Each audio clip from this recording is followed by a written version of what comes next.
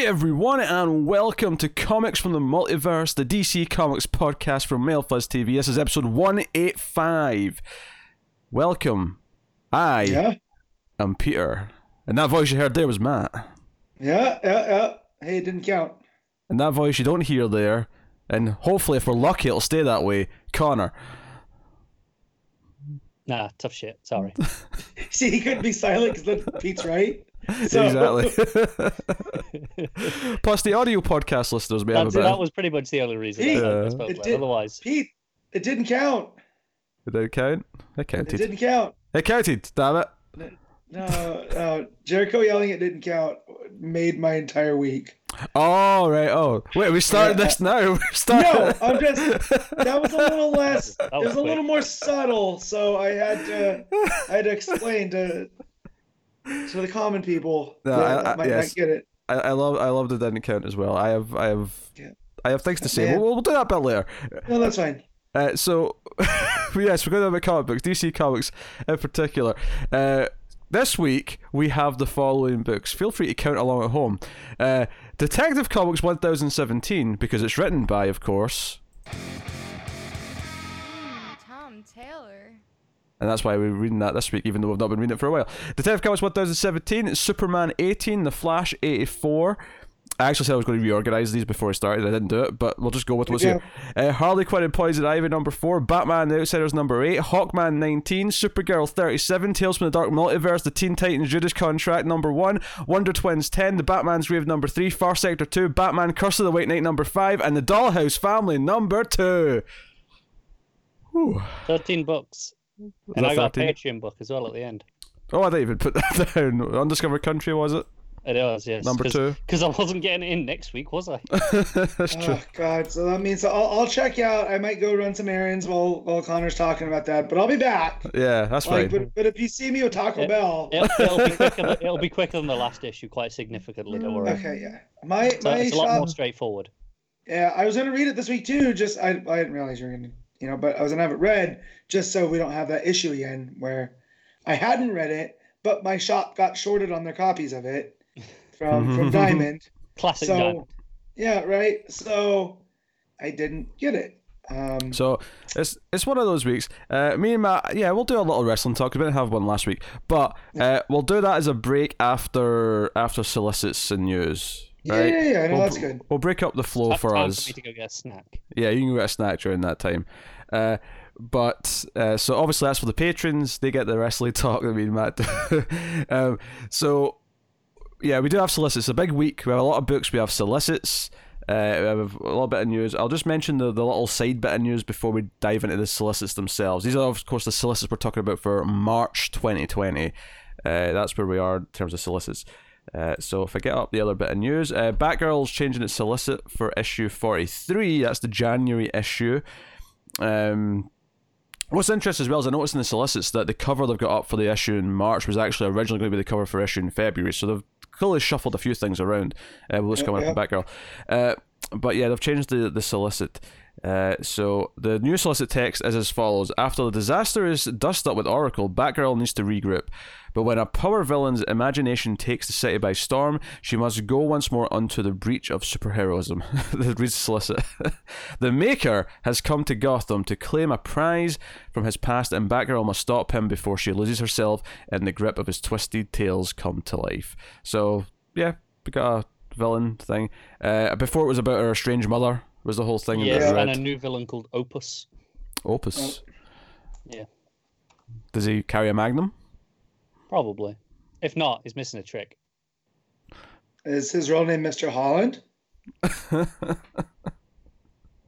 That's a Richard Dreyfuss joke. You need to laugh at that, Connor. I smirked. Just, it's fine. That was incredibly disappointing. Let's get a we got a lot to talk about this week. So, solicits. Yeah. First of all, we saw that in January they're doing the Wonder Woman 750, and they're doing that in the style of those 1,000 issues for Action Detective, where you got all the decade variants, you've got 100 pages, give or take, of all these all-star creators doing all these stories that are anything between a few pages to 10 pages long, right?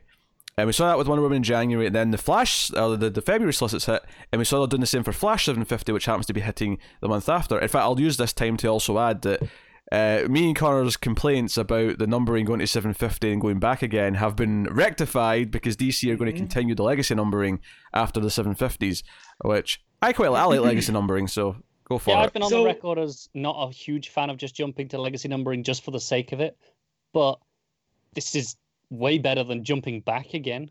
Yeah. Do you think that means eventually we're going to see Batman and Superman, some of the other biggies, switch? When they hit a nice number, yeah. Yep. Yeah, because Batman, I don't know if it's the next issue or this issue we just had, but one of those is 850, so that's where we are with Batman. And Superman's, or is it the other way around? Is Superman just hit 850 and Batman's a little bit behind? But either way, they're both in the mid to early 800s. Might wait until 900 then at that point, Yeah. just to spread these out a bit. Well, that's the thing. If they want these big anniversary issues that are 100 pages and have all these decade variants, they've found another way of doing it for March, because in March, the first solicit is Robin 80th Anniversary 100-page spectacular, and once, like those other issues, it has all the decade variants, which I'll read out in a minute, and they're doing 100 pages of all these creators, some of which are very specific to, you know, Dick Grayson's past, and some of which are, you know, not, but This is like, I joked when I saw this, they're going to find a way of having one of these every month in 2020, because that's 3 for 3 in these 100 pages. Luckily, we promised extra episodes for the other 200 pages. Luckily, this one might have been one that we potentially would have considered skipping. However, the week this comes out happens to be a surprisingly quiet week for books, so it'll just be a regular book on that week's episode. Do you know what I will give them one tiny modicum of credit for, as kind of throwaway and pointless as it feels like, oh hey, any excuse to have that big 1000 style issue. At least they just called it 80th anniversary and didn't try and make up issue 1000 like Marvel did. Joe, it's funny, when I first read this, my eyes glossed over the 80th part of the sentence, and I started laughing because they just made up a Robin spectacular 100-page book, and I was like, oh, it's 80th anniversary, okay, that's fair enough. Okay, there's actually a celebration reason for it. It's not just... Yeah, like, don't get me wrong, they are going to reach for any excuse now, because these obviously are selling. Do you know what the sad part is that Supergirl last year had her 60th anniversary, so they've just missed their big chance with her. Yeah, they hadn't stumbled onto the gold yet. We'll get her 61st. It'll be fine. Everyone knows 61's a big birthday. Like, I get this, but I kind of don't like it either. Well, I don't like having to pay for it. It's a $10 book. Yeah. And that hurts the wallet. But at least with this one, it is on a quiet week. So it's like for Connor, this, if we count this as 4 books, for Connor, this puts him up to about 7 for that week. So it's not unfeasible. No. Yeah. No. I think for me and Matt, it's up to about 9. So it's not. Yeah, I think you've got like Superman and something else on me that week. So there is a pretty big name I would have liked to see in the author. Well, let me read out what is there, and you can add in what you think's missing. So the writers in this book are going to be Marv Wolfman, Chuck Dixon, Devin Grayson, Tim Seeley, Tom King, Judd Winnick, James Tynion IV, Amy Wolfram, Robbie Thompson, Adam Glass, and Peter J. Tomasi. Not thrilled about Adam Glass because I've not liked what I've read from him, but it does say and more. And more. Yeah, true. It says and more. That's true. Kind of bummed there's no Higgins. Like, Higgins is doing a little bit with these Tales from the Dark Multiverse. I know how much he loves the Dick Grayson character, almost as much as me and Pete, and possibly more. So yeah, I just would have liked to seen that. Like, he did that whole future story. What was it, New Order? Yeah, and he had a brief run in the start of the New 52. Maybe he'll get he might be one of them all. In the 5G, I'm wondering, like maybe in 5G hits he'll get a book. Maybe not Dick Grayson because he's done Dick before. Well, I'm just saying for Robin, like, if you're gonna do a Dick Grayson story, I think a Higgins would have been really, really fun. Seeley and King are doing a Grayson bit, right? Yeah. Makes they sense. have to. Although Seeley also did the Nightwing Rebirth. Yeah. So that's true. So, yeah, I mean Marv Wolfman, I would expect a new Teen Titans era looking Nightwing. Chuck Dixon probably Nightwing as well. Although, I expect a few Robin stories in here too. But Chuck Dixon, I associate mainly with Well, no, I associate Chuck Dixon with Nightwing. Yeah, but not with Year One. Like he did the original Nightwing ongoing from the 80s. Yeah. He did that for 80 issues. Yeah, he did. Yeah. But he did. But he also did the Robin that with Tim and Stephanie and. Well, that's the question though. Is this going to have the other Robins, or is it just about Dick Grayson? Because it is his 80th. It's not like the other Robins aren't turning 80. No, I think if you read the description, it's going to have the others. It's Robin. It's all the Robins. If you wore the mantle of Robin, there's going to be stuff because you want to give it a read. Yeah, it mentions in here from the high-flying adventures of Dick Grayson to the tragedy of Jason Todd, the enthusiasm of Tim Drake and the arrogance of Damian Wayne, persistence of Stephanie Brown, and rebelliousness of Carrie Kelly. So basically, they're all getting something. Yep. I bet there's one that has all of them. Oh, probably, yeah. There'll be one that has all of them. I'm looking at all of these, so I'm pretty sure Adam Glass has been writing Teen Titans. Yeah, you're Damian. Probably going to handle Damian. Same with Peter Tomasi. Yeah. But then you have Judd Winnick, who he's written Dick and Tim. So it's pulling from all the eras. Winnick's done some stuff with Todd as well, right? He did. He did Under the Red Hood, yeah. So. Yeah. He brought him back. Tynan, probably Tim. Given tech, but I mean, no guarantees, of course. I would guess Tim for Tynan. Yeah. Steph. Or Steph, yeah. So, I like the idea of this. I just don't like that. If we're gonna start doing this more, like it's different when it's action and tech with the thousands, and then the 750s were already like, I suppose. Yeah. Now, it's just becoming a little bit much, but. Since I do love Robin as a character, Yeah, I mean, we'll see if they have one of these in April. But I mean, someone scour the anniversaries and what issue milestones we're hitting for April. See if there's any of them going to pull out. Because what's interesting is Aquaman. Because I was updating my comics database this week, and Aquaman did actually hit its issue 300 this year. Issue 49 earlier this year was issue 300 in legacy numbering. So they've just missed one with him as well. I guess that's not a big enough number to really go all in on, like, I guess 750. Feels so much bigger. I mean, it is. It's like more than double, but you know what I mean. Like those sound like we're getting towards the 1,000 mark. It's a big milestone. Whereas 300 is like, I mean, sure, it's good, but even 250 sounds like it's a more important number than 300. No, but the fact that Aquaman's had so many starts and stops too, like there hasn't been a consistent like there has been with the others. Like the fact that it's only at 300. Yeah, that's actually kind of shocking. Like, there's been 300 Aquaman issues. I mean, we're actually getting close to 300 Batgirl issues, but what's interesting is that Batgirl didn't have a solo book until Cassandra Cain. Right. So that's only been since, like, 2000-ish, So it's been pretty consistent, as opposed to Aquaman, where it's taken decades longer. It started much later, but it has been consistent once it started. Yeah. Because it was cast, and obviously Steph... had her run, and then it went into New 52 Babs, and obviously we've been with Babs since. We've had a Batgirl book every month since then. Yeah, so there you go. I'll just read the artists as well and the variant covers, because obviously those are of interest. Tom Grimmett, Scott McDaniel, Mikel Janin, Kenneth Rocafort, Freddie E. Williams II, Javi Fernandez, Nicholas Scott, Dustin Nguyen, Andy Kubert, Frank Miller, and others are in the art. Not looking forward to the Frank Miller art story. He's doing Carrie Kelly, surely. Probably, yes. Yeah, that's true. Yeah, he would. And the '80s variant cover, as it says right here. Yeah, the variant covers. 1940s is Jim Lee and Scott Williams. 50s is Julian Totino Tedesco. Apologies if I butchered that. Dustin Nguyen is the 60s. The 70s is Carrie Andrews. 80s is Frank Miller. Makes sense. 90s is Jim Chung. 2000s is Derek Chu, and 2010s is Yasmin Putri.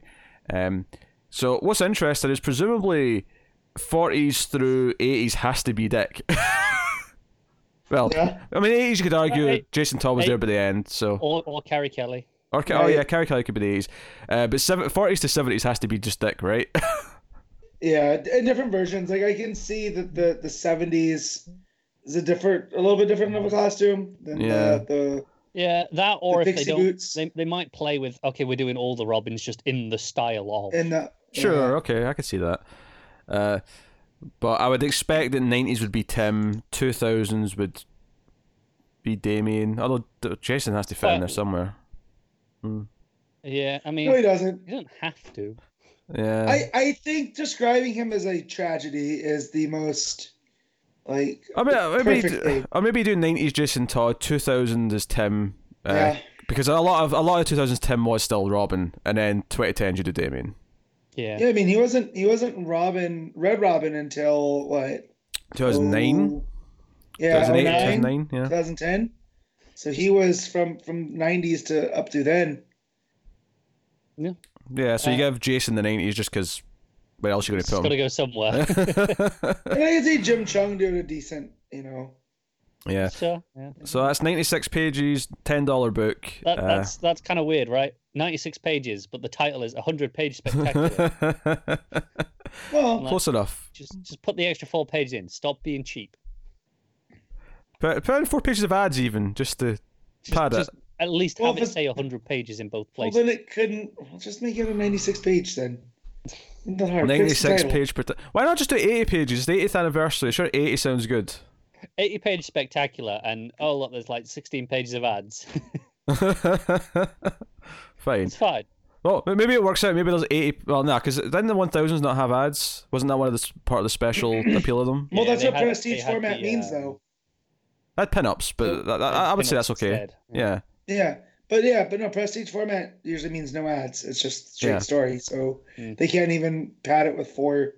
Even in universe ads would actually be kind of cool. Yeah, I don't actually mind pin-ups instead of ads. That's fine. That's cool. Nothing wrong with some pin-ups. Yeah, I mean, it doesn't have to be 96 pages of story. Pin-ups they're nice to have there as breaks between the stories. Anyway, so then the next solicit we've got here is Strange Adventures #1. Obviously, we've been looking forward to this for a while. Tom King writing with Mitch Gerads and Evan Doc Shaner on the art. That first cover, of course, is beautiful. And I love the sort of scribbled on speech bubble that just says "I kill." Someone's graffitied this because it's kind of like an old school like space poster. Yeah, the old propaganda like NASA thing. Also, really cool. Has War Criminal on there and space. My favorite though is Space Liar. Space Liar. I'm really looking forward to seeing Shayna's cover. Yeah. Was it a Gerads or was it Shayna that has been making rounds as the phone background? Someone tweeted it to King and then King retweeted it. I have no idea. Yeah, is this his variant? I don't know. I can't tell, but if you dig through Twitter, you'll see it. It's a really gorgeous. It's bluish and purple in the background. So yeah, this book is a 40-page, $5 book. Obviously, it's 12 issues, much like Mr. Miracle. Should be a big deal. Looking forward to how King dissects Doctor Strange and whatever the second character that he's been teasing, which I don't think has been revealed as of yet. Like the second major character that he's using. No. Did you just call him Doctor Strange? I did, yes. Sorry, Adam Strange. Adam Strange. He's not a doctor. However, if he has his doctorate in archaeology, he is Doctor Strange. True, yes. Or does he have his doctorate? I don't know. He's got a doctorate in my heart. It's always why I've been drawn to that character. It's an honorary doctorate, if nothing else at this point. He's a mailed fuzz doctorate. We've given him a doctorate. It's fine. Yeah. But what gets me here is that in the solicit it says that Mr. Miracle team of writer Tom King and artist Mitch Gerads are joined by fan favorite artist Doc Shaner to bring you an epic tale in the tradition of Watchmen. The Dark Knight Returns, where you're like, okay, well that's pretty hefty. But then DC: The New Frontier. And when you think about what The New Frontier did, this makes me even more excited just because of the way that played with superheroes of that era. Yeah, it's an interesting mix because it gives you the pulpiness of New Frontier, but then it gives you the weight of Watchmen in the same description. You're like, okay. Well, and when you but New Frontier is also all about the Cold War, and there's those undercurrents too. Oh, of course. Out of Darwin Cook, so... but what I'm saying is that mixing those things, and you look at Mr. Miracle and you see, you can see how Tom King does sometimes do this really heavy storytelling, but with this, this coat of paint on top of it, which almost gives it a more, almost a more impactful reach because it's doing it through this lens rather than just being cold and miserable the whole time. Yeah. Right. So Yeah, Doctor Strange #1. That's the first week of March. That's coming out. It's Strange Adventures #1, not Doctor Strange. God damn it! Strange Adventures #1. Look, stupid DC and Marvel. Joe's the funny thing is, it's not like I ever mix up Captain Marvel, and they've got the exact same name. Maybe that's I just get away with it because it doesn't matter. I can't get it wrong. No, I got Miracle Man and Mr. Miracle confused a lot just in my brain. So yeah. So Strange Adventures #1, week 1 book, which is good because week 1's a little bit in the stale side right now and could use a dose of something exciting. So there you go. So obviously we spent a lot of time on those first two. We can go a bit quicker through a lot of these regular books. Batman 90, 91 are coming out. James Tynion's run continuing. Obviously we're looking forward to those. Thankfully, a better artist on these issues. Yes, Jorge Jimenez is joining both these issues, so that's cool. That's exciting. We got Deceased Unkillables #2, which, just to remind you, is a 48-page book. It's only 3 issues though, so they're doing double-sized issues, but only 3 of them. Only $5 though, which actually is quite good given, if we compare it to Strange Adventures, to get the name right, it's actually more pages for the same price. So it is $6 if you want the cardstock variant. Yeah, but I mean that's true for all the books. But they have the cardstock variants, the $1 more. So a couple of the youth graphic novels up next. We got My Video Game Ate My Homework by Dustin Hanson, both writing and art. Is coming out. Gotham High by Melissa De La Cruz with art by Thomas Petilli. So those are coming out. And then we get into some of the other meaty books. We got You're the Villain, Hell Arisen #4, which is the final issue in this mini. You know what? I don't think I'd really realized until this time that it's only 4 issues, even though I'm sure it was announced as that. Oh yeah, it was. Kind of always known it. Yeah. But only it really sunk in that. Do you know what? This is only 4 issues. That's actually quite tight. Do you know what it is? It's because Free Comic Book Day happens at the start of May, and then whatever the next big thing is going to start. So this is just neatly wrapping up in time for them to start, really ramping up the next thing. Pretty much. So it looks like Luthor, according to this solicit, has got a second Legion of Doom, which now we need a name for. The Road Warriors. That's a wrestling joke. What a rush! Yeah. They can call them Demolition as well. Oh, they had a cracking good theme tune. Yeah, they did. We're gonna smash them. Anyway, continue. So as Lex Luthor's gathered a strike force of villains, he's leveled up to be the baddest bad guys around. Captain Cold, Oracle, Solomon Grundy, Black Manta, and Lobo. Each and every one a recipient of one of Lex's dark gifts. So, I kind of like this. I wonder what books are dealing with Grundy and Lobo, because obviously, Grundy is Justice League Dark. Well, I mean, he's been there. He's on the team, but he hasn't been really. No, that's what tells me. That's all part of the Doom thing too, out of Cersei, right? It could possibly be, yeah. So, but this tells me that Lex now also has a team to go up against the Secret Six, which Lex against the Secret Six is something. Well, he's got DC. He's got 666 now. The Batman who laughs, not just 6, because of course. Of course. Do you know what? I'm not sure I'm looking forward to this event because it's Apex Lex versus Batman Who Laughs, right? But it's Epting art, so I'm going to enjoy it. Yeah, the art's. I mean, there's a page. All the books this week had a cover from it or whatever at the back, and Epting's art looks like. Just seeing the Batman Who Laughs in Epting's art, so you know what? I don't hate him as much anymore because Epting's art's just so good. I still do. I'm with Pete. Epting's art is just that good. Yeah, but how often does Tynan let you down, Connor? I don't want to answer that question. Exactly, because it's been very few, very, very, very little. Probably not since his earlier days with Talon or something. Yeah, I'm intrigued by this little mini event. I think it's maybe the most interesting thing coming out is the idea of these two supervillain teams coming to blows. And I'm definitely most interested is as much as I think they're using the Batman Who Laughs too much. I am more interested in that side of it because I've not been a big fan of Apex Lex and what they've been doing with the Year of the Villain stuff. So the Batman Superman book and the Infected stuff. I mean, the one shots that I don't really care about aside. I've definitely been more into as a plot beat. What's kind of interesting to me here is Justice League is ending before this does, and this is still about Apex Lex, and it mentions it's all about ruling next to Perpetua. So this stuff is not entirely this stuff is not entirely wrapping up in this Justice League volume. So this will finish, and then we might have something else after that kind of expands on that story. Well, no, and knowing how close Snyder and Tynion are, right? Oh yeah. Like, I mean, I'm sure this plays into whatever Snyder has next. I feel like the Justice League are going to win, and Lex is going to lose his team, which is why he's got a new team. Yep. I would expect. Well, they all get put away, and this is why you have. I mean, when you look at the lineup, they're kind of. If you count Lobo as a Superman villain, they're kind of all represented. Yeah, Cold's Flash. So I don't know where else to put. But Oracle is the Bat villain. You got a Flash villain. Grundy. Green Lantern, maybe? Grundy, I feel like I've seen Batman fight Grundy more than anyone else, but I don't know if that's because he was from Gotham. Yeah. But yeah. But the Manta's Aquaman. Lobo could kind of, I guess, Green Lantern, maybe. Well, but I don't know where else to put him. Manta's the only one who's returning, because he was on the Legion before and then he left. Yeah, and he deuced out. Yeah. Because the Water War stuff. Yeah.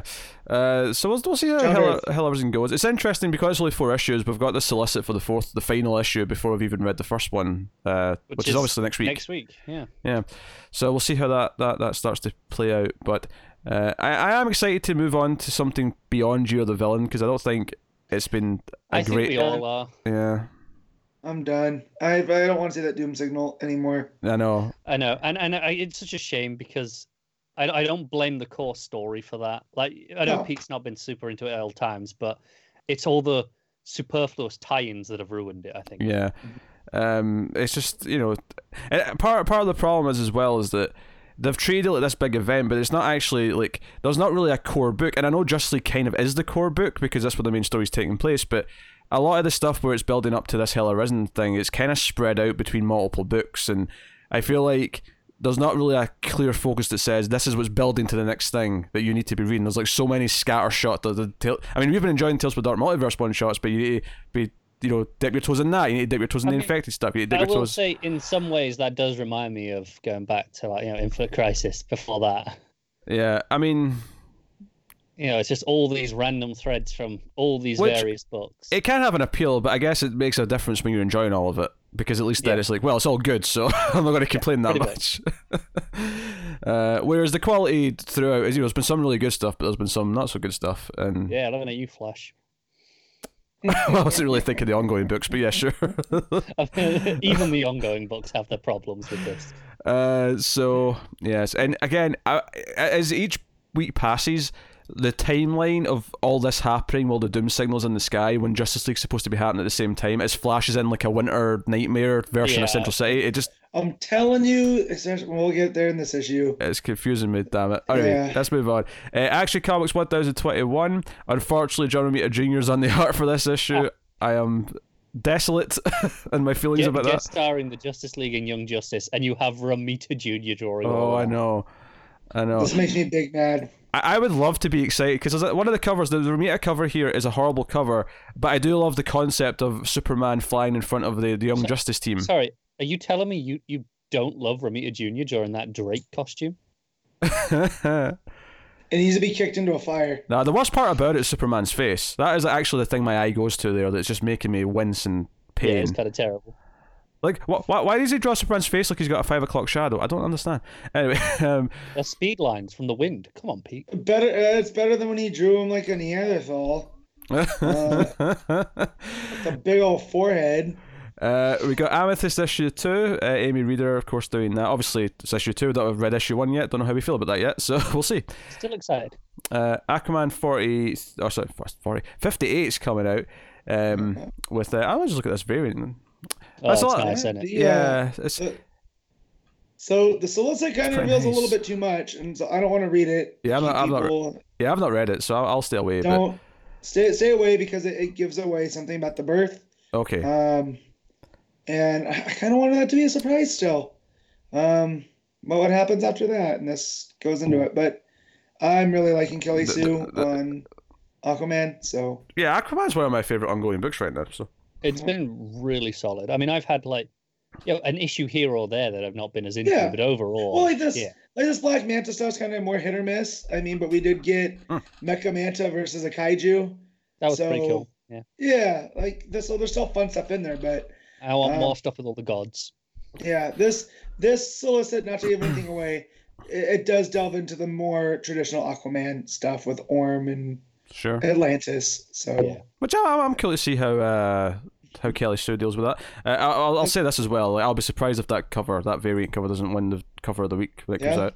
Depends what else is out, obviously. But do you know what's interesting? Because there's some of these like I think it's the Chew covers feel like they're just the knockoff Art Gem covers, right? Yeah. And this could feel like, well, it's just trying to be a Martina cover, but it's so good that it gets away with it, right? Yeah, I mean, it's got that kind of digital sheen to it, but it. Yeah, I was gonna say it's a little bit too digitally clean. It's like the Martina one. What's the other ones? Who does Middleton?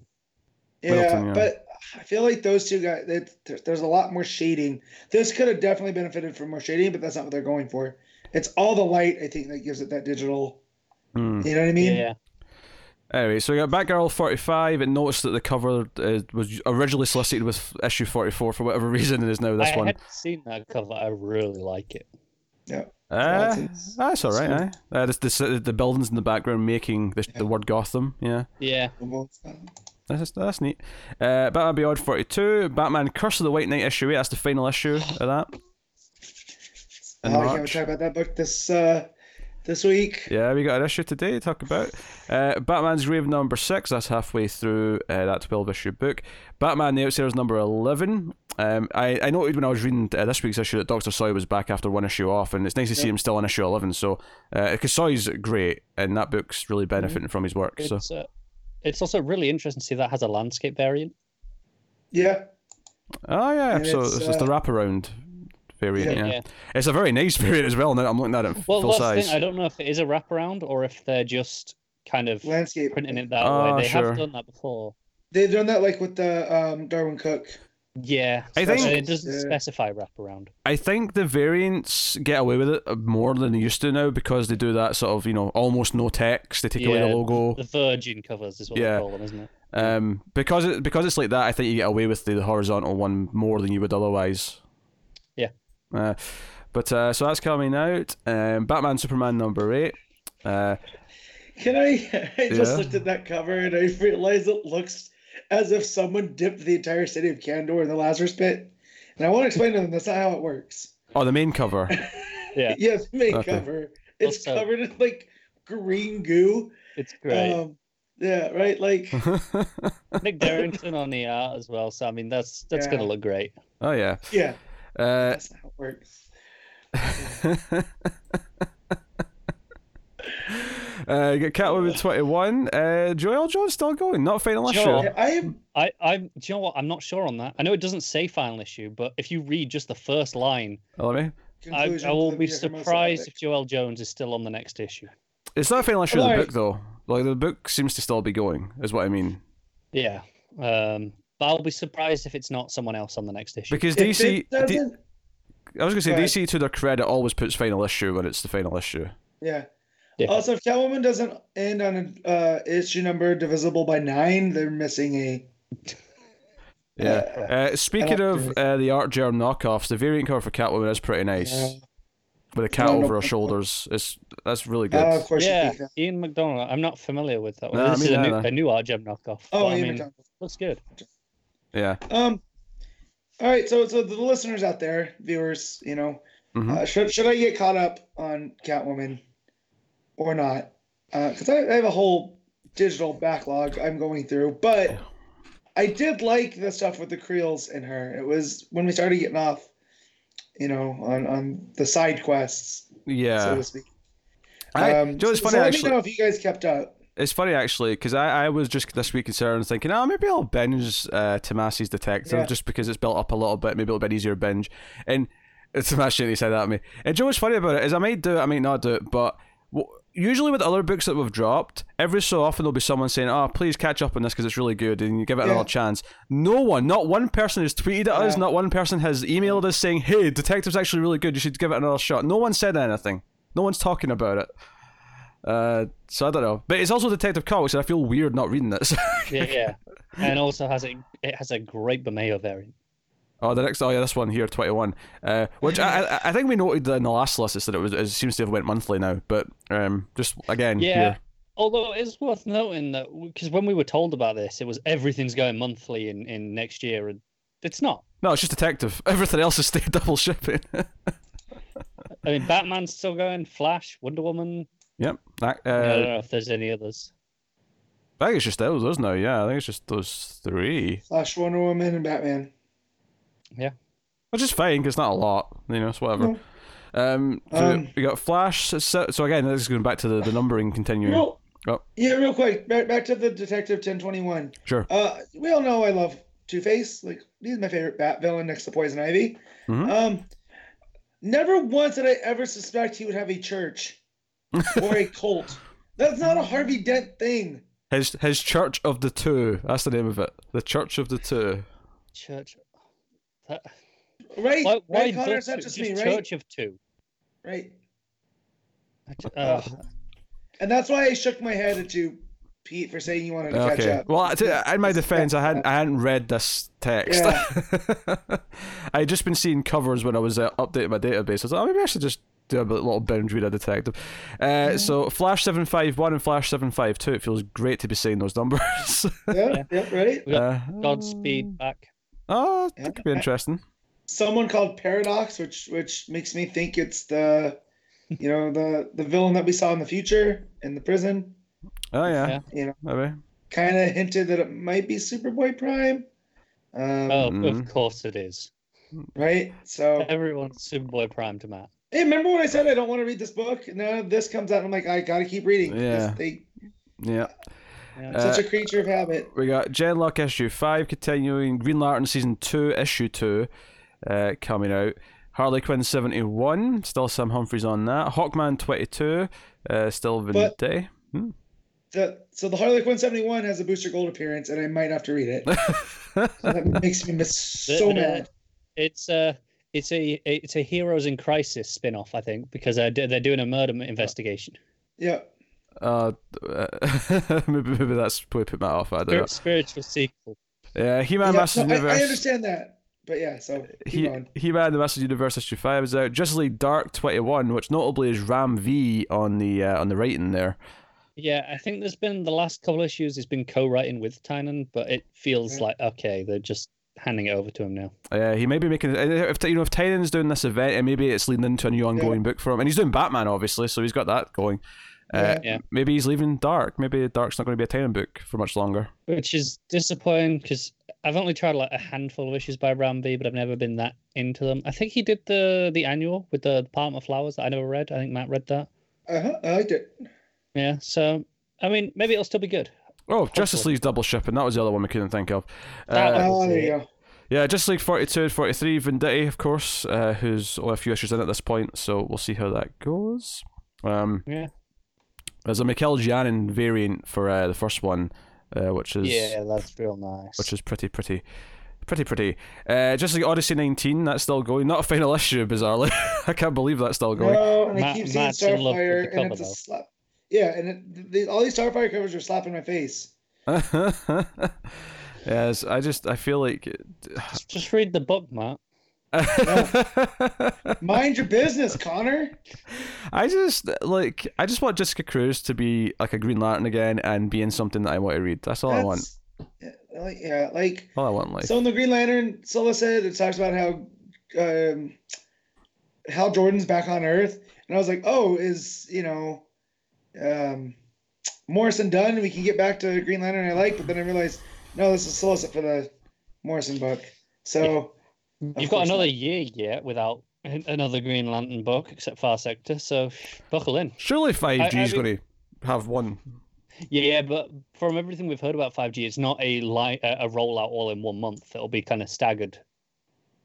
Okay. So I imagine it'll come after Green Lantern Season 2 ends. That's when we'll get that. He's got his hold. I mean, 5G may not even start until the end of that anyway. That's true. We were always told the start of 2021, which kind of lines up exactly with that book, more or less. You got Legion of Superheroes number 5, still going. Lois Lane number 9. I'm just going to click on that cover there with the black and white on the red background. It looks very pretty.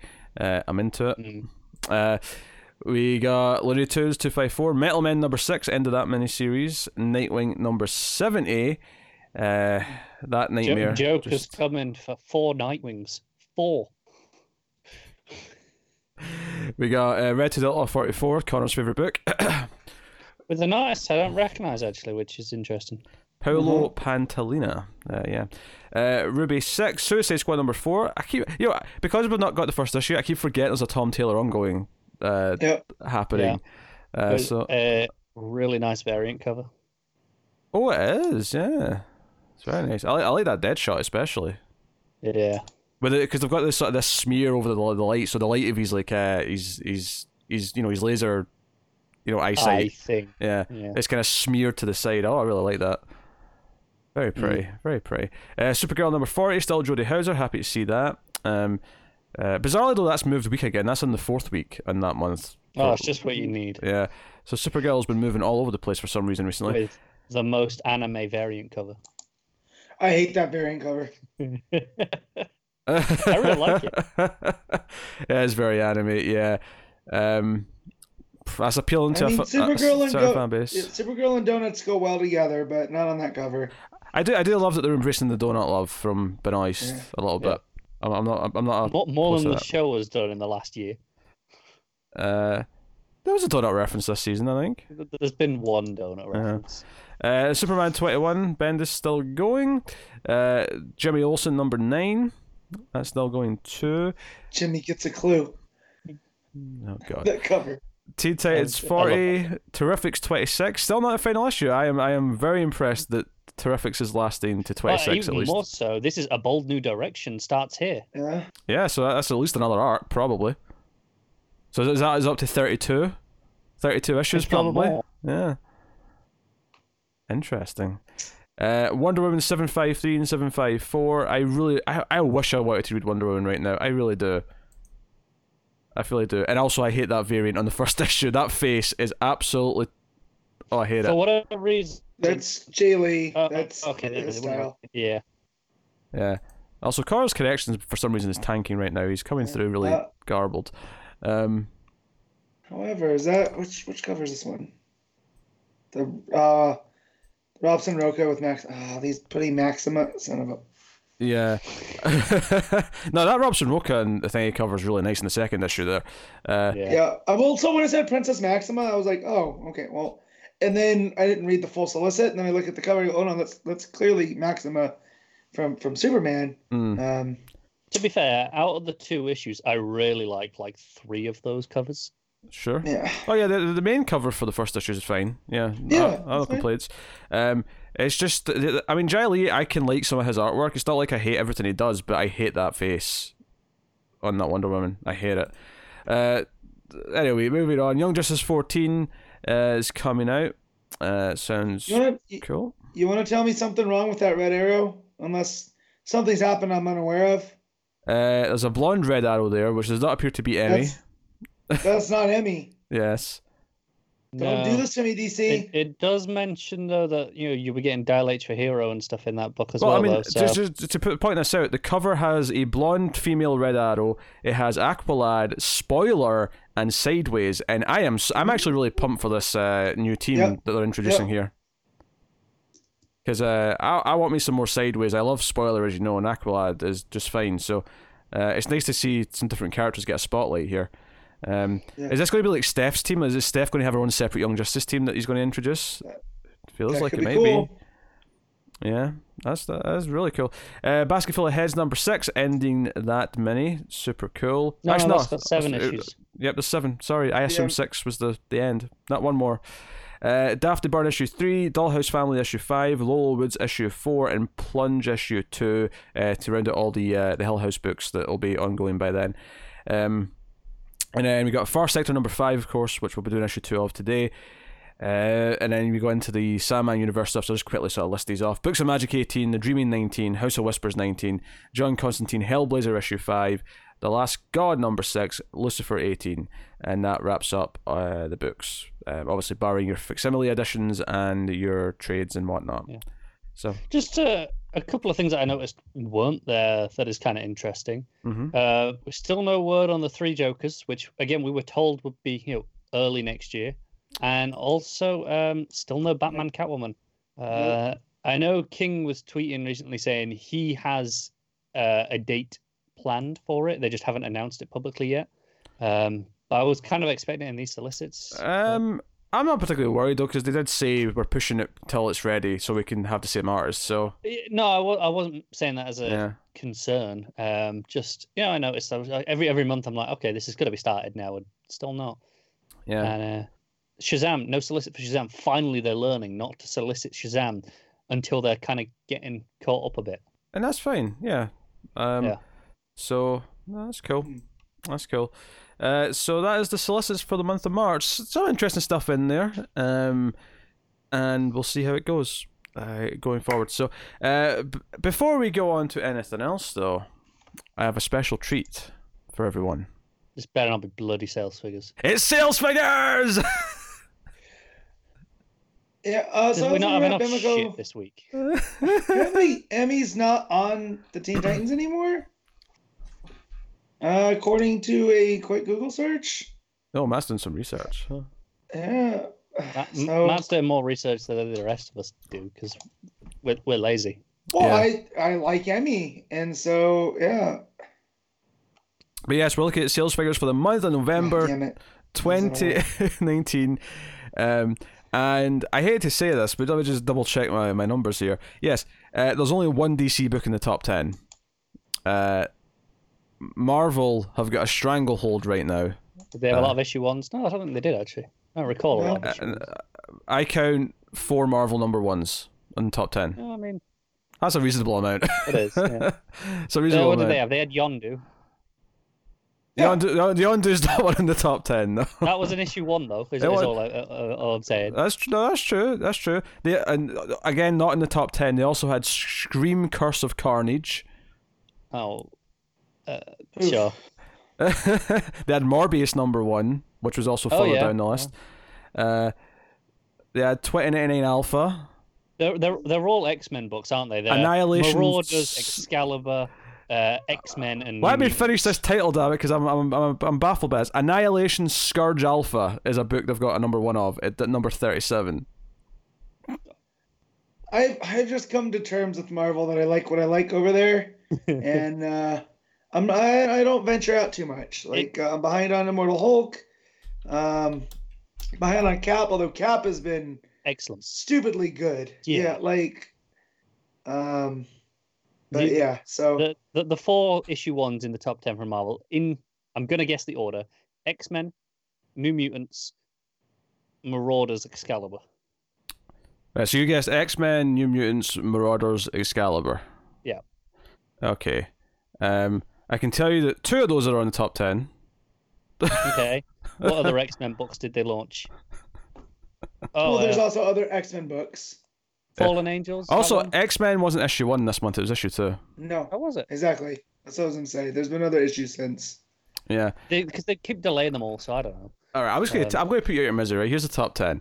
Number 1 is New Mutants number 1 with 138,000. Number 2, which is Hickman.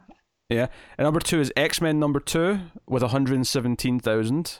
So that's good for number 2. So go for it. Number 3 is Absolute Carnage issue 5 with 106,000. Just to say, Matt, I don't think issue 1, New Mutants. I don't think that is Hickman writing. It's Hickman. He's doing X-Men and New Mutants. Is he just? I thought he was just co-writing New Mutants and plotting. Maybe then he's just co-writing, but I know he's responsible for it. Yeah. And then number 4 is X-Force number 1 with 105,000 copies. Number 5 is Fallen Angels issue 1. Also that one. For Marvel. 86,000 copies. I don't even know what that is. What's that book about? That is, it's got X-23 and Psylocke in.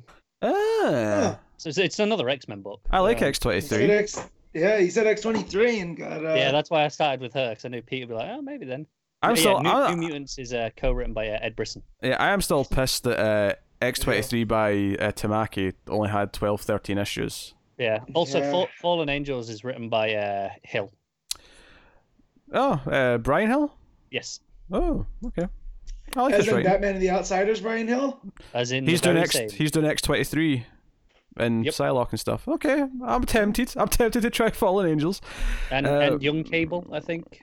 I don't know. Whatever the hell's going on with Cable I don't care about Young Cable. Number 6 is Deadpool number 1 with 83,000. Okay. Yeah, so Deadpool got a new number 1. How many number 1s has Deadpool had? Probably at least a dozen. That was particularly disappointing because that one was written by Kelly Thompson and it was kind of shite. Oh, that's a shame, especially since they cancelled West Coast Avengers, which really upset me. And Captain Marvel's still going, though. I'll catch up on that at some point. But once it started crossing over into whatever's going on right now, I was out. So, but it was only a couple issues, and now they're doing something, I guess, pretty cool. With the Star brand and stuff, so I might have to catch up as well. It's always the problem with when you want to just read one comic by one creator you like, and it starts tying into things. And it's a bit, Marvel are especially bad for doing it in like the first 6 or 7 issues of Yeah, it sucks. So that was Deadpool. Number 7 is Amazing Spider-Man 33 with 77,000 copies. I think that was Gleason's first issue, and it's they're doing the 2099 stuff with Miguel. Thank you. I think it's interesting though that Spider-Man, much like Batman, starts off really high, but by the time it gets a few, dozen issues in, it starts to get to about the 80,000 mark. I think it's interesting they both have a very similar pattern.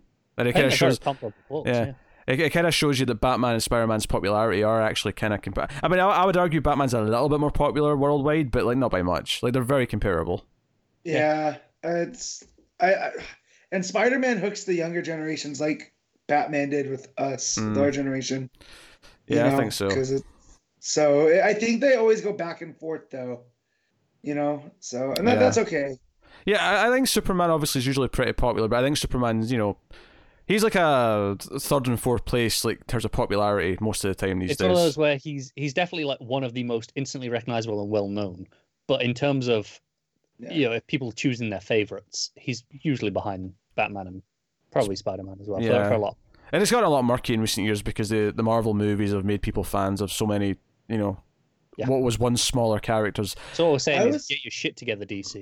Yeah, exactly. And this is, oh man, don't get me going. Yeah, let's not start with this whole making Superman relevant. I was just saying, Shazam 2 was announced that they're gonna be doing that. And that's true. The Wonder Woman 84 trailer looked dope as hell. Notably, Shazam 2 is only about 4 months after the current date for Black Adam, which may be important. Not that I want a connected universe, but I want them to have a lighter, fun tone that can be, that's malleable. I wonder. Someone I follow on Twitter said that they saw the James Gunn Suicide Squad script, and from what they read, it's hilarious, like legit. Like I should hope so. I mean, let's be honest. The bar for Suicide Squad after that last movie is so low that he could come in and make a 5 out of 10. It'd be much better. Yeah. So but still, just to hear that it's funny. After that, the first crop were not. Yeah, they were humorless. I think I agree. I don't need them all to be connected. Like Birds of Prey. No, I'm fine. Don't connect anything to it. Just have a Birds of Prey movie, and it's fine. And then that's gotten comparisons to Rashomon, like that it's going to be told from different points of view. That suddenly became more interesting. Yeah, right? That went from a movie like. Okay, well, if we all know Harley's an unreliable narrator, but if all we're seeing in the trailers are her point of view, and then we get to see the others, and them go, that's not how it happened, and then we see everything play out again. Gail Simone's been really hyping it up, saying she's obviously seen a lot more than what we have. Yeah, I hate all the trailers. I hate the new one at the Games Awards. I'm just worried. I'm just super worried that these characters are. Oh, what just happened? What? Nothing happened. No? Oh, okay. It was the Epic Games Store just popped up, and it was just a big black window saying connection lost. I'm like, what? Connection lost on what? Who was it? Skype? Was it? What got lost? Nothing happened. We're both still here. We're both here. Yeah, I looked at Connor to make sure we didn't freeze. Epic Games Store just been a dick. But hey, what was I saying? But anyways, with Birds of Prey, the new trailer you hated. So Yeah, I'm worried, that, especially with Cassandra Cain, especially from the glimpses we've gotten of her in the trailers. I feel like they just wanted a kid, regardless of what the character's actually like, just so they could. It's like, that's a name people recognize, and put her in, and their character's going to be nothing like Cassandra Cain, and that bugs me because. Well, but again, that movie though. But we've gotten nothing to suggest. You know what I mean? So yeah, I will. So here's the thing. They also announced a new date for the Flash movie for like May 2022 or July. So yes, I highly doubt they're going to hit that because that Flash movie's been through so many directors and so many restarts. So Pete pointed out in the group this week that they announced Ezra right as either it was the day Flash went into production. It was the day of the pilot. It was the day the pilot aired. Day of the pilot. Yeah, there you go. We've spoken about this before. And then I watched episode 6 of The Mandalorian, directed by Rick Famuyiwa, and the fact that they couldn't get something worked out with that guy. Oh yeah, he did a Dope, right? That movie. Yeah, Dope. Yeah. Great, loved Fantastic. That's what I told my wife this morning. And then I found out he played one of the X-wing pilots at the end. All three of them are directors from the show. Right. Well, I recognize Filoni, but I mean, I'm not gonna lie, I didn't at first. It's just without the hat. Without the hat with the wolf on it, like what are you gonna do? But anyways, the fact like this, I don't want a Flash movie now, and I love the Flash. Right? He's like in my top 5 favorite characters, and yeah, I don't trust them with it. So someone pointed out to me that if the Flash TV show's still going, and it might be because CW, right? Mm-hmm. It will be ending season 8 if it hits that date by the time the movie comes out. Why would anyone give? I mean, don't get me wrong, Flash has not been that good, but why would anyone give a damn about one movie that's probably going to be mediocre at best? Yeah. When there's 8 seasons of The Flash where at least some of it's good. Yeah, some of it is, right? Like there's solid stuff early on. Actually, Matt, have you watched Crisis on Infinite Earths yet? I have not. I'm thanks to hockey. Yeah. I am behind on Watchmen. I'm behind on Watchmen's so good. I know. But I went to a live game on Tuesday. I had a friend come in from Maine. He had never been to a pro hockey game. So he's like, I'm taking you. So I went and got to see the Knights versus the Blackhawks. Messed me up the whole rest of the week because it got me out of my sleep schedule. Because once you go to a live hockey game and they win 5-1 and 4 of your favorite players score a goal, you can't go to sleep that easy. It doesn't even have to be anything that extreme, Matt. Like sometimes if I just watch something I really like, that's me jazzed for a couple hours. I can't go to sleep now. That was me the night I first watched Mr. Robot. I put it on at 3 a.m. thinking I'll fall asleep during this. It's fine. And then 5 minutes in, I was like, okay, I'm awake. I'm behind all those. There's movies I want to watch that I've missed over the summer that are out now. Yeah, all I'm going to say about Watchmen is that because it's the finale's coming up this weekend, right? So the second last episode, I won't spoil anything about it. All I'll say is, you know how Dr. Manhattan in the comic, right? The way he perceives time is like he experiences everything at the same time. Right. This episode uses that as a narrative structure device, and it is freaking beautiful. You know what I love is that both Doomsday Clock and Watchmen act as sequels to the comic. Yeah, very different. Both took vastly different takes, and they're both equally valid. Yep. Right? One's really valid for storytelling, of what that Earth is. The other one is storytelling in comics through the Doomsday Clock. But Doomsday Clock is about what it did to the comic book industry and what it did to DC Comics, right? So it makes it feel super valid by mixing it with everything. Like it's not just a cheap thing to me. And then the TV show is like, well, what actually happens in the future of this world? Right, exactly. Yeah. So, how many? I thought it was 10 episodes. Nah, it's 9. 9. It's 9. Okay. Yeah. Okay. So the finale's this weekend. I'm on the one post the nostalgia episode. I started that on Tuesday before I left for the game. Yeah. Well, you're not that far behind because that's episode 7 and 8 was the last one, so you're not too far behind. I have that, and I need to finish that. I'm behind on wrestling. I'm behind on just about everything, except for comics, which I got through. It's all right. About half an hour before we started this, I realized that it's like Saturday evening and. Mm-hmm. I have until Wednesday to watch all the Star Wars movies. See, we've been doing that, so we're good. I just have Solo and Last Jedi, and it kind of time snuck up on me, and I didn't realize that it was next week. This week basically. I've got less, like 4 or 5 days or whatever. Yeah, Witcher's next week as well. Oh my god, I know. Yeah. See, Mike alert. Yeah.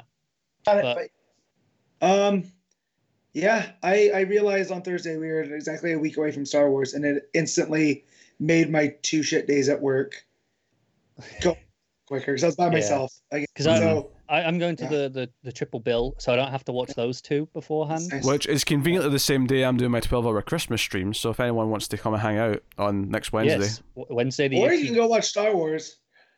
Not if you're in the US, you can't. Not on the Wednesday. That's true. That's true. So you're all free. But if you're international, go see Star Wars, guys. Here's the other better thing. than watching Pete. Not to go into this. I understand where Pete's coming from about being tired of Star Wars. However, I have a love of Star Wars that I'll talk to Connor, I'll talk to Alden, I'll talk to our friend Dan. But basically, if I don't know you, I don't care about your Star Wars opinions. I'm right there with you. Yeah. Yeah. So I've reached a little bit towards the dark side of Pete being like, it's Star Wars. But I still have. Honestly, Matt, I'm at that point now where I'm that with everything. Like, and that sounds really jaded. Yes, Pete, but that's what makes you a robot. Pete. No, I get it. Like, so I am so because the Ghostbusters trailer came out, right? The new Ghostbusters, and it looks fine. It looks perfectly fine. Here's the problem, though, is that all of these franchises keep coming back, and I'm officially at the point where I don't want to see more Ghostbusters, more Terminators, more anything. I love all these original things. All these movies that come back, they all don't justify why they exist on their own. They're all just nostalgia trips, right? To some extent. And however, that Ghostbusters one, though, if it was just by itself and not tied to Ghostbusters, I'd be excited for it. Yeah, if the way that it looks. You're saying if it was just a Stranger Things style movie about kids finding this old tech. But yeah, that's my jam, though. So, however, tying Ghostbusters into it, that's fine. Because our friend James called it Super 8 meets Ghostbusters, and then redacted that and turned it into Stranger Things meets Ghostbusters. Especially since one of the actors is actually from Stranger Things. Right. Sign me up for that, though. Right? Like, that's no, don't get me wrong. Before people call me on my shit, look, there are exceptions where the comeback movies do exceed or justify their existence. The main exceptions to this, I'll give you 3 examples. The Planet of the Apes trilogy is phenomenal and outweighs the original movies. They did their own thing, and that's not nostalgia, though. That's not like, hey, remember this? This is Caesar's Rise. Like, they were just fantastic. God, those movies are so good. Right. Second example, Mad Max Fury Road is phenomenal, and actually, and I love The Road Warrior. Mad Max Fury Road's a better movie, and it's just a straight up great action movie. Well, and it helps that it's what's that director? George Miller. George Miller, yeah. You feel like it's George Miller looking at it through his own like he's editing his own creation, going, this is how we do this now. And then the third example I'll give you is probably Creed, out of recent stuff, because Creed was exceptionally good. Right, which Creed 2 falls into the trap that you're talking about more. Yeah, it does. Like, hey, this is just Rocky Horror in the modern, whereas the first Creed that was in my top 5 movies of that year. Yeah. Because it's a super solid movie. So there is examples of them kind of justifying themselves and being great, just standalone films. Right. There is.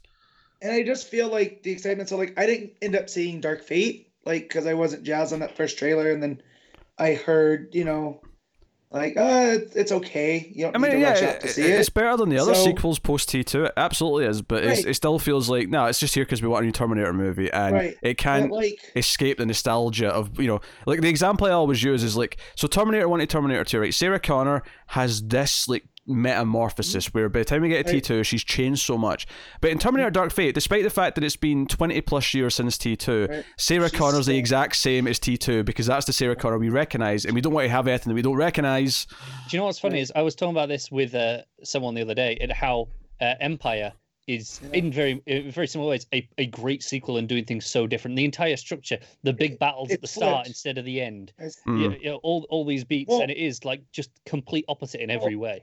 And again, to get to real quick, while I have this thought for Star Wars, because, people love to beat up on The Last Jedi for not being their Star Wars. Not like Pete, who goes at it from a critical, because Pete's one of the people that, I'll listen to his complaints about it because they're not grounded from a place of, this is not my Star Wars. He just doesn't like the movie. Oh, yeah. That's fair. Right? I don't have a Star Wars. No, but Empire Strikes Back is equally as different from A New Hope as Last Jedi was to Force Awakens. But we didn't have social media in 1980. Yeah, for people to complain about. For me, it's a case of like, yeah, I mean, I'm glad that it's different from Force Awakens and it's not just Empire Strikes Back again, but it's just that doesn't necessarily make it good as well by default. Like, it has to also be good. But, like, there's, but the point is that people go, oh, it's so different. They split up the trio, and they did that in Empire as well. Oh, well, it's just a long chase scene. Well, Empire's kind of a long chase scene. For the record, I prefer the original Star Wars over Empire because I prefer them being together. One of the things I don't like about Empire is that it splits them up. Oh, but that's a fair reason to prefer one or the other. And I don't begrudge you that opinion. I think you're wrong, but I don't begrudge you your opinion. And to tie this back into the nostalgia thing, I get so much. I had a friend I got into a real big disagreement about the Ghostbusters because his whole trash was not my Ghostbusters. And I was like, bro, you defended the Melissa McCarthy one. Like, you said it was a good movie, which it's fine. I have more of a problem with that one playing off of the nostalgia. And hey, look, Ghostbusters. I mean, hey, the new one will probably be better. It probably will be. And it might even be great. It may even be one of the exceptions where it completely justifies itself. Right. But at this point, I can't just let myself get taken over by the nostalgia hype, because at this point I have been let down too many, and not even and not in extreme ways for the most part. Yeah, Halloween 2018 was a major bummer for me, but it's not like I come out a lot of these feeling like, oh my god, they've completely. I just come out going, yeah, that was fine. It was okay, but it never was anything special. Just do what I do and buy into the Paul Rudd hype. Because that man does no wrong. I think ultimately it comes down to all the people who are like, "Oh, this ruined that franchise." No, it didn't. Go and watch the movies that you do like. They're still there. None of these films ruin their franchise, but collectively they're ruining mainstream cinema because there's nothing else to go see. All right, calm down, Scorsese. All right, we get it. Can we just talk about which? I don't know which awards it was, but. The Irishman got nominated for Best Stunts, and John Wick 3 didn't. I've not even seen John Wick 3 or The Irishman, and I know that's silly. He kills a dude with a book in the first 5 minutes. Yeah, here's the thing, though. Pete always brings up the Ron Swanson quote about awards, right? Well, yeah. But I'm starting to get there more, and like the Golden Globes, just those. Like, the Golden Globes aren't put together by people that do movies. It's put together by people who want celebrities at an event. They want to throw a party. Exactly. Yet, I feel like sometimes the Oscars fall into that trap, too. And, I haven't seen The Irishman. I don't want to see The Irishman. I'm sure it's fine. But that feels like an Oscar movie just because of its pedigree. I mean, when it inevitably gets nominated, I will force myself to sit down and watch it because do that. But from what I hear, like it's fine, but the visual effects are terrible. But I can see it getting nominated for visual effects because it's The Irishman, and goes into the John Wick. You mean like how it got nominated for stunts? Exactly, and John Wick is a movie that was directed by a stunts guy. If any movie deserves a nomination for stunts by the guilds. Yeah, I mean, I've not even seen John Wick, but I'll say this: if I don't necessarily think John Wick probably deserves a lot of other nominations for any other categories, but if there's one thing it should get nominations for, it's probably the stunts and action stuff that it's doing. And also, the Joker got nominated, and I can't tell you outside him getting hit by the car what other stunts were in that movie. I don't know. And for the record, that Ron Swanson quote, because Matt brought it up and didn't say what it was, is awards are stupid, but they'd be less stupid if they went to the right people. Right. So, but anyways, that Ghostbusters trailer, it was a nice surprise over the week. It looks fine. I'm a bit of a jaded asshole when it comes to this stuff, but I feel like shit. But here's the thing, people always say there's always been sequels and things have always been remade and stuff, and that's true, that there's always been some of that, but I always go back to this. Imagine living from 1977 to about 1985, right? And just think of all the things that started in that time period, right? Think, in that period, you had the start of Star Wars, the start of Alien, the start of Back to the Future, the start of the Terminator, the start of Nightmare on Elm Street, the start of Friday the 13th, the start of Halloween, I could keep going. The amount of things that we are still trying to copy today that started in that 8-year period is nuts. Right, but how many Friday the 13th did we get through the 80s?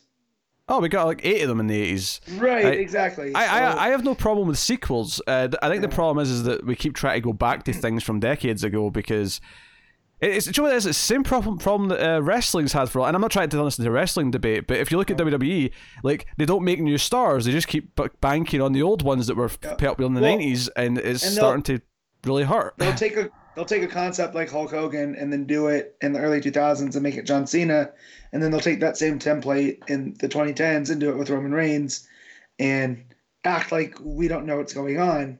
I think it's know. I think like weirdly, John Wick is one of those new franchises that has kind of started recently and it's earned its sequels, and now we've got all the knockoffs, some of which are better than others. I watched Anna the other day, which it's all right. It's really kind of generic, but the action's kind of fun. I don't know what Anna is, but it's the Besson one. Oh, okay, okay. John Wick. I really like John Wick 2. I liked the first one. I didn't necessarily get quite the hype at the time. I'd probably respect it more if I went back and watched it again. But when you see all three, so I watched 1, 2, and then went and saw 3. When you watch them all together, it's glorious. But but the point I'm making is I do respect it because it is something new. And you're like, oh, it's just a revenge. Yeah, I would much rather than a new Terminator movie. I would much rather someone made a new movie about do your killer robot movie in whatever way. And sure, people are going to compare it to Terminator because you can't make a shark movie without being compared to Jaws. You can't make a space opera without Star Wars and Star Trek probably being brought up because it's just the way people are. They're always going to compare it to similar things from before. But just do enough to differentiate it. Yeah, do your thing. Do your own version of it. One of my favorite things in the world is Firefly. Of course, Star Wars gets brought up when Firefly is brought up. But you know what? I love Firefly. It's my thing. Yeah. He says as we're about to discuss characters that have been around for 80 years. Well, yeah, and then also the Mandalorian comes and does Firefly. You know what I mean? It's a Western in space. Comics are kind of a weird beast, though, when you bring them into this conversation. I was just kind of kidding. But I would be perfectly okay. I mean, I'm okay. I mean, I'm there's a lot of talent behind the new Batman movie, and what's the other one that year? Suicide Squad, James Gunn. So you got James Gunn, you got Matt Reeves. I just said the Apes trilogy is one of the few exceptions to these things coming back and being better. He did 2 of those. Those 2 movies have insane cast, insane creators behind them. They should be amazing, and they'll probably come out and make me a believer. But right now, I'm not super hyped, and I think it's just because I've been beaten down so much, not only just with DC movies, but just with superhero movies in general. I think that's kind of weirdly why I'm kind of excited for Birds of Prey, in that it just looks fresh. It looks different. It looks like. I don't know. It just looks like something new. It doesn't look like just another superhero movie. Yeah, so the Black Widow trailer came out last week too, and oh yeah, sure. For the first time in a very long time when it came to Marvel movies, I was kind of like, huh. I got less interested as it went on because there was a point towards the end when she was flying through the sky and it was this big CG battle. I'm like, she's a spy. Why is there a flying through the air CG battle? Well, I was like, but at that point I was kind of like, huh. Okay, I mean, I'm going to go see it, but I don't have that excitement. And I like Florence Pugh, so I'm happy Florence Pugh is going to be leading it. But presumably she's the next Black Widow, right? Presumably. Yeah, well, she's playing Yelena, so in comics. Yeah, it does a lot of cool spy stuff, and then Hopper / Hellboy decides to start making jokes, and it kind of loses its tone. Oh yeah, it's a Marvel movie. Yeah, it basically says, hey, it's just a Marvel movie again.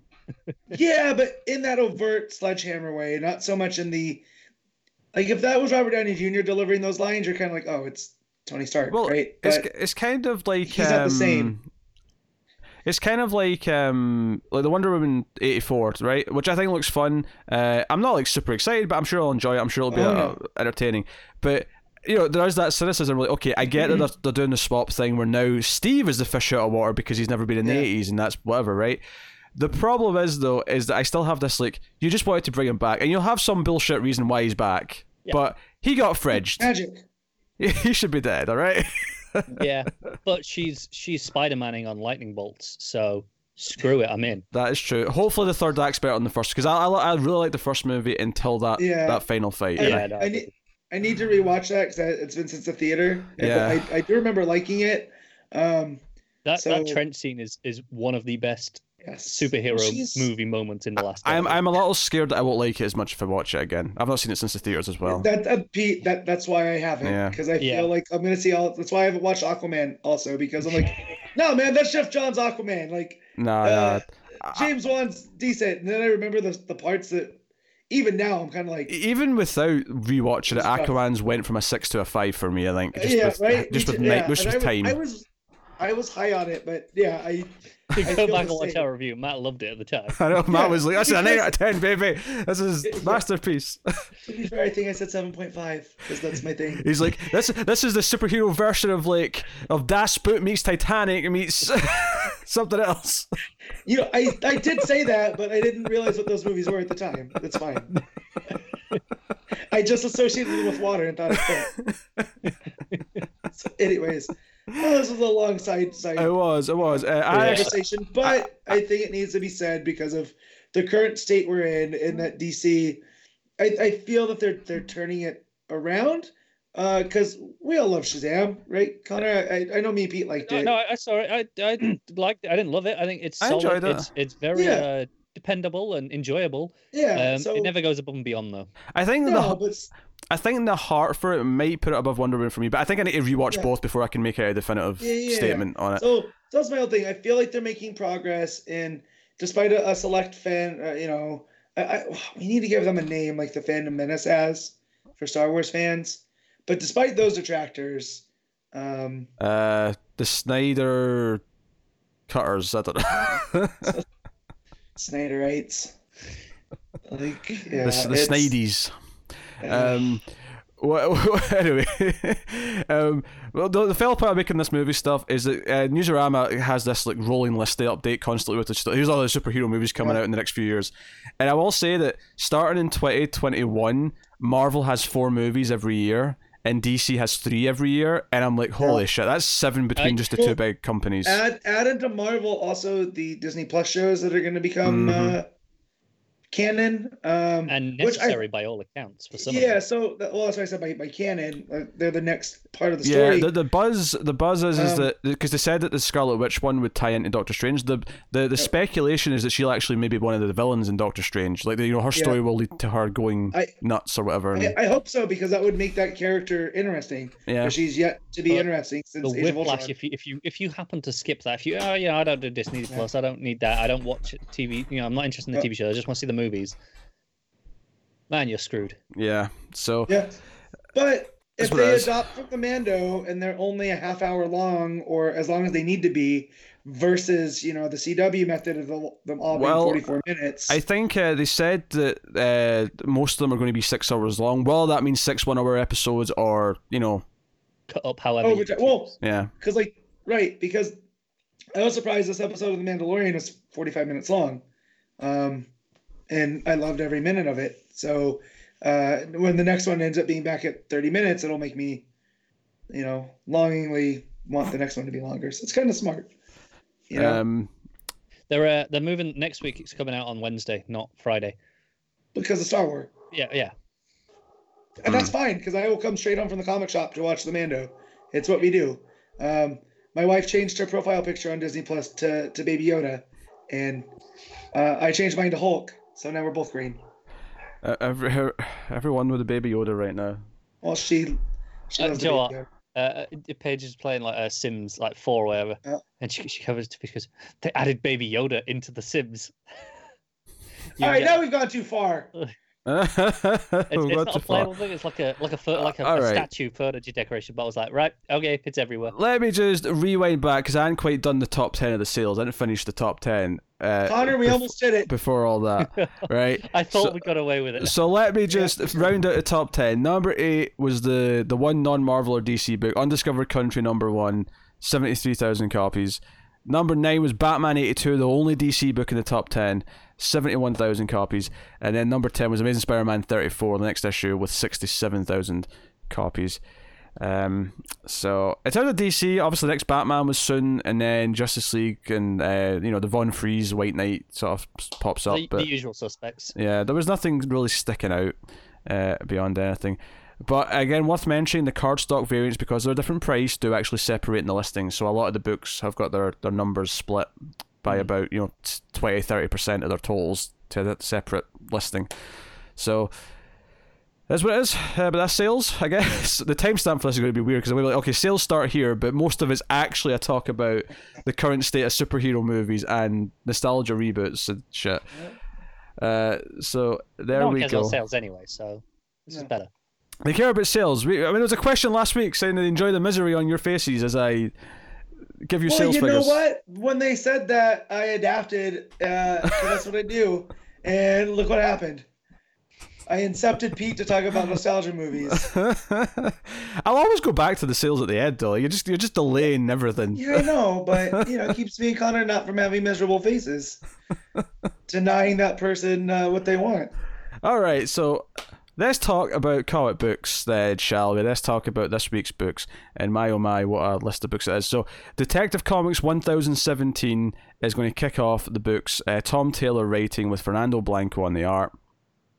And I really hope this is a test. I really hope this is them seeding the idea that maybe he'll take over from Tomasi when Tomasi's done.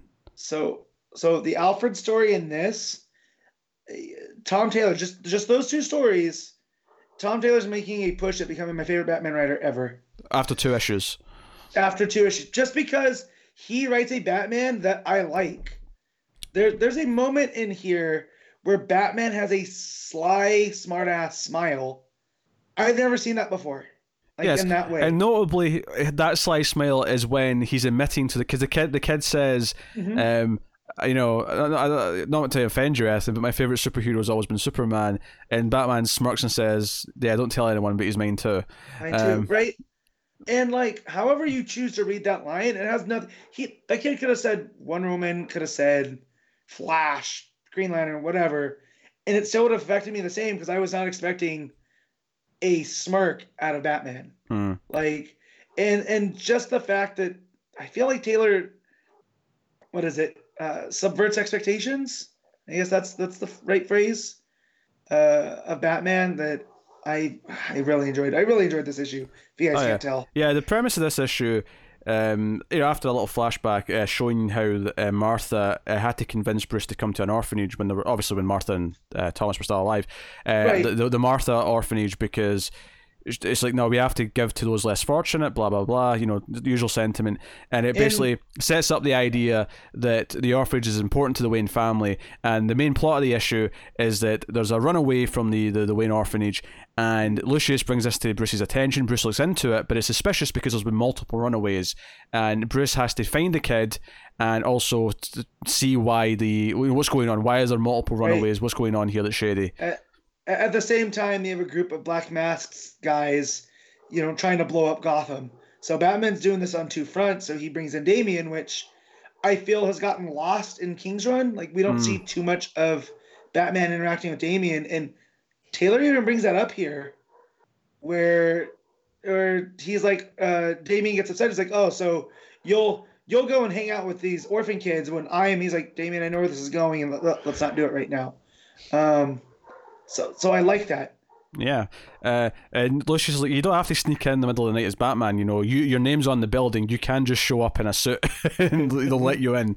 And they'll let you do whatever you want because it's yours. Right. I also feel like this is the first taste we're getting of Lucius as Alfred, and I can't say I hate absolutely it. Yeah. So, and I also feel like if people aren't in the know and just pick up this issue, right, they don't follow it as much as we do. It still fits that Lucius is there because it's dealing with the Wayne Foundation stuff. Yeah. It fits in both. And we get a sense of time passing as they're looking for the kid. Both Batman and Damian are it goes through over a full week, and eventually it keeps going. The temperature's colder each time, and I have no idea what that is in real temperature. Well, 33-34-0 to put that in perspective, Connor. Right, so 32. So cold as balls. Is what you're saying. Cold as balls. When it gets to 10 degrees, I'm sure that's like minus 10 or 15 or something like that. It is. It was minus 12. Minus 12. Oh, I said 10 or 15. I think that was a good guess. I mean, we've both been in minus 12 enough. It's cold as balls. Joel, it's just been snowing here today, and it's shit. It was 48 degrees the other night, and I was freezing. So plug that into your little translator and see what that is, so you guys can laugh at me. 48, did you say? Yeah. That's like 9 degrees. That's. I'm comfortable at 9. That's t-shirt weather. No, outside it's not. I'm not wearing a t-shirt outside at 9 degrees. I do. Yeah. No. Not at 9. Anyway, this issue also, so the runaway kid's also an immigrant whose parents have passed away. Yeah, so trying to immigrate. It also gets into a little bit of brace yourself, folks. A little bit of politics. There's a little bit of politics in here. But I also feel like Taylor handles that magnificently because it never feels like preachy. But Batman's like, no, we're gonna help this kid no matter what. And like, that's the key thing about the temperature counting down is that ultimately the kid's out in the streets. It's getting colder and colder, and when they find him, he is freezing to death. They're rushing him to the hospital. They're trying, and this is when we get the conversation where Batman smirks and he's trying to keep him going, but he dies at hospital anyway. When they get to the hospital, it's too late, and the kid dies, and it's a really sad moment. This is a kid who's had a couple of pages, and Tom Taylor makes me upset that he's passed away. Every time Tom Taylor does a Batman issue, he makes me feel things. I don't like it. Yeah, exactly, and that's why he's jumping into my favorite Batman writer, just because he's finding room to tell these emotional stories and a character that I feel so many writers take like this clinical, scientific, cold, take on Bruce's character, and this injects much needed warmth and care. And if this is the only Tom Taylor I'd ever read, there would be maybe a concern that he's good at these one-off stories, but would he be good at a serialized long-form story? But the thing is I've read tons of him doing. I've read X20. It wasn't X23. It was all new Wolverine to be exact. Right. It was X-Men Red. Wolverine. Friendly Foes of Spider. Not Friendly Foes. Friendly Neighborhood Spider-Man, which just ended this week. So screw you, Marvel. Yeah. So I've read enough of him doing longer stories that I know he can do that too. This is super. And obviously he goes back to the guy running the orphanage, and it turns out he's been giving up kids and making sure the records aren't there for these kids. So it's not just that, is that the records are so meticulous, but it doesn't matter. Like, these kids just vanished, and so that's where Bruce goes in there, not Batman. Bruce Wayne goes in to talk to the guy and punches him. Yeah, he punches him in the face. And Damian's like, you're not in your cowl, right? But basically, what finds him out is that there's photos of the groups of the kids, and there's just kids that don't have records. Because like you're saying, the records are so meticulous. But if you actually look at the photos, there's kids that are just not accounted for. And I think what I like is we don't see this, but obviously, Bruce doing his detective work. Has cared enough to check these photos and realize that these are missing files, as opposed to just, here's probably a few hundred files at least, right? Well, and it also goes back to his mother's telling him that these kids also need care and love, and I know it makes you feel sad, right? But that just means your heart's in the right place. Is that you can feel this, and that ties back to the end where these kids are already at their lowest, and you have this guy exploiting them, and it pisses Bruce off, so much that he punches the dude out, like he's Batman, right? Like no one's there. So it's one of those where, it's one punch. It's believable that, any guy can throw a punch like that because this guy's nothing special. No, but he's kind of channeling it all into it. It plays well, and then at the end, he sort of joked that he'd build a new wing earlier on the orphanage because he's going to give them all this new science teaching equipment. That's another part that I love. That he goes, I'm bringing this science, equipment, and we're going to do all this fun stuff. And he goes, oh man, you managed to camouflage it with ice cream. Yeah. He also brought an ice cream and the guy's shop. like, I don't know if we're gonna have space for all this. He's like, don't worry about it. We'll just build a new wing. But he's named a new wing after the kid that died, though. It says he saved lives, or he saves lives. That made me a little bit dusty. Because that was the thing. He ran away because he knew something was going on. He knew something wrong. He didn't want to be next. Yeah, and by doing so, he brought this to their attention. So he did literally save lives. Yeah, because now this stops. Exactly. Damian looks so proud at the end. Yeah, he does. Super touching story, super touching Batman story. And Blanco's art is pretty solid, especially stuff in the snow. I really liked it's gorgeous, isn't it? I think he does that mood atmosphere so well. Yeah, I think that's where it really excelled. Is that countdown over the days as the snow's coming down. Yeah, it never sacrifices a facial expression either, which is so important in a story like this. No, it's beautiful stuff. So Matt, what are you giving Detective Comics 1017? This is getting a 9. I really enjoyed this issue. Connor?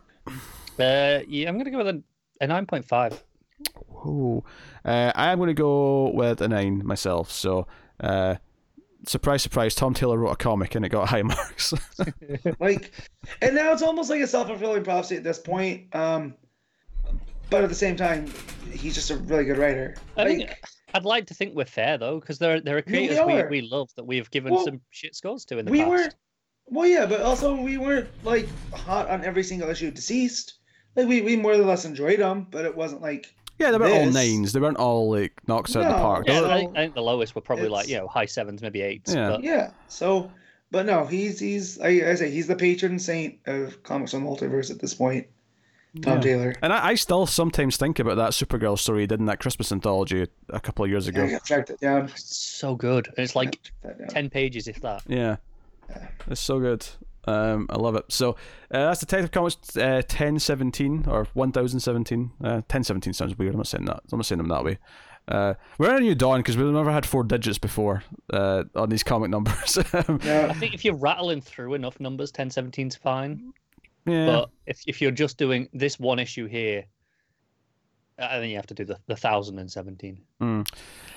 So next up we'll have Superman issue 18, Brian Michael Bendis writing with Ivan Reis on the art, and this is the issue in which Superman tells the world that he is Clark Kent. He gives that out to the world, and so many things I love about this issue. I love the proud look on Lois's face as he's telling everyone this, and I love the idea that he makes a point of telling both Perry and Jimmy first, and in private before the public. Well, he tried to tell Jimmy. Oh, he tried to tell Jimmy. I mean, I love that Perry. When you're married to Lois Lane, like. Yeah, Lois argues that she's known Jimmy for longer, so it was more her secret to tell. So Jimmy acts surprised for a second, and and Clark's like, "You knew, didn't you?" He's like, "Yeah, since this morning, Lois told me." So, this was something I was totally against, right? Because I like that you almost get a concept of the Trinity with Clark, Cal, and Superman, right? There's this Kryptonian heritage, there's this Kansas heritage, and then there's who he created himself to be, right? And throw this all out the window now, because they're all one and the same. Yeah, for me, but then as I get, go ahead, I was just going to say it's a natural evolution that I think had to happen at some point. And that's exactly. So as I am reading this, Bendis is slowly winning me over by almost taking each of these arguments and breaking them down over a page, right? Yeah. And then he interjects the stuff that happened with Jor-El and about all the secrets and all the harm that caused, and how basically these secrets are what caused the end of Krypton. And also, he says at one point when he's actually making his speech that one of the reasons why he kept everything secret is to protect those around him. But he admits, he's like, well, it's for a long time now, everyone's known that Lois is close to Superman. Even if she's married to Clark Kent, everyone knows she's someone who's close to Superman. That Jimmy knows Superman. That the Daily Planet is associated with Superman. They're not safe anyway. They all know that he's even if they don't know it's Clark Kent, they know that Superman has a tie to all these things. So the reason to keep it safe. And I love that the Perry finding out scene is silent. It's just those very wide panels of Clark the white panels opening his shirt, like you're being a voyeur. Yeah. Yep. Opening his shirt and Perry coming in to hug him. Legit brought a tear to my eye. I'm reading this first thing Wednesday morning, so I can't help myself. Not gonna wait for the physical copy. I'm gonna pick up the digital. And I'm sitting there on my couch, and I feel wetness go down my cheek as I go through that page, and I was not expecting that. Because you're thinking Perry, this gruff, this, gonna be mad at Clark for lying to him, right? And then he hugs him. And, oh, man, it's such a great page. It's phenomenal. And you have this whole scene with Adam Strange where he's going to Adam Strange to talk about what he's thinking about doing. And he's like, I have to talk about, my day job, and he mentions he has a desk. And he's like, you have a desk? If at one point Adam Strange's like, you have a secret identity? Are you Batman? Are you also Batman? Yeah. which I also love that the, that comes up in another issue. That comes up, I think, in Supergirl as well. I can't remember. There's so many books this week that I read. They're all blending together. Yeah, there's a lot of books. Point. But no, and I like that, though, too, is that, the idea that he is, because they are so similar looking, right? Like, They could be one and the same, but yeah. I dig that. I dig the page where he's actually making the speech, and there's and he's talking about Jonathan and Martha. He tells the whole story, and it cuts around a lot of the villains seeing this, the Young Justice seeing this. You see the Justice League, you see the closest characters to him, you see Batman and Damian watching, and even Batman's got a smirk in his face. Yeah, Batman's got a smirk in his face. Number 2, Supergirl's with Crypto watching, you know. Leviathan's watching, Red Cloud's watching, you know, what's her face, Melody, whatever, the firefighter. Yep. She's watching. Melody Moore. There you go. That's the other thing that got me, right, was the with all of the people watching. There's one missing. And well, Leviathan. This must piss Leviathan off. Oh sure, yeah. Right, because this was their trump card on him, is that they knew his secret identity by the end, right? Like, and they want to release all the secrets of all the superheroes so everybody's equal. Well, now they just removed the biggest card from that deck, and yeah. But who's missing that you're thinking? Well, that's the thing. It's missing the one notable reaction that I think everyone's dying to see, and that is Lex Luthor. So we see Superman fly off from this speech. Everyone's looking up at him. And then it cuts to the Legion of Doom. And again, how this fits in with the continuity of Justice League, I have no idea. But just don't think about it. That's what I've had to do. Yeah, so they're all standing around, and you know, it's Brainiac who says, "Luthor, how did you not see this coming?" And Luthor just looks over with, you know, this evil eye. And the final page is just this classic, and it's not Apex Lex. Like, he doesn't look like Apex Lex in these couple of he shapeshifts. Yeah. He turns into classic Lex, and it's just him looking evil as the final panel. And I love how much this pisses him off. Yeah, I'll just say that it's my favorite dynamic of the two. That Lex was, you know, Metropolis was his city, and then Superman shows up and completely takes all his spotlight, steals all of his thunder. So that's what ends up motivating him to destroy Superman, right? Is his fragile ego. So what's this gonna do? Yeah, I don't want to, because Clark does say when he's making his speech that he's still going to try and be Clark Kent. He still wants to be a journalist.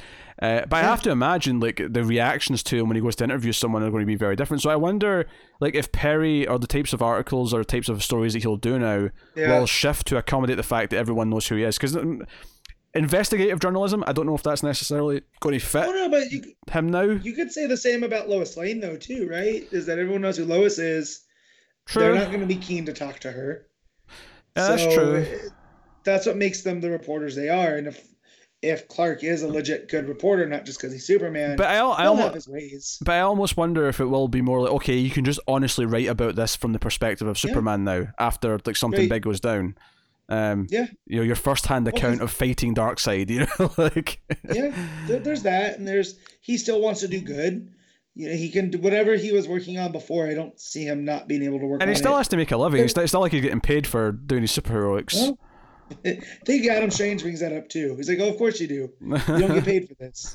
Like, but yeah, I kind of want a one shot of Bendis's Adam Strange after, because he's been this small character showing up in Superman since Bendis started. Like when he called in the missing Earth, and that was a fun little moment. Excuse me, Matt. Dr. Adam Strange, I think you'll find. No, okay. Dr. Adam. Also, I looked up how much that Adam Strange predates Doctor Strange, and it's by about 5 years. Oh, okay. 58 for Adam Strange in showcase number 17, and then Doctor Strange, I didn't see what issue it was, but it was 1963. Probably Doctor Strange. Marvel, you hacks. Well, you know. Another solid issue, and the fact that I was so outside against this, going, man, I don't know. I like the secret identity for Clark Kent, and it allows him to be more flexible. And then Bendis completely destroying that argument through the course of this issue. Superman's delivering it. It's pretty. You know, Bendis is a pretty decent writer, right? Like, yeah, sure, pretty decent. Thing or two. Yeah, right. Unless you're Connor. Yeah. Yeah. We should read it then. We should read it. Obviously, I mean, Ivan Reis does Ivan Reis art. You know, that's good. I'll not delve into it too much. A lot of books this week. Superman 18, Matt, what are you giving it? I'm going to give this a 10. but I'm biased. So yeah, this moved me so emotionally. Just again, that Perry scene alone. Oh baby. I'm sorry. Yeah. I haven't been listening to all this. I've been in and out. I've listened to probably about half what you said. It didn't sound like you were talking about a 10 in the way you were talking about it. Like, don't worry, you've been positive, really positive, but I did not see a 10 coming from what I've been hearing. Well, I am going to give it a very healthy 9 out of 10, which, for the record, is 2 9s I've given so far. Yeah. 2 9s so far. That's not bad. This is a pretty good week. Not to spoil anything, but it's a pretty good week. Yes. That said, next up is The Flash 84, Joshua Williamson writing with Christian Diss. Oh, every good week has exceptions. Well, here's the thing. When you ride a roller coaster, you have to go up first, so that drop means more.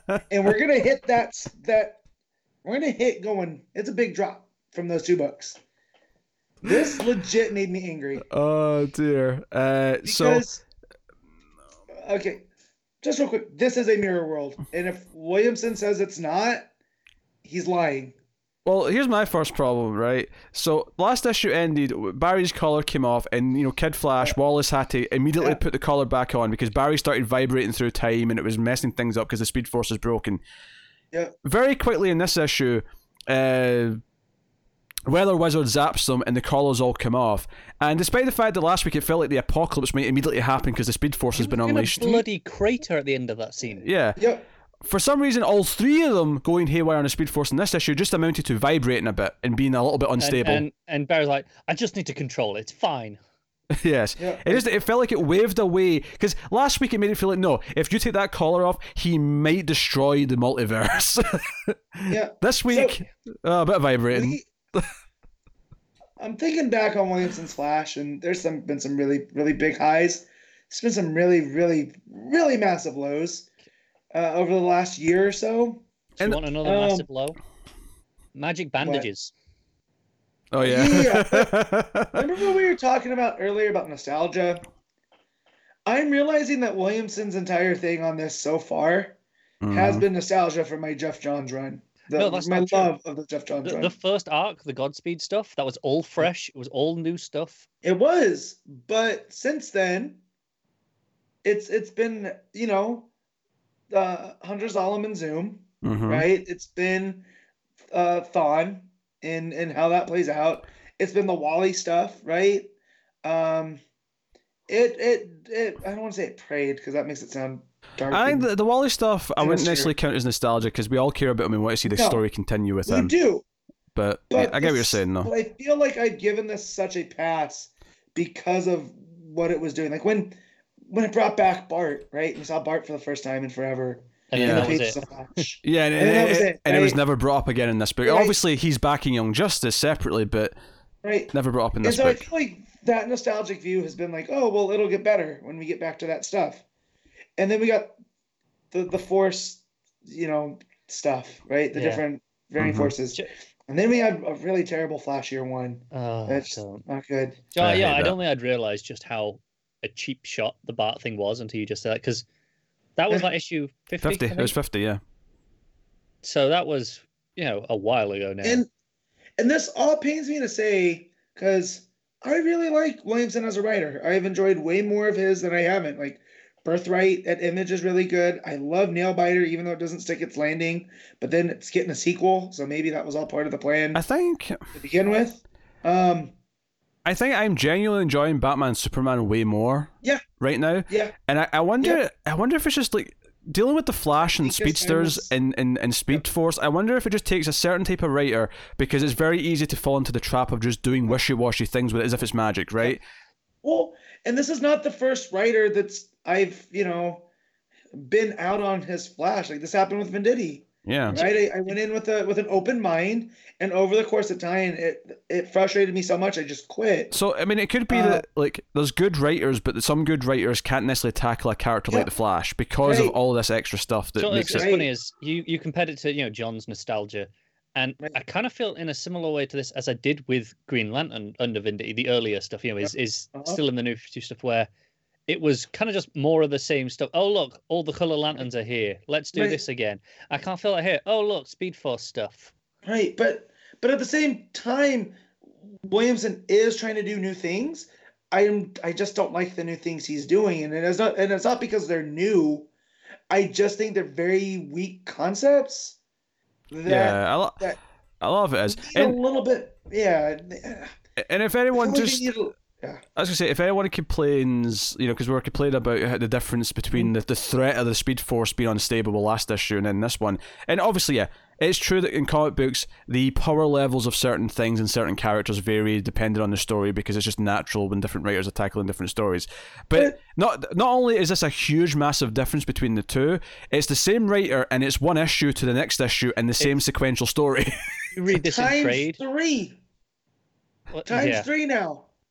Yeah, if you read this in trade, there's a matter of pages between these. Yes. Yeah. Pages, yeah. Yeah, so all that happens, and then Connor brings up Golden Glider. Remember, I was like, what's up with the bandages? That's not her thing. Like, Glider's whole thing was she could move quick on ice, right? And that's why her and Cold would go together. Yeah, and now you have these... Was this from the New 52? That's these bandages? I don't remember this. No, the bandages are new to this. Because I never read the Vendetta stuff past a couple issues. She died, and that was part of Len's whole thing. Yeah, was avenging his sister. Yeah. Yeah. So during Williamson stuff, she was intangible, and that's where I felt like I was lost. And I feel like this issue, the one positive is there is a method to Williamson's madness. Now, will that be fulfilling story-wise? Probably not. But I feel there's stuff that we were picking up on that we were counting as negatives that's going to be part of the story. Which that's fine. I assume you're talking... doesn't mean that they're good. Yeah, I assume you're talking about the other rogues saying Captain Cold's lost his way and this is not what the rogues are. And there's that and the broken mirror. Like, again, I feel like this is all a mirror universe. And that's because they keep talking about that Captain Cold stole Central City, right? So if he managed to transport it into a mirror universe where all this is going on, and that's why he's the king, fine. But doesn't mean I like it. But it doesn't. But the Doom signal's still in the sky, and Lex Luthor's still calling in. Oh, I really hope in Hellerism when he's part of the team, I hope it's Captain Cold, not King Cold. Oh yeah. Yes, and I feel that it will be. I don't know, because it's all like this is him with Lex Luthor's gifts, right? So.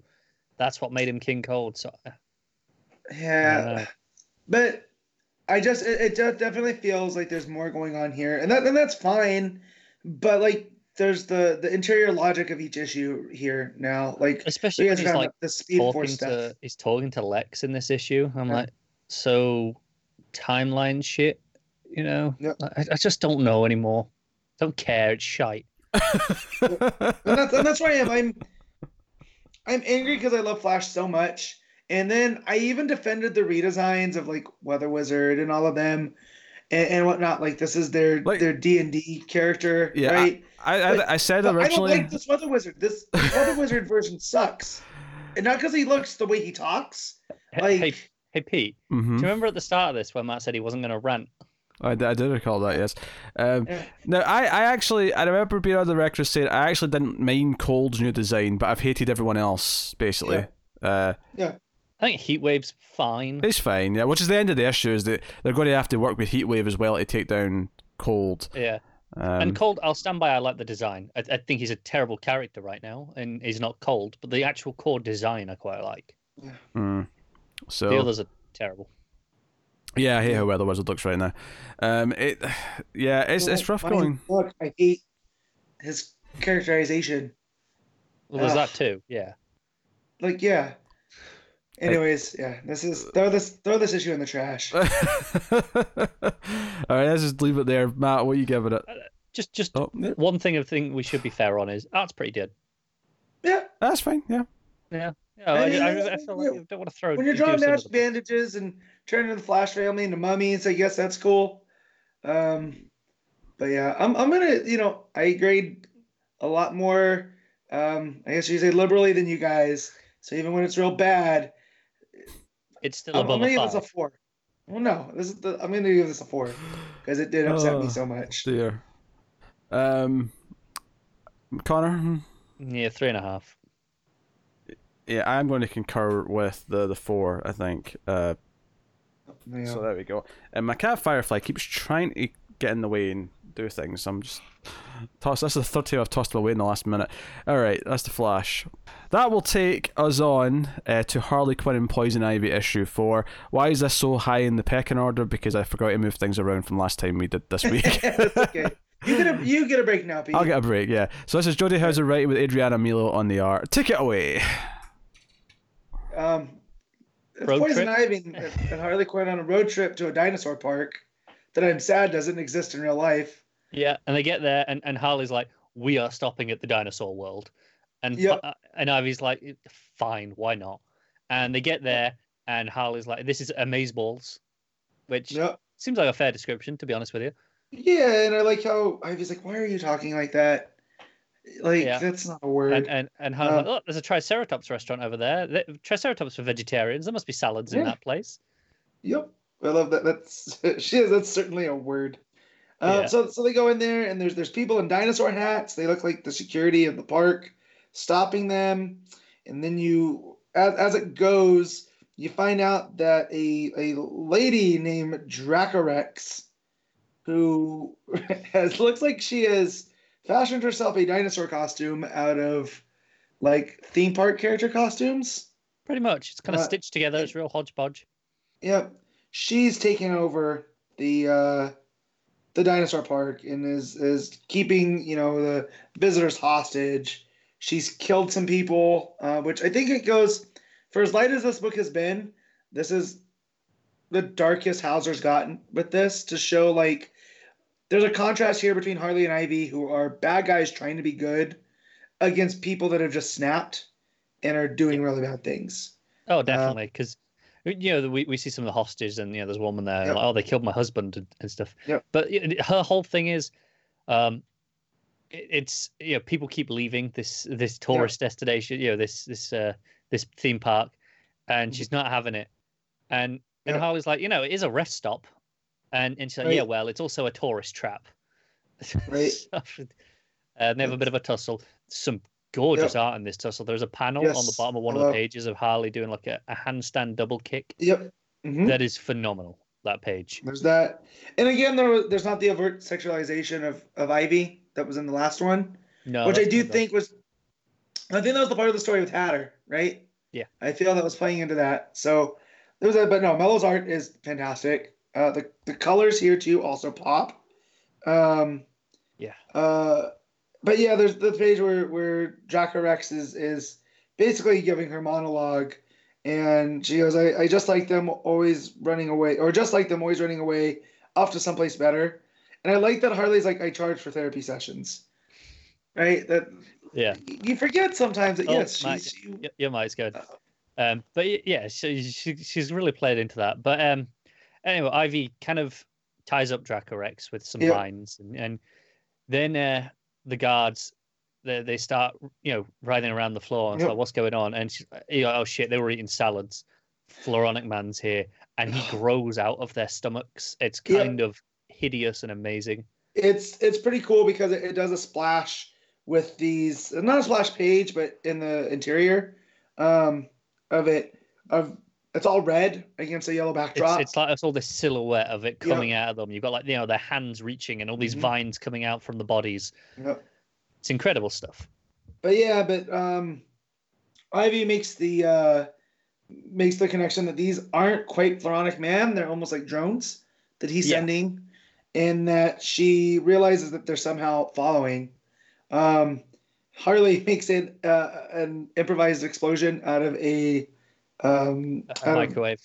microwave and a gas line. Yeah, it looks like she put metal in the microwave to make it spark. Right, and so that was again pretty cool.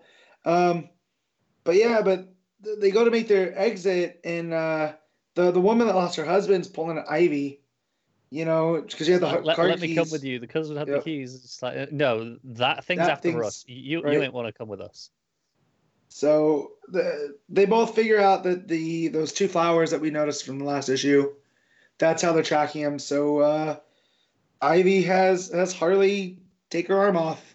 Just gets the machete out and chop the arm off. And she's like, it's fine, I'll grow a new one. Yep. And how is it? Sure, fine. Grow a new one. It's just a normal Wednesday. Yeah, just a normal Wednesday, and that we finally get to be heroes, beat up some baddies, help the helpless, and then Mr. Side Salad has to barge in, make a mess of things, and hurt you. I'm done. So now they're heading back, and Harley and Ivy are going to take on Floronic Man. This is a really fun miniseries. We're over the halfway mark now. So instead of them running away, they're heading right back at it. I hope this is more of the Ivy that I like, right? So and I think this might be my favorite issue yet. It has a lot of good banter between Harley and Ivy, which is what this book has been great at the whole time. But then it has, them actually trying to do the right thing, saving the people, but also kind of still being terrible as themselves. Well. It's kind of like Wreck-It Ralph and his whole I'm the bad guy doesn't mean I'm a bad guy. Kind of, yeah. Right. So and I like that there, and so Ivy's my favorite Bat villain. Next to Two-Face, as I said earlier. She does try to do good. Her entire gimmick is trying to save the world, right? But in order to do that, you got to take out the people because they're the ones ruining it. Yeah. But no, this is definitely more into she's back being a plant creature again. Her characterization's on the way back. And I think Hauser's really good at this type of storytelling. Yeah. More on her later, because she had another book out this week. So, but yeah, no, what'd you rate it, Connor? I'm going to an 8.5. This was a blast. I hate it when we line up because I was given an 8.5 as well. So it's just a damn good book. Yeah, really good. Very good, very good. Mm-hmm. Now, takes us out to Batman and the Outsiders, issue 8, Brian Edward Hill writing with Dexter Soy back on the art. Obviously, had one issue off, and the art wasn't bad last time, but it's definitely nice to have him back on top form. It is almost different though. It brings Soy although it was similar to Soy brings a little extra oomph, I feel. All of this stuff with not Cable, I forget his name. Caliber. Caliber. Feel it's all for nothing because he had his heel turn and then he gets blown up in a plane. Yeah, seemingly so. We ended last issue with Katana and Black Lightning on the plane with him, and there's a great moment. It's coming towards the city. I love how the cops actually have a remote button for the signal now because the cop presses it. Because there's a plane coming for the city. He has to see this. He has to see the bat signal. But I love the moment though because the art's gorgeous. So the plane's going down. No one can land it. And the reason why, Caliber, he may have survived. Maybe. I just feel like because we kind of felt what his role was going to be from the start of him showing up, right? I hope there's more. I just hope he's not expendable. Because Sophia dives at him, takes him out the plane. It's just Black Lightning and Katana that's left on the plane. And Black Lightning's like, here, come on, come close to me. He holds Katana, and he basically forms an electric bubble, which blows up the plane in the sky, so it's just debris and it's not hitting the city, and then lowers them inside the electric bubble down. It's really cool. Page is glorious. Yeah, but both the explosion full page and then the actual landing in the bubble page are both really, really pretty. And we see Sophia get pulled out of the harbour by Batman, and and basically Bruce kind of warns Jefferson that, hey, they might come for you, and Jefferson brings up that he's just heard about Alfred, so some of the continuity between books is there. And Jefferson's all on board to help with all this stuff. Sophia's taken to the Batcave and is curious as to why anyone's trusting her. And you're still going to be watched, but you're not a prisoner, because if you were a prisoner, you wouldn't be in the Batcave. Right. This is not a place where we take someone. So no, there's some simple little bits. Ed Duke's also explaining his new powers to Cassandra, who he doesn't want Batman to know, because if Batman knows, he'll bench him again. So she's kind of there. So they're forming a friendship there with them, and we're forming a bit of a friendship with obviously Katana and Jefferson. We've been kind of building those up. But the big thing about this issue, I think more than anything, is that Jefferson's school. So he's on the phone to his vice principal, presumably, basically going over what's happening at the school. And she's like, "Oh, don't forget about us. You need to come out here." And he's like, "I'm going to be dividing my time because Bruce Wayne's put me on this big project in Gotham, so I'll go to try and tackle both." But after she hangs up the phone, someone murders her. We don't get to see who. And then at the end of the book, Ra's al Ghul's complaining to Shiva, that they've lost Sophia, Batman's done all this stuff, and now Jefferson's on board. So Jefferson has to be, reminded like the consequences of this. And the final page is presumably that is Jefferson's school blowing up. Yep. Ra's al Ghul. He's going to be pissed. Yeah, his vice principal has been killed, and then his school has been blown up. It is extremely dark. This is a super dark ending. This is the most menacing Ra's has been in quite some time. Like, I can't think of other moments in the last, since I've been reading comics, where he's been so merciless. And I don't think I'd have it any other way. Like, I feel terrible for Black Lightning, right? Yeah. And what this all means, but a nasty Ra's al Ghul is something I can get behind. I do want to at least present the possibility that that's not the school at the end, and it's actually where like Jefferson's family lives, maybe, because it doesn't necessarily look like a school building. Doesn't make it any better. It doesn't. It's still awful. Like Ra's al Ghul is still using terrorist tactics here. Like that's the main point of the ending. Yeah. But it's super dark. Like yeah. Well, I also like how him and Shiva are talking, where he goes, "The detective has corrupted my grandson, my heir." And Shiva, because of Cassandra, is children can be problematic. Like I love that back and forth here about generational stuff, and what Batman's cost them, right? Mm-hmm. Or because they don't realize they cost it themselves. But yeah, and then if this is the school that ties in children can be problematic a little bit more. But yeah, no, this is a really solid issue. It's keeping up. Like Hill is, I remember his detective run being kind of spotty with that one character we saw in the last issue. Yeah, it was the villain who came back for revenge because Batman had kind of left him for dead, and that felt like a weird story beat. But and whatnot. But here it's been really consistent, and here I feel like he's upping it now. And then we got that solicit for things kind of changing in March. I feel like this is leading to that tomorrow wrestling term, the blow off. Yeah, is going to happen right before March. So. I think the it's finding its feet. The only issue I have with anything, and I said this last time, is that the last issue was the end of the first arc. Technically, this was the start of the new arc. Given that it ended on this plane cliffhanger and picked up, from that here, it didn't feel like the ending at all. It felt like this is a weird place to split the trades, but okay, whatever. Yeah. Like if that's what we're doing, that's what we're doing. Yeah. Reading it single issue to single issue is fine. Almost felt like this should have been the cutoff. Like here, the thing blows up. His ex-principal gets murdered, and then we go. Yeah, this feels more the end of a story cliffhanger than the last one did. But whatever. This is some minor quibble. But no, really solid. Obviously, the art is beautiful. Makes the book super readable. And Hill doesn't overwrite his books. There's not tons of text. It's very it flows very quickly. I flirted with dropping this just because of numbers. Not that I wasn't enjoying it. What makes me keep reading it is a very quick read. Yeah. Like I don't have to I can read this on break at work and get something done. So yeah. Yeah, super easy to read. And the ongoing story that I'm finding more interesting as it goes, as it's building up what Raz and Shiva are up to. So what are you giving it, Matt? I'm gonna give this an 8. Right. I am going to give it. I don't want to just keep picking the same numbers as Matt, but I actually do think an 8's the best place for it. It's because we've been doing this too long, Pete. Probably 8 out of 10, all round.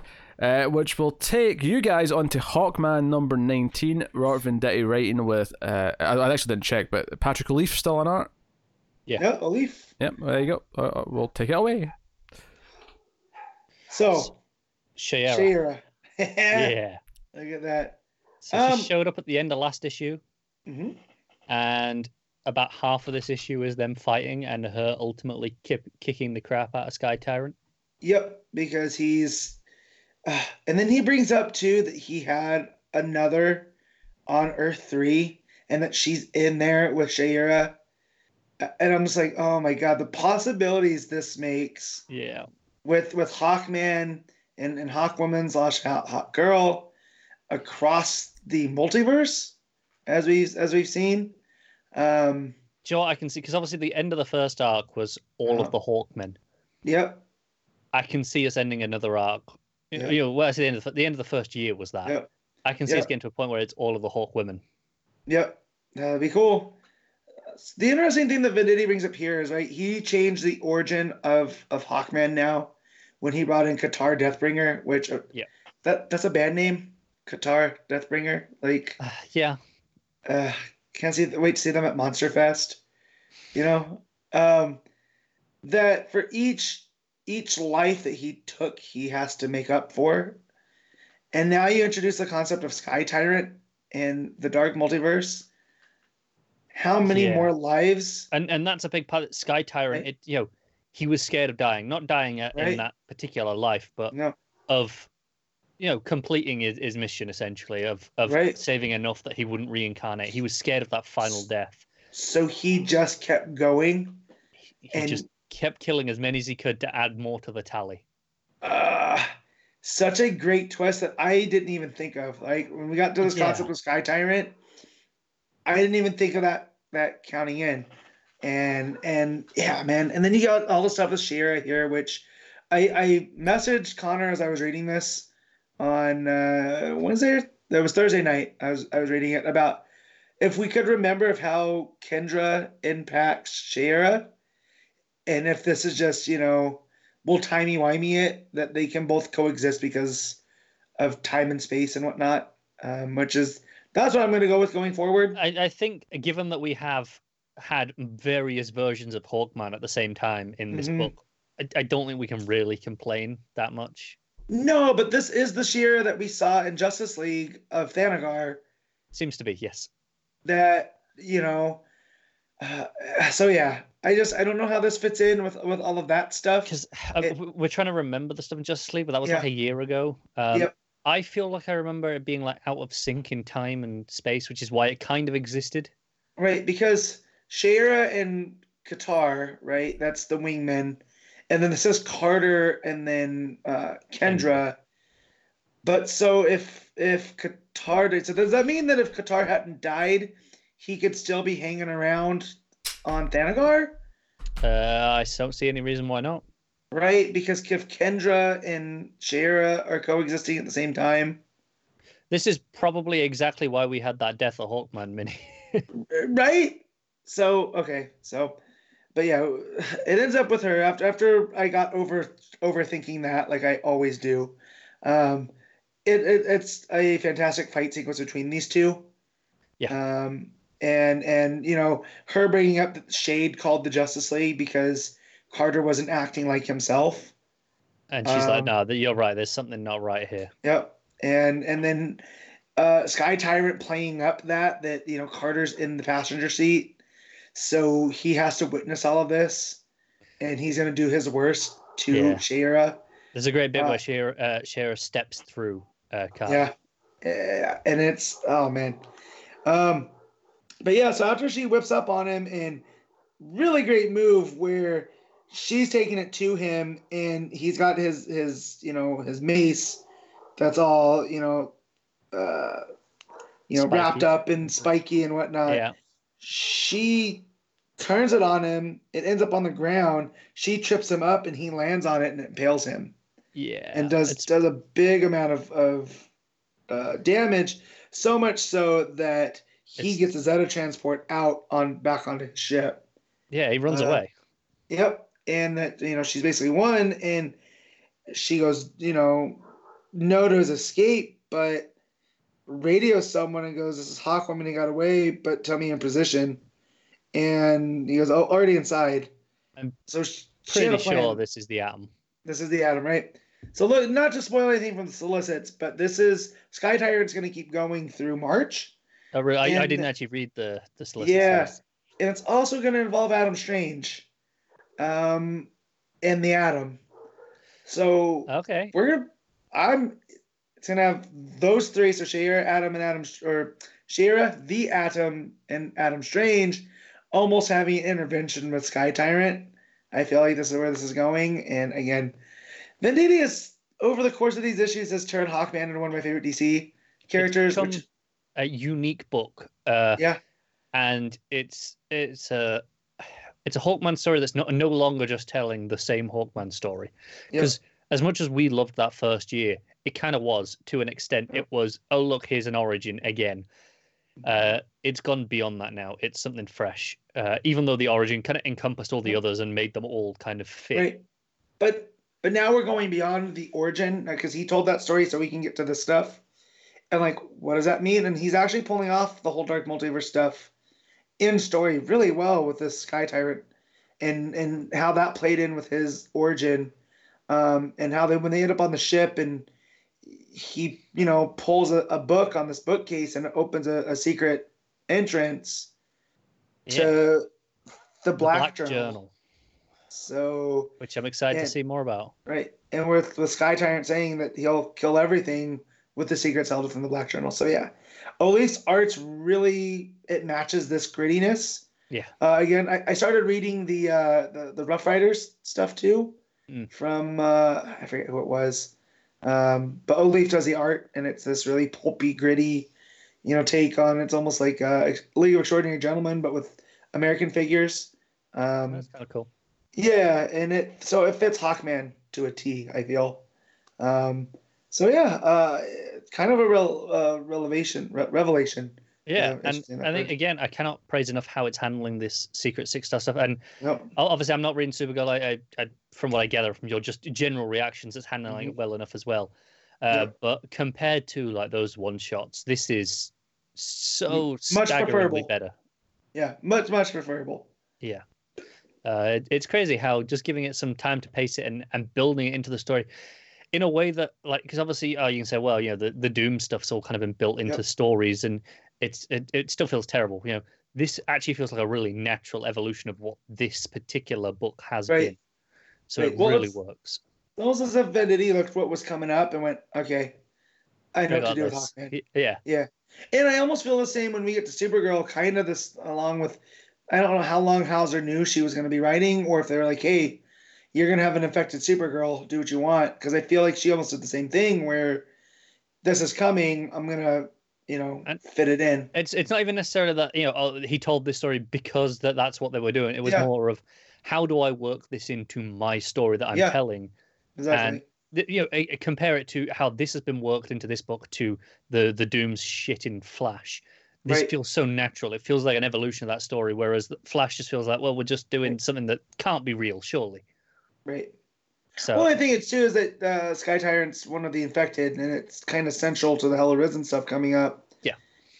But it feels right. And we said the same about Batgirl with Oracle, that is pulling it off real well, and then through the solicits, we find out that Oracle is going to be one of the key players. Who laughs. Yeah. So, editorial, usually when we bring up editorial, it's we're kicking them for messing something up or over injecting the Doom signal. Editorial is one of those things that you rarely praise, but you notice it when it goes wrong. Right, and here they're doing a great job. Yeah, seemingly thus far, and more on that when we get to Supergirl. So, what's your rating, Hawkman? 8.5. I'll say I'm gonna give it a 9. I really love this issue. It might be because it featured a kick-ass redhead too, but I mean, I'm sure that helps. Yeah, Matt's got a type, and I do. Although Matt's slouching more and more as the show goes on, and he's almost off camera now at this point. My back hurts. I overdid it at the gym yesterday because I had to make up for a missed day. Look, on Matt, Thursday. I would happily just lift the image up, but you're actually at the bottom of your frame, so there's no more image of you underneath. All right, let me go back. You could have just tilted your camera. Yeah, you could take your camera down and stay slouched. I could have, but I'd probably need to sit up. It's probably better for my sore back than... It probably is. It's right here in your lats, not so much in the middle of your back, but right here. Yeah, I get it. I find like myself when we're doing this show, every so often I have to actually force myself to sit back up because I've just kind of gone down as we go on. I just have to interject here. So Resident Evil 3 got announced this past week, the remake, and I am obviously super pumped about it. Favorite franchise, Resident Evil 2 remake was wonderful, but I just want to... Do you remember earlier when he was saying he was sick of franchises coming back? Video games are a different beast, as we said with comics, because with video games you want a franchise to come back, because in the case of this, it's like the only way you can play that type of game. There's no other games doing that genre. Anyway. If you hear the dogs barking, I think the cat tried to go downstairs not thinking the dogs were around. Sure. And I think they're objecting to her presence. I just wanted to interject here with the small little beat here that after the announcement, they re-released the Resident Evil 2 demo, because back when the game was coming out, there was a demo came out, and it was timed. They put the demo back out this week, and it was like, that's weird, but whatever. They only just did that so they could put in a little Easter egg, didn't they? There's a little Easter egg for 3. You can hear Nemesis say stars. I like how Pete interjected like this was like something new, breaking news. Yeah. While you guys are going on about that, I'm gonna check what's going on downstairs. I'll be right back. This isn't something he's just read like while we were talking about Hawkman. No, this is something he spoke about earlier on Facebook. He's tweeted about it already. It's just. He just wanted an excuse to talk about it. I was reminded of it because when you two were talking about whatever book I'm not reading, I'm just browsing, message boards, Reddit, whatever, and I was drawn to the Resident Evil 3 thread, and people have taken the map that's in the trailer and put the old map on top of it, and it actually matches up, and it's pretty cool, and there's all these things. It's really good. I hope it's shit. It's going to be. Come on, it's going to be great. It's probably going to be exactly on par with 2. With 2, yeah. Yeah, it's going to be on par with 2. Yeah, it's going to be on par with 2. Well, because the buzz is that they were actually developing them to be one package, and then they got so big that they just split it into 2 separate games. And that's why they've got it so fast. That is genuinely why it's so fast, as the game was already like half developed by the time 2 was coming out. When 2 came out, we were expecting it to be 2 years, more or less exactly, and it's like a year and like a couple of months maybe. Yeah, it's really quick, but that's why, because they were actually already developing it at the same time. Makes sense. Although it's actually not Capcom. There's a new studio that's formed to make it, but it's like made up of ex-Capcom guys and ex-Platinum guys, so it's not exactly like a shitty little, it's like... it's proper people. It's proper people. They've just formed a little new set division to do it. Yeah. So, I'll look at it. Anyway. Man, games are going to be crazy early next year. They are. Like, April is nuts. Like, you got Resident Evil 3, then Cyberpunk, May's got Last of Us 2, March has got the Final Fantasy 7 remake. It's a whole... You've got the Avengers game. Oh, I forgot about that. I mean, I'm not. I know you don't care about as much, but that looks bad, though. It does look bad. To be fair, the second showing that they did looked a lot better. Yeah. Okay. Yeah. I'll take it for it. Someone said it looked like Asylum's Avengers. Like, it looks a little like Captain America, but not really. I still need to play. More like the porn parody version, the Assvengers. I don't know. Assvengers. I don't know. Maybe it'll be good. Who knows? It might surprise us. But either way, it's a big game coming out around that time. It's the same studio that did the Spider-Man game, right? Just doing Avengers? No. Well, then never mind. Nothing related to that at all. No. That company is clearly busy on Spider-Man 2 right now. they're busy. Yeah. Well, I just figured with all of the Avengers Easter eggs, that was the next logical piece, but who knows? No, different company. Yes. I'm pretty sure this Avengers game has been we knew about that was coming in development before we even knew that Spider-Man game existed. I don't know if it was before we knew that existed, but it was definitely during the time between when it was announced and then came out. It was definitely before Spider-Man came out, for sure. Oh yeah, way before that. It was a while ago. But yeah, so okay.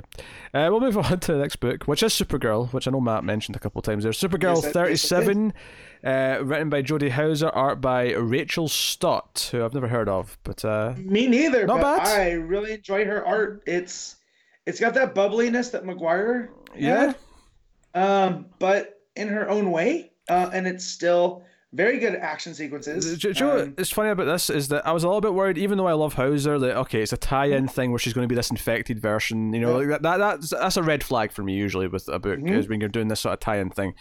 But what they're doing here is not only interesting from the perspective of just like what Supergirl's doing, but they're treating it as because Batman and Superman both show up at one point. Because Supergirl saves this school bus that's going to go off the cliff. So there's still some Supergirl in there. There's still this need to be a hero in there. She is still a hero in a dark, twisted type way. Because of course the thing she does after saving the bus, which she sort of puts down kind of ungently on its side, and the kids are all kind of rattled by it. Ungently is putting it nice, Pete. She throws it over her shoulder. Yeah. But she goes and like grabs the driver of this truck, who claims that it was an accident. That there was, like her, what was it he says? He's tire or something went. I don't know. But Superman shows up to try and stop her. Batman shows up in the Batwing. But they set up this idea that Kara's not quite as dark as the other ones because. Whether it's because the serum was designed specifically for Superman and not her, so it's not got the 100% effect, or if it's something else. Is it because just because she's Supergirl? I don't know. So I thought about this in that I feel like the same thing would have happened to Superman, that the inherent goodness of them would, yes, they're going to be infected, but it's not going to play out. Everyone else has been infected. Almost has a dark streak to them if you think about it. That said, I hadn't read Scarab. I haven't read the Deathbringer one, but both Donna Troy and Jaime Reyes have a little bit of a darkness there with them. Commissioner Gordon definitely does. Billy Batson does, and rounding things out, Sky Tyrant, right? We just talked about that and Hawkman. So I love this twist though, that if this was Hauser or whatever. That no, she still thinks of herself as a hero, and that they're just going to get in her way, and she has to do it herself. Yeah, there's. I mean, a lot of the pages in this are made up with the fight with her and Superman, and then Batman shows up in the Batwing. I love after she sort of like rips Batman out of the Batwing, and then just throws him over her shoulder, and like. Superman has to catch him, obviously, because he's flying through the air. So Superman catches him. So we have Superman like lifting Batman up, officer and a gentleman style, which obviously Batman never likes. But it's the way it's got to be. However, also her talking crap to Batman about, she goes, so very sorry, Batman, but I'm not one of the teenagers who take orders from you. How many of them have you gotten killed at this point? And like, really, it's just one. Steph did have her. We thought she was dead, but she was squirreled away. Is that in continuity? I don't know. One is enough, but the fact that that's Hauser poking at Batman and the sidekick thing, I really like. But she ends up, and then her going and thinking about Krypton. Yeah, but there's a subtle touch here I love when she's like in civvies. It's Joker colors. She's wearing purple and green. Yeah, I love that little touch. Well, yeah. So she goes and she starts thinking about Krypton and how she's not gonna let that happen here, right? Like this was actually a gift, and this awakened who she needed to be, and that's where Pete says she goes and she steals clothes to dress to try to blend in. But like Pete said, it's purple and green. And she goes to speak to Ben, who's like, I've not seen you. And doesn't she runs into him? Right? She does. She's walking through and she hears the voice and says out his name. And he's like, hey, like, we almost started dating and then you ran off. Like, you could have just told me if something was wrong. But which I like how that plays into her missing time for what she was doing in the Draco stuff. Oh yeah, absolutely. Handled real well. But she starts kind of like having like basically when she's hearing laughter, she's hearing Joker laughing in her head, and it's giving her sort of like a blinding headache, and she speeds off kind of almost in front of him where he doesn't quite see her use super speed, but it's like wait, that was weird. Like she just ran off. And we end the book with her sort of coming face to face with essentially the ghost of the Batman Who Laughs inside her head. It's not really him that's there, but it's like his influence in her head that's clearly trying to convince her to go further to the dark multiverse side of things. Because he says to her, you still don't get the joke, do you? But you will, ha ha ha ha ha, so he's in there trying to like sort of coerce her and make her like sort of take that final step into complete darkness, but really cool. Like I say, the art's really good. Like it is definitely curty. There's one page when she's punching Superman where it kind of extends Superman's neck as if she's punched his head like out of its socket almost. But the art's generally pretty good and kind of fits the, like you say, the more bubbly attitude that Supergirl as a book tends to have. And I love Hauser's voice for Kara. I was saying on Twitter, it feels familiar but also fresh. Like it's this weird thing because it opens up with her saying, "I'm Kara Zor-El," and I immediately thought of the TV show. You know how they always have the like, "My name's Barry Allen" on the flat. Yeah, my name is Kara Zor-El. I am from Krypton. I was sent, as my world was dying. Yeah. My cousin had already grown up and become Superman. Yeah, and so I felt that here, and I thought, okay, that's a smart, on here. But then there's that darkness underneath it too because she's infected, and I hope Hauser's in this for the long haul because I do too. I really enjoy it, and this team. We know through solicits they're going to be going through March, right? Which makes sense for. That said, though, the March issue still has infected Supergirl, at least in some capacity. Right. So my hope is that once we switch back to normal Supergirl, that Hauser's still going to be there in the book. I really want that. I do too, and I think she is, just on the account of she was announced as part of that Superman special, right? Yeah. So and that had Rucka and I had all the Superbook writers doing like one short story in that book, yeah. Right. So I don't feel that's tied to the infected stuff. So I'm hoping, because Supergirl's been pretty consistent from Rebirth on. Yeah, there's been some hits or misses. Orlando was decent. Like the one miss I can remember is when he tried to interject his the his thing, that weird team book. Yeah. And then Draco took over, and we were out in space for a while, and it was a lot of fun. And Draco's stuff I loved. My favorite part of Orlando was all right, actually. I enjoyed Orlando, but the best part of Orlando was that arc where Jodie Hauser, funnily enough, co-wrote the book with the high school stuff. That was really good. So, and then Draco's been great. So, Supergirl is worked out okay. Obviously, had a break, but it wasn't there for a few months. But other than that, it's been on top form. So yeah, obviously we keep saying that about Batgirl as well. Batgirl has been oddly consistent since the start of Rebirth. So good. What are you giving this issue? I'm gonna give this one a 9 as well. I love this issue. Matt is just firing out 9s and 10s all over the place this week. I am. God, have some restraint, man. I am going to give this a very solid 8.5. A very solid 8.5. So, that's Supergirl 37. Which will take us on to Tales from the Dark Multiverse, Teen Titans: The Judas Contract, Issue 1. Kyle Higgins and Matt Groom on writing, and Tom Rainey on the art. So this is the story of, obviously, Judas Contract, but instead of what happened, Terra, who originally, of course, was going to keep sort of betraying them, she's working for Deathstroke, but ultimately ends in her death when all the story comes together in the original story. In this version of the story, basically, after a pep talk from Dick, decides that she should stand up for herself against her mentor, which is obviously because Dick announces that he's not going to be Robin anymore because he wants to leave Batman's shadow.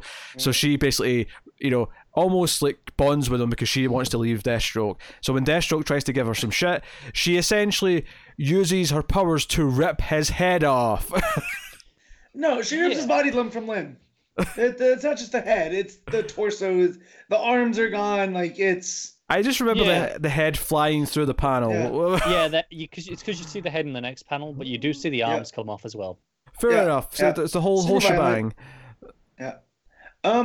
Pretty brutal. So we read Judas Contract for a Patreon thing way a while back. Oh, no, it wasn't Patreon, Matt. This was back when the 5th week was so late that we did a trade, in place of books. And then I thought it was just, maybe the 80s that I didn't enjoy Terra, the way she spoke, and Higgins and Groom transposed that here, and I just don't like that version of Terra. They did a good job. Yeah, this is accurate, right? Yeah, and so it just made me realize I don't like that version of Terra. Like, it's just a thing. Like, the way that she talks irritates me. So I don't want to judge them for that. I just thought, like, maybe I'm running out of steam on these dark multiverses. I thought this one flowed really, because obviously these books have been longer. Yeah, I thought this one went in quick enough. I didn't feel the length. See, I didn't enjoy. Like, it's fine. Like, I feel like it's very middling. I think I enjoyed all the actual dark stuff, which was her killing Deathstroke, but also actually. So there's a bit before she kills Deathstroke, right, where she's kind of like complaining about the old man, Wintergreen's around, right? Yeah. I love that after she rips off Deathstroke's body parts in his head and we see his head lying there, the very next panel underneath that, half the page, it's her throwing the doors of the house open and she's just going, "Oh, Wintergreen!" I laughed out loud at that. I thought that was really funny. Properly villainous. Yeah. Like, over the top cartoony. Who loses his hand. She kind of, destroys his hand. Because he pulls a gun on her and she crushes it with lava. Yeah. So what a way to lose your hand. He tries to fight back against her to electrocute her. It doesn't work. And, so she's like kind of using him. Well, she ends up with Slade's, so she ends up with she had reasoned that there's no way that Slade wouldn't have a backup plan. So he has the same, he has the equipment on hand to return him into Slade. So that's what she goes for. And instead of leaving her in a coma like it did with Slade, she's fine. She's supercharged and becomes Gaia. Yeah, because Wintergreen was hoping that would stop her enough. Sure, I'll go through with it, but she'll be in a comatose state like Slade was. And it doesn't. And then, so she redubs herself Gaia, being, she is Mother Earth, not the Roman goddess of the earth. I mean, they're the same thing if you know your mythology. I think it was more how the language evolved that Terra became not a nice word, whereas Gaia still has connotations of, Mother Earth, like you say. So... Yeah, that's Which fine. I'm not going to lie, all this talk of Mother Earth is making me think of Poison Ivy and Batman and Robin. Yeah. Right? Yeah. And so she kills the Titans and that's all dark and whatnot. Blows up the tower. Yeah, she blows up the tower. She kills, I think she blasts Donna Troy on a rock into space. Like that. Yeah. That's what she does to Donna Troy. Oh, and she does my girl Starfire wrong. Starfire tries to escape, and then she just reburies her. Yeah. And then Dick and Wally are the last two standing. Gar's still existing, but Dick and Wally, who are both kind of retired, they've both kind of left the Titans, suit back up to take her on because someone needs to stop her. But they both fail. They both get stabbed. Gar eventually comes in because Gar has feelings for her. He tries to appeal to her. Superman comes in first. Oh, Superman's first. Sorry, I was jumping ahead. Superman tries to stop her first, and she finds all the kryptonite on Earth and uses it against them because it's still still rock. Yeah. So she and that's what I'm chalking up to the Sladeness. Like her, she was able to normally she would have done that. Yeah. So she separated the elements to find the kryptonite and then use it on him. And Superman's being surprised, trying to talk her down, trying to convince her to do the right thing. But she just stabs him with a shit ton of kryptonite. And then, we see other heroes around the world, all the earthquakes are happening, tidal waves and the rest of it. Gar, who's all Two-Face looking from his injuries, shows up and tries to convince her that, she could be better than this. And she burns him with lava. Yep. And then the last panel before we go to Tempest Fujinot to sort of round out the bookend is just Superman lying there with lots of kryptonite sticking out of him, just dead. Mm-hmm. Oh, it's a sad state of affairs. I think what I like here though is the framing that this isn't a tragedy. This wasn't where something went wrong on this Earth. It was, Dick Grayson was empathetic and went and spoke to someone and tried to do the right thing. It's what Fujinot says at the end is that the sad part here is that for the world to be okay, the tragedy had to happen. It was the tragedy of Terra's death, but that needed to happen. Not happening led to this world where she destroys most of the planet and is riding around on a rock dragon. It's pretty cool. Yeah, the rock dragon's pretty metal. I love the rock dragon. Mad Sci's so out on this issue, but then there's a rock dragon, so it's all. I got to the last page and I was like, no, this is fine. I can't wait for her to show up. I feel like Rock Dragon in the future. Yeah. This needs a metal version of the Never-Ending Story theme to play. It's just flying a Rock Dragon. The Never-Ending Story. Yeah. What are we rating? Tales from the Dark Multiverse, Teen Titans: The Judas Contract, Matt. I'll give this a solid 7. I think that's fair, Connor. A little bit higher. I got 7.5. Yeah, I'd agree with Simple. I think the art as well. Well, I don't think it was faultless, but I thought it fit the tone of the time period it was trying to emulate. Yeah, you could definitely tell it's going for the George Perez version. Yeah, like the Starfire and Robin in particular, like they're very like down to the hair is very George Perez. So, but yeah, it fits. Good. So that will take us on to Wonder Twins issue 10. Mark Russell and Stephen Byrne on the art. So, feel free to fly through this one. Am I the only one that read it? I'm here. Okay. So the fact that Lex... This is what makes me wonder about the continuity here of Wonder Twins, because he's not all doomed out. Is this before any of that? Because... Just don't think about it. Okay, I won't think about it, but this is Lex is lost in space. Because when the Scrambler was going to scramble all of Earth, Lex went to outer space in a spaceship, and he's been floating up there ever since. And he's been trying to dial down into LexCorp, where a group of interns has gotten together to ignore him, which cracked me up. They've got his corporate card, so they're just ordering in like lobster, and it's like lobster, KFC, and pizza all at the same time with like bottles of wine. Yep. And Lex is up there on a ship going, why didn't they? They were supposed to put in the landing coordinates, but they didn't. So and the interns are bringing in like this other intern to their group, and they're like, "Is Lex okay with you using his card like this?" And they're like, "Oh, I don't know, let's ask him." And they're like, "Finally, you're contacting us, intern number 5, a valued member of the team. Now do your job and give me the coordinates." And the intern's like, "Sure, yeah. You just need to do one thing for me first." And Lex like, "Yeah, sure, anything." He goes, "Tell me my name." And obviously he doesn't know it. Jason, Jethro. And he goes, "Damn it, you were grateful when I get back to Earth," and they cut out. And he's stuck only eating Luther paste up in the spaceship. But so our heroes, the titular heroes, the Wonder Twins, are having to infiltrate Lex News, which, let's be real, this is just Fox News. Except they all shave their heads to like Lex.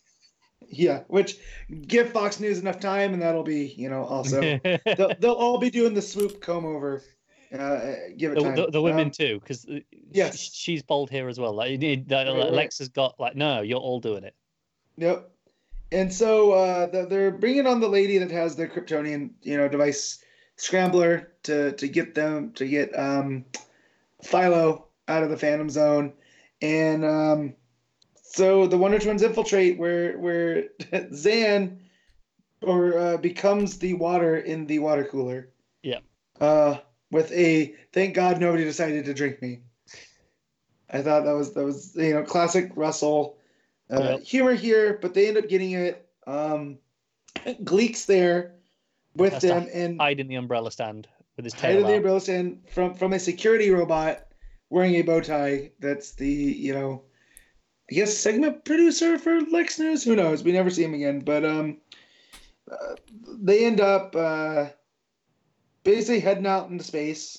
I'm trying to go through. They send get the coordinates. Yep. So Lex gets the coordinates from Gorilla Grodd, who actually isn't Gorilla Grodd. It's Jaina in the form of Gorilla Grodd. They land him. Trap him in what looks like a bathroom. Yep. And steal the ship. And they can't believe that it works. And they're heading off into space to save Philo from the Phantom Zone. While this is going on, they end up. It cuts back to the Colonel, right? Hello EO. Yep. This guy's who's been hooked into the internet. Yep. Because he has to, he gets told what it is, and then the guys are like, maybe we shouldn't have connected to the internet, and they're like, wait, can he hear? He's like, what's the internet? He's like, wait, he can hear us. So what's the internet? The internet's what allows everyone to share and access information. And he's like, so the internet is communism, sorta. Yeah. And so yeah, this was probably a mistake. They claim as they hook him into the internet. Yeah. And so yeah, but basically, what's her name? Philo's daughter, Polly. Yep. Polly starts basically being like, well, you kind of can feel like these are her true friends because they are willing to save Lex Luthor from outer space, steal his spaceship, infiltrate Lex News to get her dad back. And take the spaceship next to a black hole because they need to go to the event horizon because the gravitational stress will weaken the plane of the Phantom Zone and make it easier to break out. Right. Where they Zan becomes an ice particle basically through space. Yeah, because this is great. Because Paul's like, hey, if you go to a deep space without a suit, you'll freeze in seconds. And he goes, I know, I'm counting on it. And becomes a big ice needle. It's really, really good. Like, this is what's crazy is that, like, we kind of knew Mark Russell, right, from the Flintstones. He did the Snagglepuss stuff. But he's kind of an unknown quantity for DC characters when he started this. And then you put him on the Wonder Twins. Wonder Twins? Yeah. I really enjoy these characters now, and it's all his fault. Yeah, so he smashes the Phantom Zone plane, and it's a fantastic 2-page spread of the way it shatters, and then Jaina transforms into some octopus legs, just from the waist down. She becomes an octopus and grabs everyone to save them. Yep. So pulls everybody out of the Phantom Zone, and. Zan looks worse for wear. And they're like, please don't die. He goes, it looks like this party could use some ice. Yeah, but he goes, wait, how long have you been sitting on that line? I meant to use it before, but I forgot. Yeah. Man, see, so like that Harley cartoon premiered this week, right? Or last week? Yeah, for DC.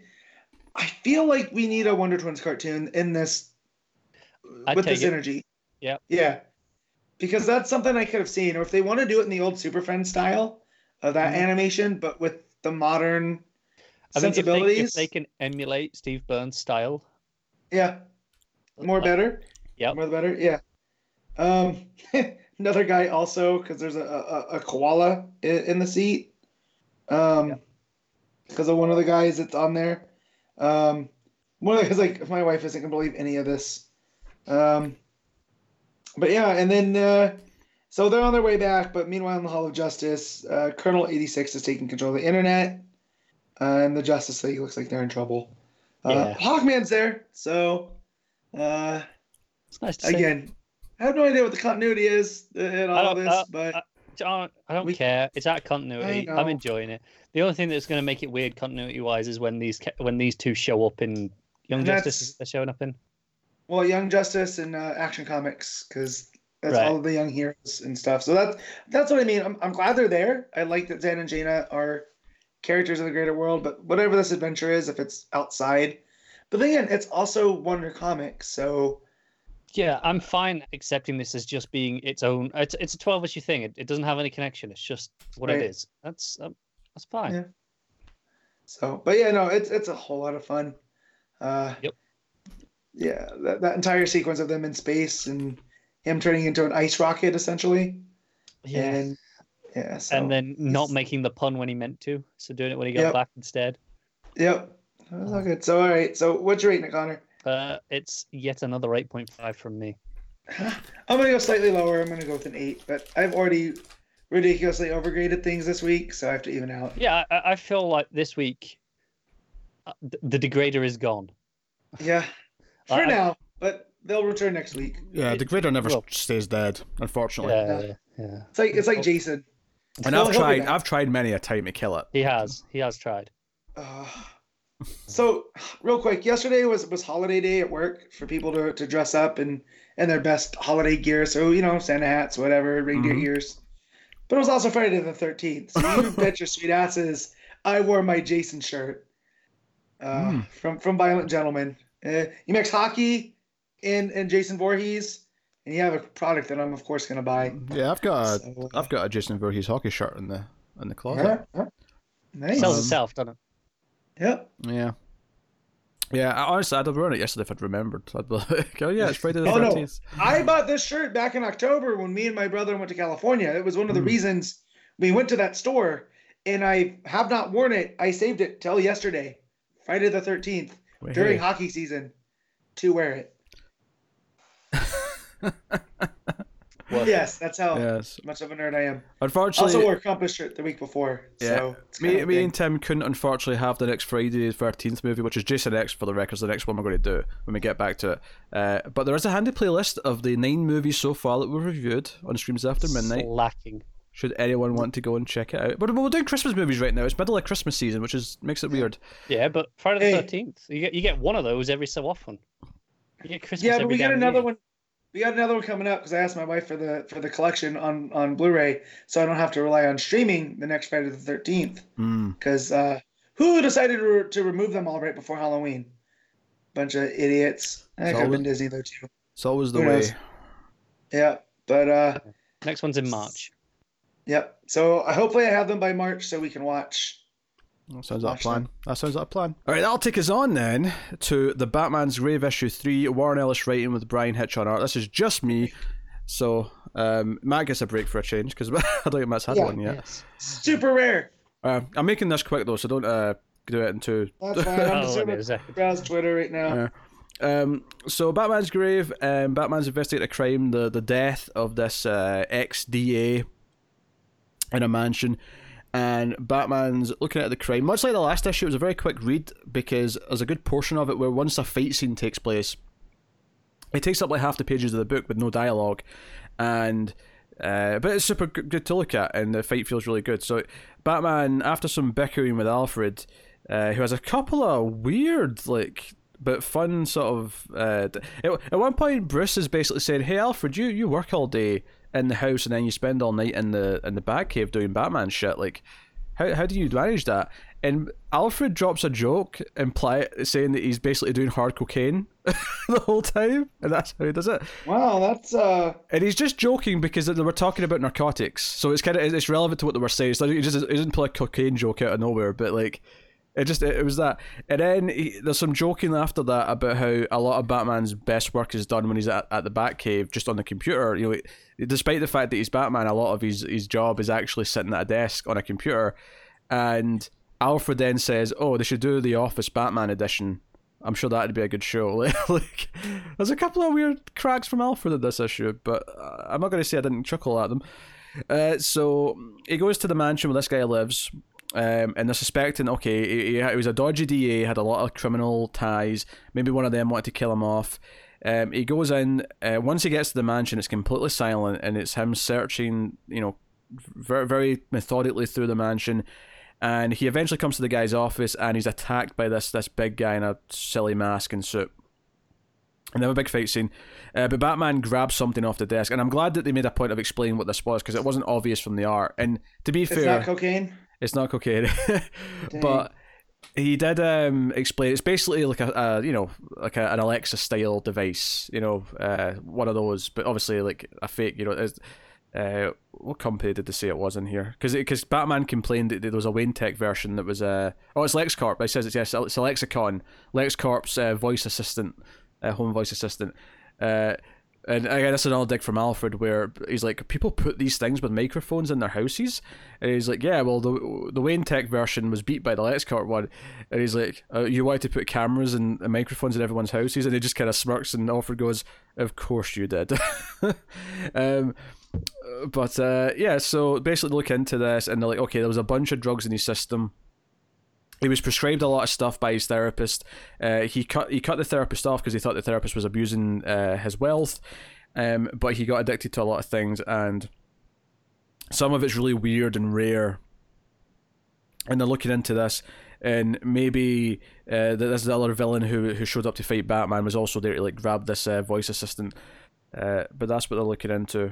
But yeah, so I mean, much like Ash issue, it's got a really weird structure, and then it kind of starts and ends with Batman and Alfred just in the cave, kind of like investigating stuff. But it's really emphasizing the detective work over like the other stuff. It's not like these big plots about things. But once again, it has this kind of Sherlocky scene where Batman imagines he's in the crime scene, and he's sort of going through all the details, and he's talking as if he is the victim. And okay, so my psychologist prescribed all this stuff. I realised that he's maybe abusing me, and then I cut him off. But I'm already addicted, and I might as well finish everything. But he theorizes that someone hacked his his lexicon, his Alexis thing, and basically tells him to kill himself while he's on these drugs. That's what his theory is right now. So he's going off to look into things, and that's where the issue ends. So yeah, it is, honestly, it's solid. I think it's a very fine little standalone Batman story, and I'm looking forward to the next issue. Art's very good from Hitch, and I never used to like Hitch that much, but he seems to have improved quite a bit in the last couple of years. So yeah, solid. No, I mean, it's not essential reading if you want to wait for the trade. I get it, but it is a solid Batman story that I think is well written, that focuses on detective work, and if that's appealing, then go for it. I would give this issue a solid 8 out of 10. So there you go. Which will take us on to Far Sector issue 2. N.K. Jemisin writing with Jamal Campbell on the art. The murder mystery and the mythology building of these three races and the people on this planet, including the fact that the vegetables like to eat people, especially people that they have a bond with or see as intelligent. Yeah, and that's a compliment. The you smell delicious. It's a sign of respect. It's a sign of respect. Also, so they're Venus flytrap people, right? Basically. That's why they're all covered up. Yeah. I don't know if I got that from the first issue. Like, I knew they were plant-based, but now that final page made sense. With all the plant stuff. Yeah. Jetting out. Yeah. So, yeah. Yeah, so we find out a bunch of stuff. Her roommate, I think Joe, they're calling her for short, because it's Sojourner. Yeah, they're calling her Joe. So Joe's roommate, who she's living with, basically, who apparently they had like a quick fling because like she was flirty with her, but then they realised that wasn't going to go anywhere. I wonder if that'll come up again, because I feel like a weird thing to throw in there like that, and then just kind of move on past it. Or it's just establishing too that she's a little bit more fluid. I think that she's very open to having it on with all the alien species here. Well, yeah, possibly. Yeah. Well, obviously we get to the big dance number later, but she, she's like, hey, but remember, he because he said that, he wants to eat you. Yeah. Remember, he wants to eat you. Forget, the plant people will eat you. So, as well as this, as well crafted as this book is, as great as the character Joe is, I'm just kind of thinking, how fun would this story been with Jessica Cruz? A story like this, right? Like, we have other Lanterns. Not, again, I don't want this to make it sound like old grumpy guy, new characters suck, because she doesn't. 2 issues in, I really like. I like her. I think the reason I don't know if it was ever even considered, but the reason why I think that they wouldn't have said just do this with Jessica is because, and the reason why this is Young Animals, because it's meant to be a mature book. She drops F-bombs at one point. And I understand that, but I'm saying, while Morrison's off doing his own thing, this is the only Green Lantern thing I'm reading. Yeah. Right? I miss Green Lantern. Like, why couldn't we do one-off stories? There's a couple of reasons. One, they're using Jessica elsewhere, right? And they just don't want to deal with... Yeah, but I don't like that, Connor. No, I know. Because the book that she's in is not good, but that sucks, I know. Yeah. And also just... Hey, we've got another one to play with down the line now. Now we can do a story with her and Jessica. Yeah, let's talk about some movie references here, because the book opens with her doing Morpheus. She sits down in the green chair with the sunglasses on. Yeah. So some movie references coming in. She's hunting the culprit who killed the prisoner last issue, and ultimately loses them, and actually loses the ability to fly. She's kind of panics midair, and this old woman because she loses her concentration. Yeah, I actually thought it was really notable that even at the start, where she's chasing after the guy, and she's confident enough with the ring, clearly, because she's making the big hands to try and catch him, and splitting the crowd, but she's running, and I thought that was really notable immediately, before she even got to the point where she acknowledged that she's going to have to fly. And she makes a big deal out of it. She goes down into like the superhero flight pose right before she does it. When I don't think she has to do that, but I think she's like trying to psych herself up for it. Yeah, and I'm sure we'll learn more about how she ended up with her powers, because obviously, as we said, the first issue, she doesn't have a ring in the way that she's been given it. She's kind of tapped into the same energy, but she's not a picked lantern. So, but the Guardians did send her here, right? Yeah, they did send her here, but it's notable that they maybe sent her to the furthest outpost in the universe because she's like, she points out she's her off the books. Yeah. And anyone else find it really interesting that the Guardians of all people sent her to somewhere where they have no emotions? Well, because that's the thing. She's talking to her roommate about the emotion exploit and how everyone has their emotions dampened. It's very equilibrium. It's very dystopian sci-fi, all that stuff.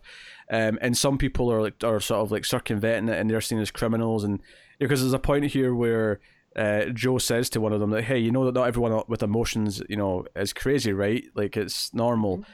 And one of the things I thought was really interesting, probably my favorite scene of the issue, honestly, it was the conversation with the roommate, because the roommate starts saying that she's jealous because you have all these emotions, and I expected someone with emotions, because we've spent centuries by this point all suppressing our emotions. I was expecting you to be like a weird wreck who was doing things willy-nilly all over the place, but you're not. You actually, when to keep your emotions in check, and when to let them out. Like, you have this control, this natural control over them that they just don't have. So these people who take the drug to circumvent the exploit, they just don't know how to control them. Yeah. Well, so the first part, she kind of just described Guy Gardner. You can't keep your emotions in check and whatnot. Like, so that was pretty hilarious, right? And but no, she was describing the human experience, right? Whereas that's part of our flaws as humans is, as much as we want to dampen the emotions, we kind of can't. And learning to be a human, like I'm a robot, but in experiencing life as a human is learning to control those emotions. Yeah, and obviously we sometimes lose control. We'll get upset or we'll get angry, and like they'll burst out. And some people are especially bad at that, and those are the serial killers and so on and so forth. But like, and me during traffic, because people are idiots and don't understand how to merge. People are the worst. They are, and that's it. And this is where, like, I don't know if that's straight misanthropy from me, or if it's I expect so much more out of humans, and they keep disappointing me, and that's why they're the worst.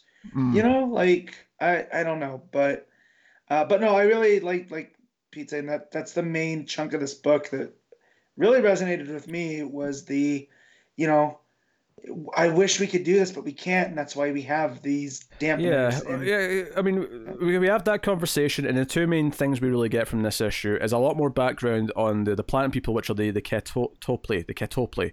And that page where the roommate's explaining it, and we see the actual images of what they look like with their cloaks off, and the big. It's kind of terrifying. Yeah, it's proper horror movie stuff. Then, of course, she goes to see the other guy who dances with her, and he's obviously from one of the other races, who's a bit more suave. And as she points out, like, one of the first things he says is that he's thrilled to see her, and she's like, "That's a weird word to use for someone who's not got many emotions." She mentions how you don't really notice how many feeling words there are in language, and it's the same way how if you try to go to another culture, there's so many just things that like phrases that you'll say that don't translate because they don't have that phrase. Well, and I also like too that we see that sometimes her Ring translation struggles to keep up with new dialects and different stuff. So I like that happens after. Like, she's like, "Oh wait, thrilled. That's an emotional word." So, but no. That's kind of weird. Yeah. So. She goes to see the spokesperson for the Na, and obviously I didn't remember any of these names from last issue because this is a lot of new terminology to keep up with. It's very dense. Yeah. So go see this guy from the Na, and he absolutely does. We had this big 2-page spread of them dancing like all over the room. I felt like I was reading Wicked and Divine, and I loved it. Which is probably why it's my least favorite page of the whole book. So I also like that we get a little bit more into the Na culture. How they all came in, and that's why they have the names that they do, is that they all came in on kind of different ships that became their own culture within the Na, which became their own nations. So when he says he'll talk to so-and-so because what was the word shipkin? It's like, oh yeah, he's from the same place I am. And that's why I love these kind of sci-fi tropes in that way that, it breaks down. Everything you need to know about that culture is summed up in those couple lines. Yeah, and Ship Clan, I think it was. Yeah, at the end of the Ship book. Clan. There you go. Yeah, you're back to Mexico, Matt. The end of the book is her realizing that he's on switch off. The drug that's letting him experience his emotions. Turn your emotions emotions on. And again, it's to us, oh, someone's feeling things. That's not that big a deal. But it's systematically established that the people here do not understand how to control their emotions. Yeah, and this is a leader. This is someone who's high up, you know? Yeah. So he's probably making some crazy rash decisions. Yeah. So, no, very, very interesting. Like you say, there's a lot of mythology in here. It's very dense, but...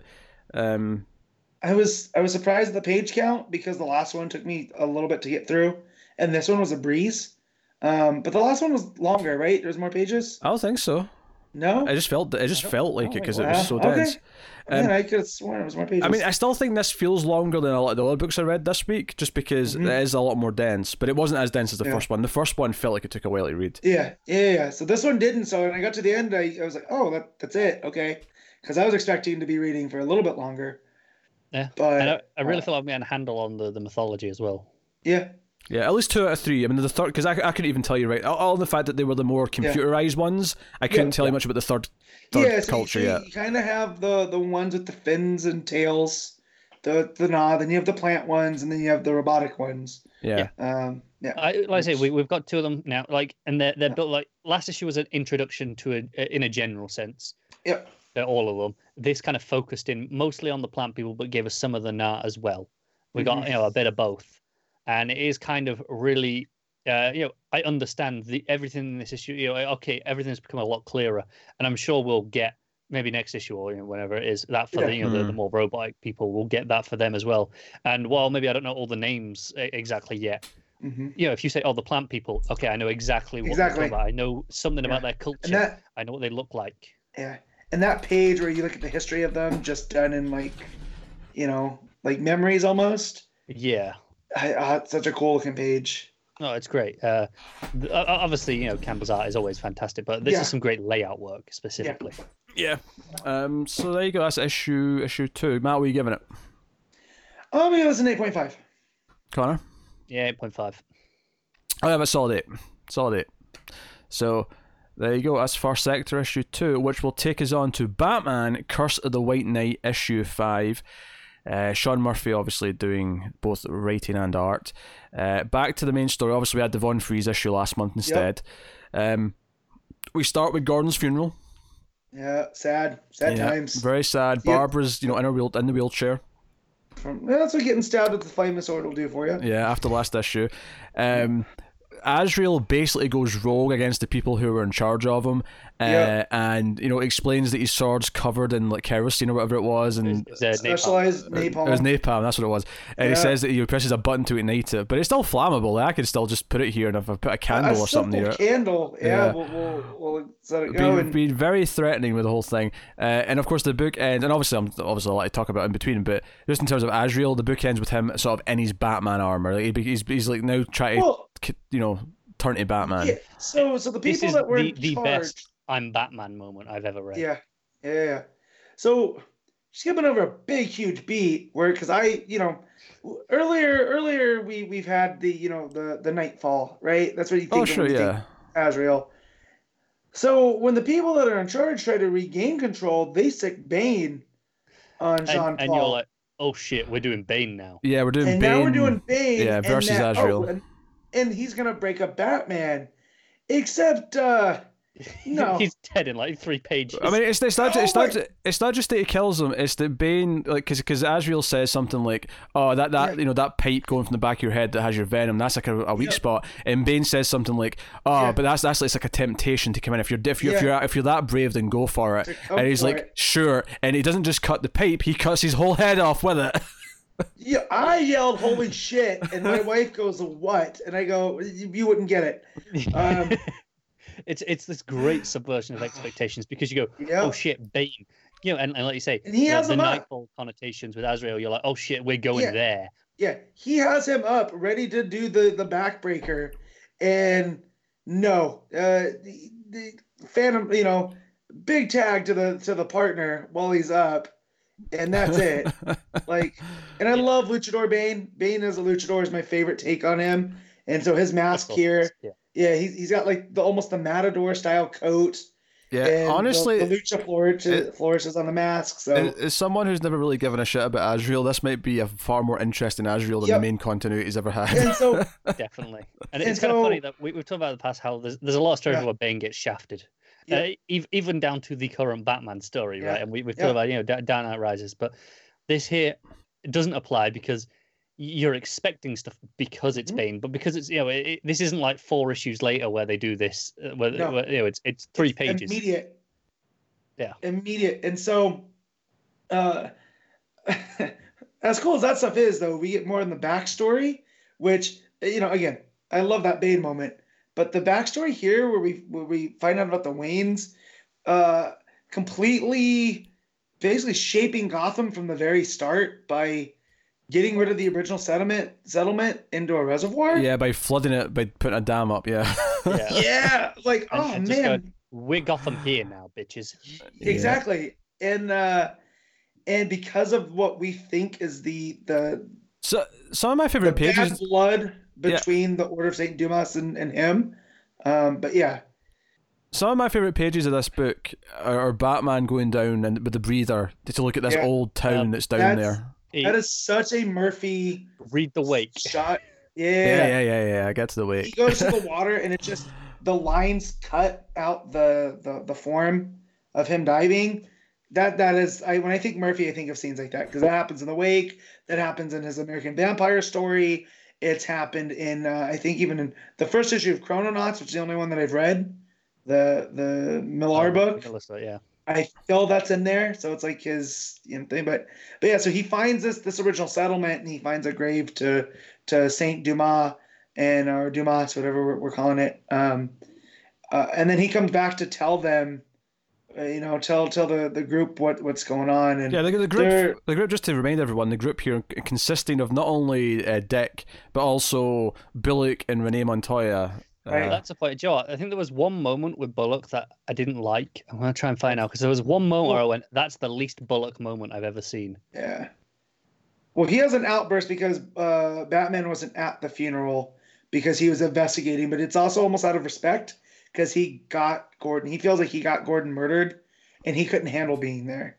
So it's this real vulnerable moment out of Bruce. That he admits to Renee, which I really like. He explains the backstory and what his theory is about what the revenge is for, and then he admits that he doesn't think the clue really came from Joker; it came from Jack Napier. So he goes to Harley to go and speak to Joker because Batman basically means that Joker will be the one that comes out, but Harley may have a chance with the kids, the new babies, to draw out Jack, and that leads her to go to to go to Arkham. And speak to him, and eventually, he's very awful to her, but eventually he does, reveal Jack. And I think there's a bit of a tease here where, like, he explains what the writing on the wall means to her, and he says, "Don't tell Batman because this will destroy him." And the look on her face is horrified. What he tells her. Yeah. And later on, we see Batman ask, like, "Did he explain the writing on the wall?" And she says, "Oh, he doesn't know." She lies. Yeah. And the other thing that too from the backstory of Gotham is that the people that couldn't afford to be moved, like they couldn't afford it after they flooded it, were put into Brockport, where Duke's from. So it's like the low end of Gotham, and it kind of shaped it from the beginning. So it's tying all of these people in Gotham together, and that the Waynes, this curse isn't just like and what we think of as a curse, but of history as well. Yeah. Like he completely shaped the city, and Bruce continues to do that. Yeah, the group look into DNA. They figure out it's Jean-Paul Vallée. They figure out he's got cancer, know who he is, and they also look into who his sort of henchmen are. And it's like these people who have been wronged in some way that he's went in and saved. He saved people from death camps. He saved people from being POWs. But they're all people who you can kind of see why they've become loyal to him, given where he saved them from. Well, it's his order. And they're kind of, what are they called, like the Flaming Angels or something along that lines. And it was his that was his squad, right? In the army. And he's a Green Beret, Blood Angels, and that they're really like salt the earth types in their revenge, and that their code names are also the two that they single out here are Gabriel and Michael, Archangels. Archangels, right? And you know, someone that doesn't know Christian, you know, I don't want to call it mythology, but you know what I mean, like the biblical stuff there, the references. I do know those two. So the idea of the book is that Azrael Batman goes to Arkham and basically kills a number of Batman's rogues gallery. Like, I don't like this. Just goes through them with a flaming sword. Croc gets killed. You know, the what do you call Ivy it? Ventriloquist. Yeah. Two-Face. That's a great panel, though. Yeah, down the middle as well. Splits his face. Yeah. Of course. Yeah. Riddler's gone.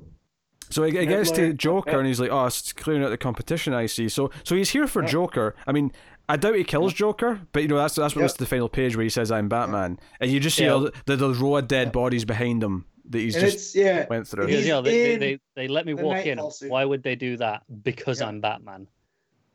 And it's just like, shit. Yep. That's how you make that line work. It does, and he could have even added a goddamn in there too.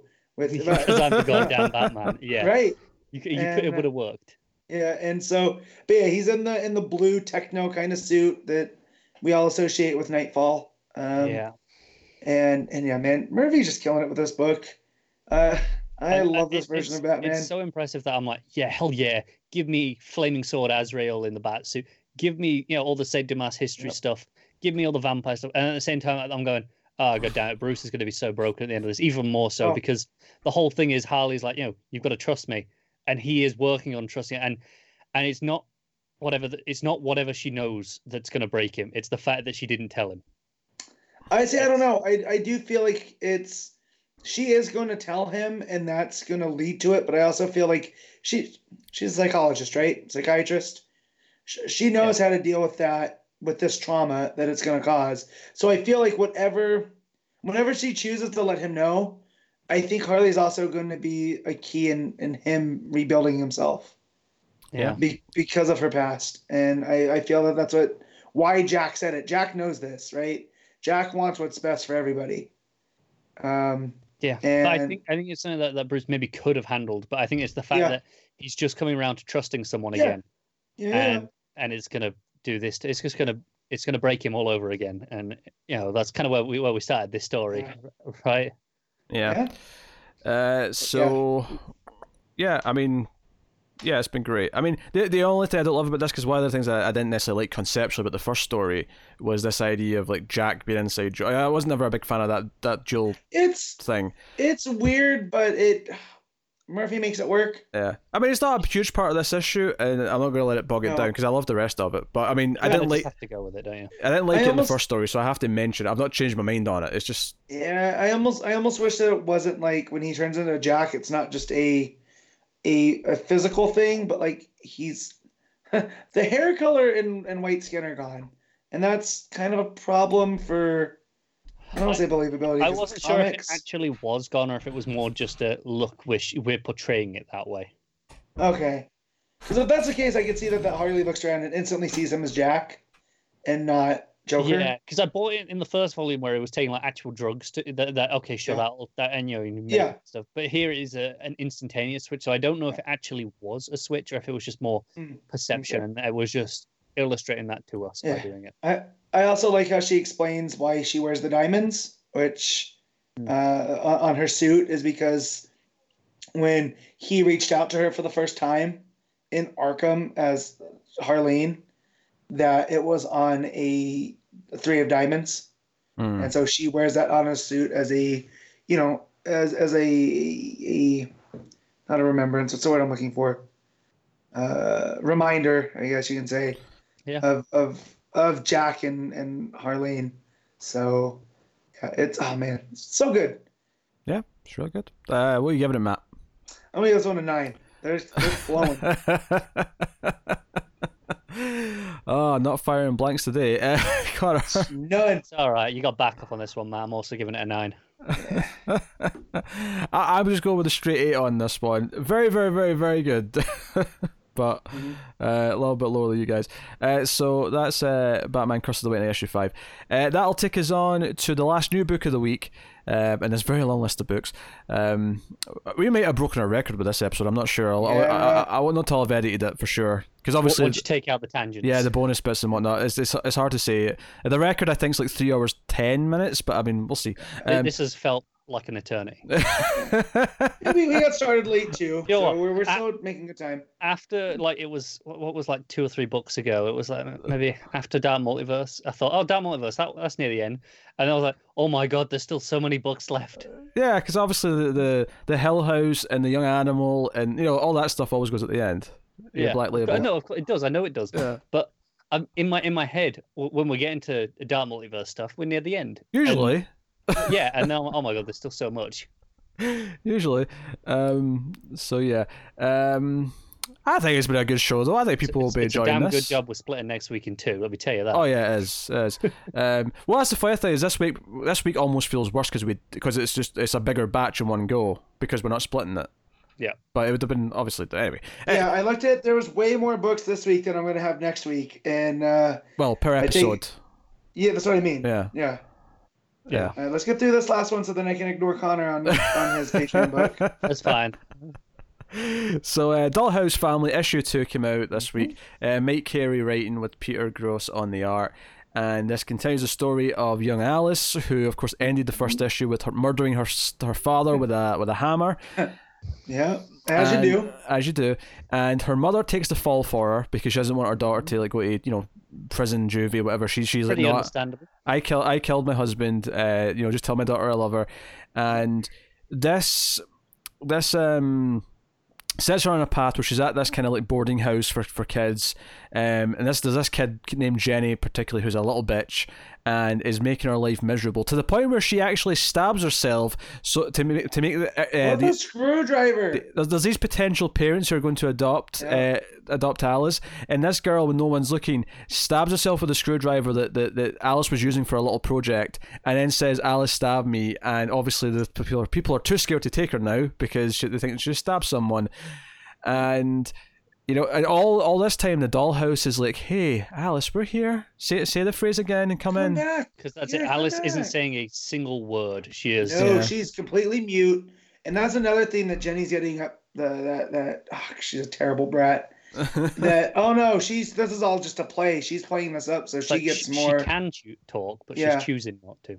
Yeah, and it's like, well, no, that's not how trauma works. You shit nugget, so. In fact, I think it's even maybe I don't know if it's before or after this, but she's going to go see her mother in prison, and they get a phone call that her mother's been stabbed by another prisoner, and her mother's now dead. And and then she feels just it adds to it because she's feeling the guilt because her mom took the rap for her, and that's when she gives in she goes to the house and goes in. And of course, because it's going back and forth between this and the story and the backstory from the 19th century, we actually have context for who one of the people in the house is at this point, who turns out to be the baby from the backstory, which we'll get to in a minute. But they're saying, "Hey, I know you turned us down with your dad, but we can take care of this little bitch, Jenny. Like we can take care of her. Yeah, we got this. You can stay here." And she doesn't. And the voice in the black room doesn't like get angry. It just says, "Hey, okay, that's 2 times, but I've got a feeling 3rd time's the charm. You'll be back." Yep. You'll be back. They always come back. And but Jenny happened to see her do the poem or whatever it was, the magic words. Yeah. Which is almost like a dark Shazam story now that I think about it. And so she tries it, and that doesn't end up well for Jenny, does it? No, the book ends with like Jenny, the voice talks to her, says, "Oh, sorry, little one, I'm only interested in people from a particular family tree." So even though we said last time the people in the house aren't literally a family, they technically are all related by the sounds of it. Yeah, so Cordwainer is her ancestor in some way. Yeah. Right. I'm glad you remember that name because I don't remember it. Cordwainer, yeah. Well, it's such a weird name. It sticks in your head, also, the Black Room voice, we'll call this the Black Voice going forward, also said that they tried to get Alice's mom, but she wouldn't play. You know, so the final shot, just to finish off this Jenny stuff, is that the voice says to her, "But nobody who knocks on my door is ever sent away." And the last panel is just her shoes left on their own in front of the little dollhouse. It's just a great little no, she's gone. Like she's been eaten by the house. I loved it. Yeah, no, really, really good stuff. And then the flashback story is that after the guy, after he comes back from his adventure in the cave, falls in love with his nurse. And wants to marry her, and she's this poor nurse, and she's like, sure, because you're from this rich family, you're nobility, and his parents are like, you're crazy, is this filthy poor person? And she can't even she's like, why me? Like I'm just a nurse, and everyone around him's kind of like, well, you know how people are, Lord Nightingale syndrome, like they fall in love with their nurses. She even brings that up to him. He's like, oh no, you're the one, I know it. Yeah, and his parents are like, she's barren, she can't give kids, why would you do this? And obviously, after they get married and his parents have kind of disowned them, they're having sex. And notably, there's a panel of the naked crazy woman in the cave that kind of like seduced them last issue, who seems to be. It looks like there's a tail coming from her front. There is, yeah. It's like. It seems like she's aware that there's sex happening right now, and it makes me think that she passed something into him that is the reason why, even though this woman's supposed to not be unable to give birth, she ends up pregnant. Well, she's not supposed to be able to have children. She ends up having birth, but it doesn't end up well for her. Oh, it doesn't, no, because we get this really gory page of like she's hemorrhaged after the birth, and bizarrely, so there's like some afterbirth that they ask one of the maids to take down into the furnace, and when the maid's getting the furnace ready, she turns around and it's gone, and she thinks a rat, and we don't get to see what's happened, but she thinks like a rat's like dragged it off, and all I can think is, no, that moved on its own. That's creepy thing moving. She sees it at the end. Like, because she gets in there, she looks horrified. Yeah, we don't get to see what she sees though, right? We just see her reaction. We just see her reaction, but we know she's seen it, and it's definitely not a rat. Yeah, it's definitely not a rat. She's got a broom. She's ready to like whack whatever it is, and she looks terrified. All I'm thinking is that this thing in the afterbirth moved on its own. Definitely. Yeah. That's my guess. It made me think of the movie. It's Alive. Yeah. Where it had the poster of the baby carriage. And it's like, there's only one thing with the Johnson baby. It's alive. And I was getting vibes from that. And oh man, I'm so far Hill House is yet to disappoint. Joe, I'm really interested in the narrator of this story. Yeah, because it's a third person narration who's talking about them. Yeah, because it's they're talking about like when we cut to at one point it's like 85. I was never very good with time. Alice is older now, so this must be later.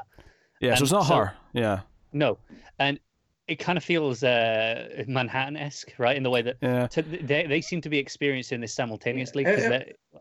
It could be. It makes me wonder if it's the cave lady. Yeah, I was going to say that, the cave lady. Yeah, it's worth mentioning that in the sort of the boarding house for kids, about 3 or 4 years do pass. So there's a couple of time jumps. The first one's like 2 years, and then there's another year after that. So. Just worth mentioning. Yeah, because we start in 83 and we get to, let's say, at least 85. It goes 85 and then it goes to 86 or 7 after that as well. Yeah, and then the original two, the guy in the cave is 1826, and then a couple years past there too. Yeah. As 86 is the last bit. There you go. So, time's moving in both stories. So, very curious. And again, we have to go back to the Celestial who fell to Earth at the start of the first issue. Yeah, there's that too. Maybe that's the narrator too. That's why time doesn't mean a thing to it. And is it related to the house itself, or is the house something that is like, I don't know. So many questions. It almost makes me wonder if this is like a struggle between good and evil, and like the house wants to corrupt Alice, but who's ever telling the story knows that Alice is stronger, so, and that's why it's not been able to corrupt her like it has other members of the family. Like there's a bloodline, But I mean, she had also beat her dad in with the hammer, so I mean. But it's that's shown as like a choice of strength. Is no, I'm not letting the house do that. I'm going to do it myself. I'll deal with my own problems. Because if she just wanted to give in, let the house do it, she's selling over her soul essentially. Here, she's like, well, no, and then the fact that led to her mother's death, and now she's lost both parents. But it definitely shows. Actions. But it definitely shows us a darkness, because beating someone to death with a hammer is not healthy, normal. No, it's not. But it's that owning the responsibility of it. She's very aware that. Oh no, I do get that, but there's clearly a darkness that's just around her and like inside her and whatnot. Like maybe it comes from the temptation to give into the house. Maybe it's related to that, but there is a darkness there. No, there's something with the bloodline that started with the guy that fell in the cave. You know, like it almost makes me wonder if the celestial being is the afterbirth, and this is a way of it returning to life. You know, like no one had made it into the cave for so long, and I don't know. Maybe. She had a tail coming from her front parts, man. What is with that? Well, coming out of something, probably. That's the thing is, I don't recall her having a tail before. Do you? No. It's interesting. Yeah. She's evolving. Yeah. Getting stronger. There's a pun in there, but I'm not going to make it. Just move on. Okay, we'll move on. I didn't even know we was going to go with that, but we'll move on. So that's issue 2. Art's obviously very consistent with the first one. Same sort of mood, same sort of style. So, no. Hill House is, I mean, at least the first 2 series, which have had both a couple issues each now, are both... So it's a really good thing that when the 2-page backup's the most disappointing, just because it's only 2 pages, and I'm not reading it. That's I'm not even bothering. Yeah, well, I had 10 books. Collected. Yeah, I had 10 books this week, so I was happy to just skip those 2 pages at the end. Yep, I got to it. I was like, nah, that'll be collected. Just read it as a one-shot at the end. Yes. Yeah. So there you go. That's Dollhouse Family issue 2. Matt, what are you giving it? 8.5. Connor. 8.5. I'm going to give it 8.5. So. I didn't want to do it, but damn it, I didn't want to go as high as a 9. This is such a positive week, except Flash. Except Flash. Flash is the outlier. Now, I'll tell you right now, I've been needing to use the bathroom for a little while, and finally I'm going to get my chance, because we're on to the final book of the week, which is the Patreon pick that Connor has to do. And the reason why he has to do this is because, of course, on patreon.com/MailFuzzTV, there's one of the higher tiers is that you can make me or Connor read a book, and so one person here is making Connor read Undiscovered Country issue 2 by Scott Snyder and what's his face? Charles Soule. You say making, but I feel like Connor would have read this anyways. Now he's just getting the Patreon benefit. Okay, you know? I guess the way to put it there is to sort of make him talk about a non-DC book that he wants to hear about on the show. Yeah, there you go. Maybe because I was going to read this anyway. I mean, I might have waited and read some in trade, but it was on my radar. So I went and read it after you did the last talk of it. I finally, first issue. I read that and. Yeah, it was as I don't say befuddling. There's a lot going on. There's a lot to take on. That first issue is so dense. It's so out there with its concepts. Things are all over the place. And you have the characters that are related, brother and sister. Yeah, and you're jumping around in time a lot in that issue. But they're still American, right? But they're expat Americans, and so how does that play into what does it mean to be American on the outside? You know, of there's actually some real nice beats in regards to that in this second issue. Because doesn't it shift to now the brother? So where the sister was more. Yeah, this one. Yeah, I remember reading that in the solicit. You go ahead and talk. If I pick up on certain words, I'll interject. Yeah. So how the first issue, the flashbacks. I'll just talk about the flashback bits first. Yeah. How it was, how the sister got recruited.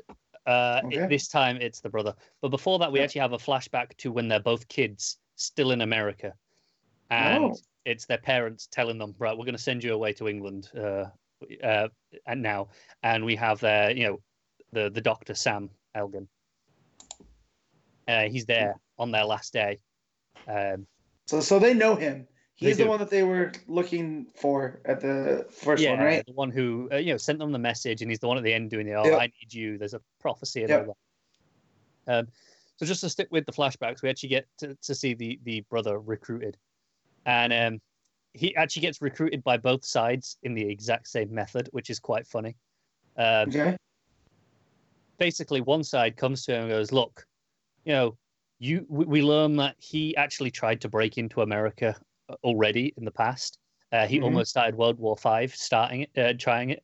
World War V. World War V. On that. Yeah, I know. And he's like, yeah, but I didn't even make it. I barely even got close. And she's like, yeah, well, you got closer than anyone alive, and and you nearly pulled off the impossible. So for that reason, we need you. But we're not just going to force you into this. We're going to bribe you, essentially. Mm-hmm. It's like, here you go. She pulls out a bottle of Michter's bourbon whiskey. It's like, look, I tracked it down. We know this is your whiskey that you like. This, Michter's 10-year, and the only bottle outside the US apparently. Does it, is this enough for us to, have a chance to just make a deal? And he's like, all right, we can talk. Mm-hmm. And then actually, because I think that was 3 weeks earlier, and then that was the Euro-Afrique Alliance that did that side, and then 4 days earlier we get the Pan-Asian Zone approach him and do the exact same thing with, hey, I've got this bottle of Michter's, can we talk?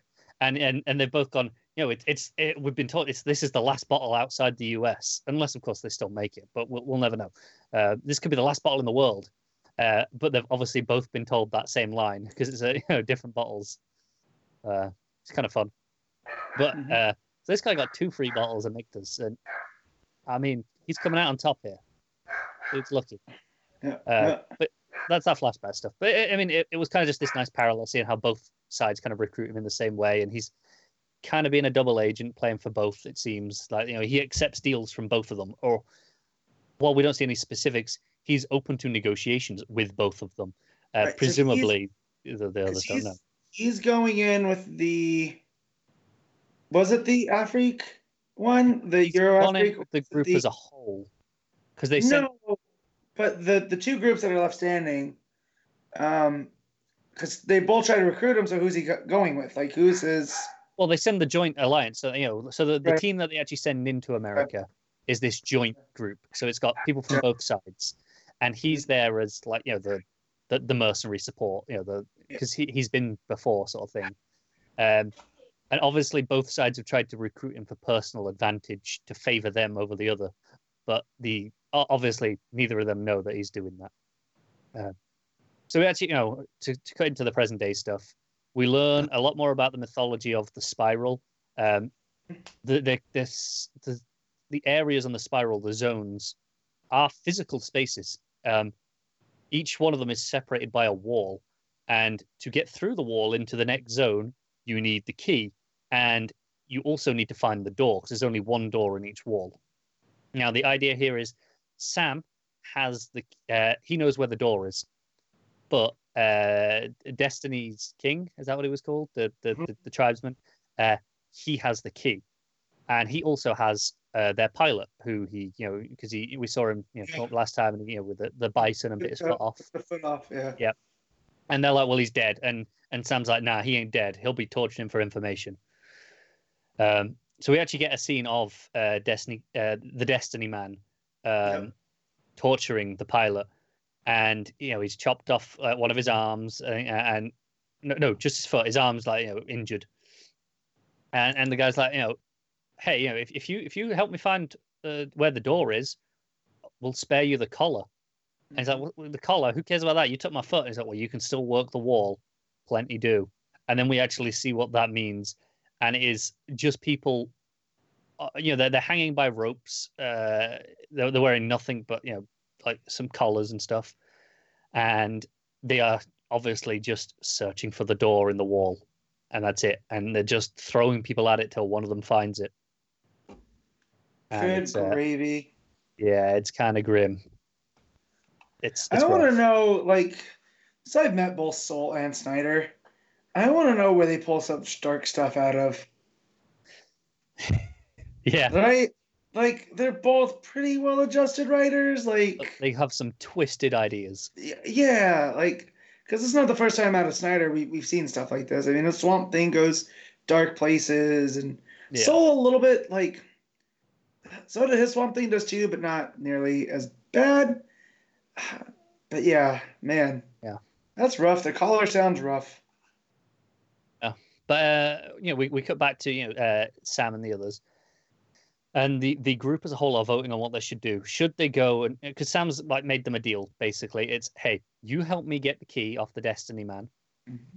And come with me to open the door and see what's on the other side. If you don't want to go through, fine. I'll give you the coordinates to get back out. Or you can just try and go now and make your own way without my help. And the group basically splits into two and to vote on, what they're going to do. And it comes down to, the brother being the deciding vote. And he says, we're going to go after Destiny Man. And he's like, we need to save the pilot. And, they're like, let's not get sentimental. He knew the risk. And it's like, hey, I'm not being sentimental. He's the goddamn pilot. How are we going to get out without him? We'll go, we'll get the key and we'll get the coordinates and we'll have our pilot and we can leave. So they're like, all right, well, we're going to have to find a way and make a diversion. And this is where things, get interesting. We see, Sam in his big American get-up, in his hat and everything, on the hill in front of the rolling city of Destiny Man, and they shoot him down. And then he gets back up all zombified. And we learn that this is the drones actually kind of making a projection kind of hologram to do this as a diversion while they sneak in the back. So you've got all these, genetically modified animals. So they're on like the shrimp that they're riding on, and they come up behind. They take out the riders, steal the robes, and they have to kill the shrimp because they realize what's going on. And they're like, right, we got the robes now. This is going to be much easier.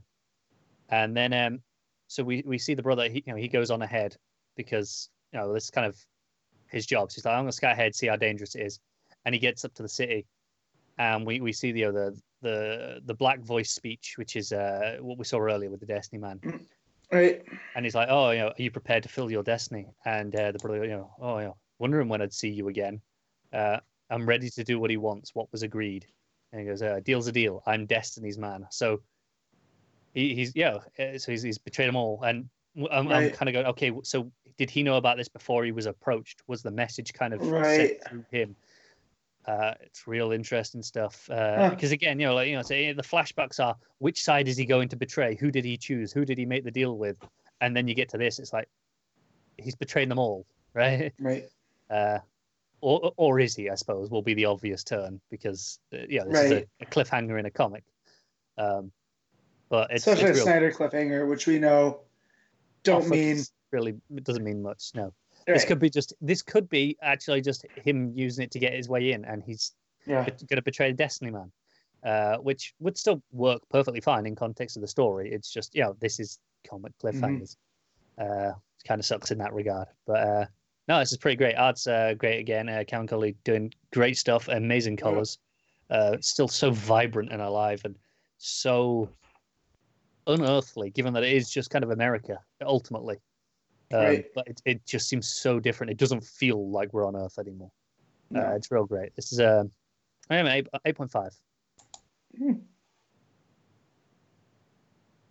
I was just unmute myself before I talk again.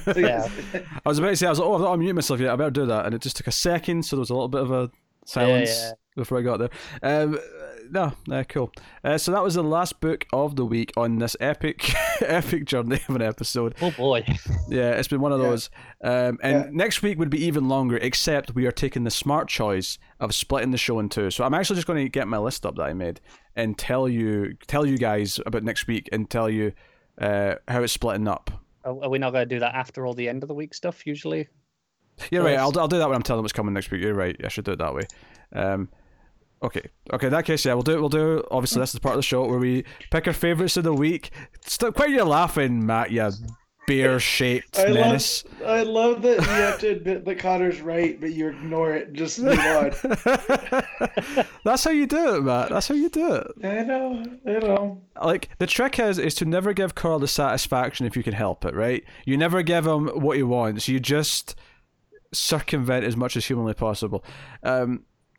That's the beauty of it. So, yes, this is the part of the show where we pick our favourite stuff of the week. We do favorite panel/moment. We do favourite cover, favourite art, and top 5 books of the week. And there's so many books that top 5 is actually quite a bit of a fight. Pretty much all of these mean something this week. So, here we go. So, panel/moment of the week. Matt, you're up first.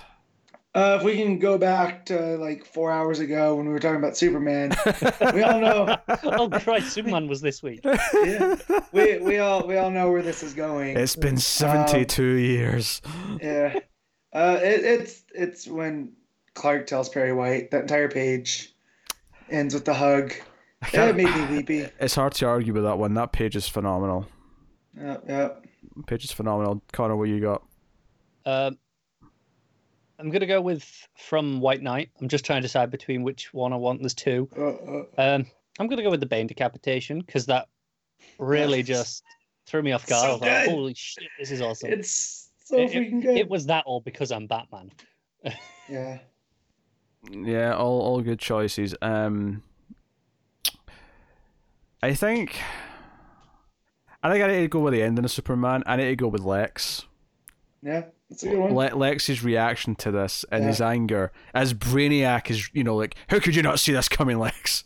Yeah. You idiot. Mind you, he's the smartest creature in the galaxy, never once put together either. But I don't think Brainiac cares though. I know, but yeah. Right, but he's also like, well, I wonder Lex is like, well, I could have asked you and you could have told me, but we never made it to that. I think in the context of the way Brainiac's saying this, it's almost like him making this announcement to the world is like almost going to inspire a lot of hope because he's being honest with everyone, and it's like this really good-natured thing which goes against the whole Doom thing. Again, the timeline of how this actually even fits into what's going on in Justice League is baffling, but so I'll go with that. Best cover of the week. I will start off because I was looking earlier while you were doing. Yeah, I'm not ready on this one. And I really like the Batman, or the Detective Comics variant, rather, I should say. But my pick is going to be the variant for Dollhouse Family, which is the one with the hammer and the dead body that's had its head bashed in front of the dollhouse. I really like that cover. Really moody, really detailed, lots of good shadowing. Very, very good. So, Connor, what's your cover of the week? Still looking. All right, Matt, what's your cover of the week? Mine's White Knight, the regular cover. I like the Babs cover, but it's just kind of like a showcase. It's not really, but the one with Joker on there, he looked properly menacing. Yeah, I've noticed they've started putting the variants at the end of the digital versions now. Mm-hmm. Yeah, which is nice. Yep. I kind of like to just be in the second page as just the next cover, but whatever. Yeah, I'll be honest, I don't always get to the very end, of the cover. I'll get to, all right, that was the last page of the story, right, on to the next thing now. Oh, it's just easier to get to the end rather than put it back to the start. I have to. Yeah. No, I have to finish it. Plus, I get beaten up in my app. Just put Mark Red or Mark Unread. No, I know what you do. But it's usually just 2 more pages before it's done from the last page, so it's fine. Like for example, in White Knight, there's like 3 pages of like bonus features and stuff. Like, next time black and white pages. It's like 4 pages of that before you get to the variant. So I didn't even realize that was at the end there, for example. That's fair. All right, what's your cover, Connor? Yes, Stalin. I'm gonna go with the detective variant, I think. Although I love both the covers, but yeah, I'll go with the variant. Oh, Tim's posting his new desk that he's all set up with all his Hellboy merch. He's like, here's the new podcasting desk. Although, we're not going to see any of that in the actual footage because the camera's going to be pointing away from it. Well, I wouldn't trust him on that. You'll just hear his voice while looking at Hellboy shite. All right, best art of the week is what we're on. Clark can go first for this one. Oh shit! You have to go first for one, you prick. I know. But this is so hard when you've got Murphy on White Knight. Detective was great. Far Sector was great. Oh man. I'll go with Far Sector, I think, just. Jamal Campbell. Okay, I will throw my hat in for, like I say, Blanco for Detective. Obviously, Far Sector was very good. Mm-hmm. You got Murphy. Bizarrely, I think I'm actually going to go with Dexter Soy for Batman the Outsiders. There's something about his style that I think is just so consistently pleasing to my eye. So I'm going to go with that. Cool. Oddball choice, but Dexter Soy for... I mean, it's Dexter Soy. It's not that much of an oddball choice. No. Sure, but, Matt, what you got? Yeah, so I also wanted to throw up Supergirl, Rachel Stott. Solid. Pretty good, too. But it's going to be Murphy. I can't go against Murphy unless Gary Frank's there, and Gary Frank's not there. So yeah, next week. Yeah. I can't. It was that struggle week for. I didn't even mention Melo for Harley and Ivy, which looked fantastic. Yep, Null's always good. So. All right. Well, here's the tough part. Matt, top 5 books of the week. Go. This means a lot more. Like Pete always says, it means a lot more when there's a lot. But also when they're this good, like this week, except for Flash. I've only got 2 books under an 8. I'm pretty sure Matt fired out enough 9s that I think his entire top 5 will be 9 and up in terms of ratings. Yeah, probably. So number 1, Superman, right? Number 2 is going to be... Crap, now I can't remember which order. So I don't write this stuff down. Let me. I gotta look. Would you like me to remind you of all the books we did, Matt? No. I'll be here all night. Number 2, I'll give to Detective because Tom Taylor deserves that number 2 spot. Number 3 is going to be White Knight. Number 4 is going to be Hawkman. And number 5, do I do Far Sector, Dollhouse Family? Or Supergirl? So many Dang, choices. This is tough. You know what? I'm going to keep it in the Super Family. Supergirl, number 5. Cool. Connor? Detective, White Knight. Gosh, Batman books back to back. You know, it sucks, right? I know. Far Sector. So sorry you enjoyed multiple books. I know. It's Hawkman and then Dollhouse. I'm going to put Detective at number 1, Superman at number 2. This is where it gets a little bit spottier though. 1 and 2 were kind of easy, but after that, number 3 I'm going to go with Dollhouse Family. Number 4 I'm going to go with Curse of the White Knight, and number 5 I'm going to go with so many things I want to give the the moment to, right? Like yeah, I know, I did the same thing. So many things. It's tough. Yeah. But in that last slot, I'll give it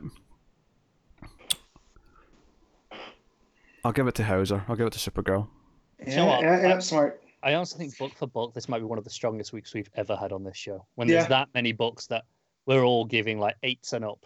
Yeah, and the 3.5 hour episode length of the podcast dictates that there was a lot of books. I agree. I'm trying to wrap it up because I'm starving. Oh, I'm hungry too. Don't worry. Yeah, don't worry. So that's the best of the week. So I'll tell you what's coming next week. But more specifically, I'm going to go to my own list, which is split into the 2, so I can tell you what's coming on each show. Because we're doing 2 episodes next week, both of which are numbered, which is important because our 200th episode is hitting in March as well. Actually, so something else. We were mentioning the March solicits earlier. Our 200th episode actually falls in that month. This doesn't throw that off, does it? No. This is the numbering, including this extra episode. Okay. So, don't worry, that's all been thought out. But yes, so coming next week, unless there's been any last minute changes, because I'm not looking at Diamond, so you guys can jump in with corrections if there's anything that's correct in here. Yeah, I've got Diamond. Seems to be one missing.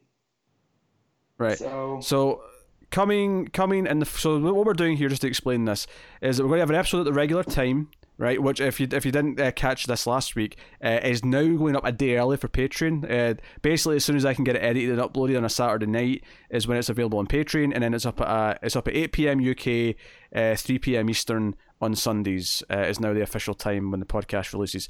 So, so the regular episode, the first episode, which is episode 186, will feature these books: Doomsday Clock 12, Batman 85. Batman Superman number 5, which leads nicely into You're the Villain, Hell Arisen issue 1. Yeah. Suicide Squad number 1 from Tom Taylor. Justice League 38. Batman The Last Night on Earth issue 3. And The Low Woods issue 1. That is going to be episode 186. Yep. And if you're thinking that's not enough books, well, remember Doomsday Clock's probably going to take about an hour. So yeah, remember that part. This is the final. Yep. And it's also Tom King's final Batman, so there's going to be plenty to talk about in those books. And I know it's not quite as big, but the Last Night on Earth is Snyder's last Batman issue. Yeah, plus Tom Taylor's first Suicide Squad issue, the new first issue 1 of a new Hell House. A lot of big stuff in that part. And then the next episode, which we will be recording on the Monday and likely going up on the Tuesday, and keep in mind there's no books that the following week, so it's not like there's a new batch of books on the Wednesday after that. This is why the week's so big. But so 187, which will go up next Tuesday after the regular episode on the Sunday, will feature Aquaman 55, Legion of Superheroes number 2, Shazam issue 9, Jimmy Olsen number 6, Metal Men number 3, Harleen issue 3, which we're looking forward to, Joker Killer Smile issue 2, and Basket Full of Heads number 3. You've missed one, Pete. What one have I missed? Wonder Woman Dead Earth issue 1, to start of that new Black Label Prestige. I have missed one. That's probably in the first show. That goes on week 1. There you go. That goes on. Not week 1. Why? That's too much. Well, hold on. We can move Justice League. I don't think Justice League needs to be in that first batch now. Okay, fine. We'll move Justice League. When I say too much, I mean by page count, because if it's Prestige, it's going to be... Yeah. Although looking forward to it. Right, Wonder Woman, Dead Earth, that is. Yeah. And issue 1. Just while I'm here, I'll rattle through a couple of books that are coming out that we haven't mentioned there because we're not covering, but we usually do that, right? Yeah. So just to sort of I want to recap something here, just since we shifted things around here. So episode 186 out on the Sunday, normal time. Doomsday Clock, Batman, Superman, Hell Arisen issue 1, Suicide Squad number 1, Wonder Woman Dead Earth issue 1, Last Night on Earth issue 3, and Lola Woods issue 1. The idea is that all the event stuff, all the issue 1s or big conclusions are on that first week, or the first episode, and the second episode is all still a lot of exciting stuff, but is in the second batch. So. And Harleen, because it's just too damn big to fit in the first one. Yeah. Exactly. So Harleen, because that's going to be probably a big discussion, maybe not quite as long as Doomsday Clock, but it'll be big, so that's on the second half. Yeah. Oof, right, there you go. So coming out that we're not doing, that I can see, because I'm just skimming here, we have Catwoman 18, Flash Forward issue 4, Infected, The Commissioner, John Constantine Hellblazer issue 2, Last God issue 3, Lucifer 15, Nightwing 67. Is that it? Am I missing any more? Oh, Teen Titans 37 and Wonder Woman 83. Yeah. So just imagine if we were reading some of those other books. It's a huge week. I was speaking to my shop because DC are not the only ones pulling this trick with the Christmas week. Marvel is too. Yeah.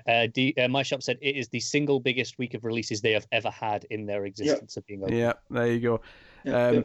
So just to put that in perspective, that is 8 books on episode 186 and then 9 books on 187, which are both healthy enough, but obviously some of those books are huge. So yeah, like I said, Harleen's like three or 4 long. So and obviously it's like it'd be one thing if this was a natural size that we're going to do every month, so we'd just start cutting books probably, but it's not. It's just because they're pushing 2 weeks together because they're bastards. So that is the plan. So there's 2 episodes coming, and then we will have our annual coming after that, right? So basically the week of Christmas, because there's no books, much like we did last year, is the regular timed episode at the weekend. I think we're recording it at the usual time because it's not like it's falling on like a Christmas holiday or anything like that. Is going to be our annual episode where we do our best of the year, and I think I'm going to put out some sort of way for people to vote on some sort of an audience pick of some of those categories, so you guys can vote. And we'll have some audience picks along with our picks for that annual episode, so that'll be fun. How nice will it feel though not to have to read a bunch of books before the recording for 1 week?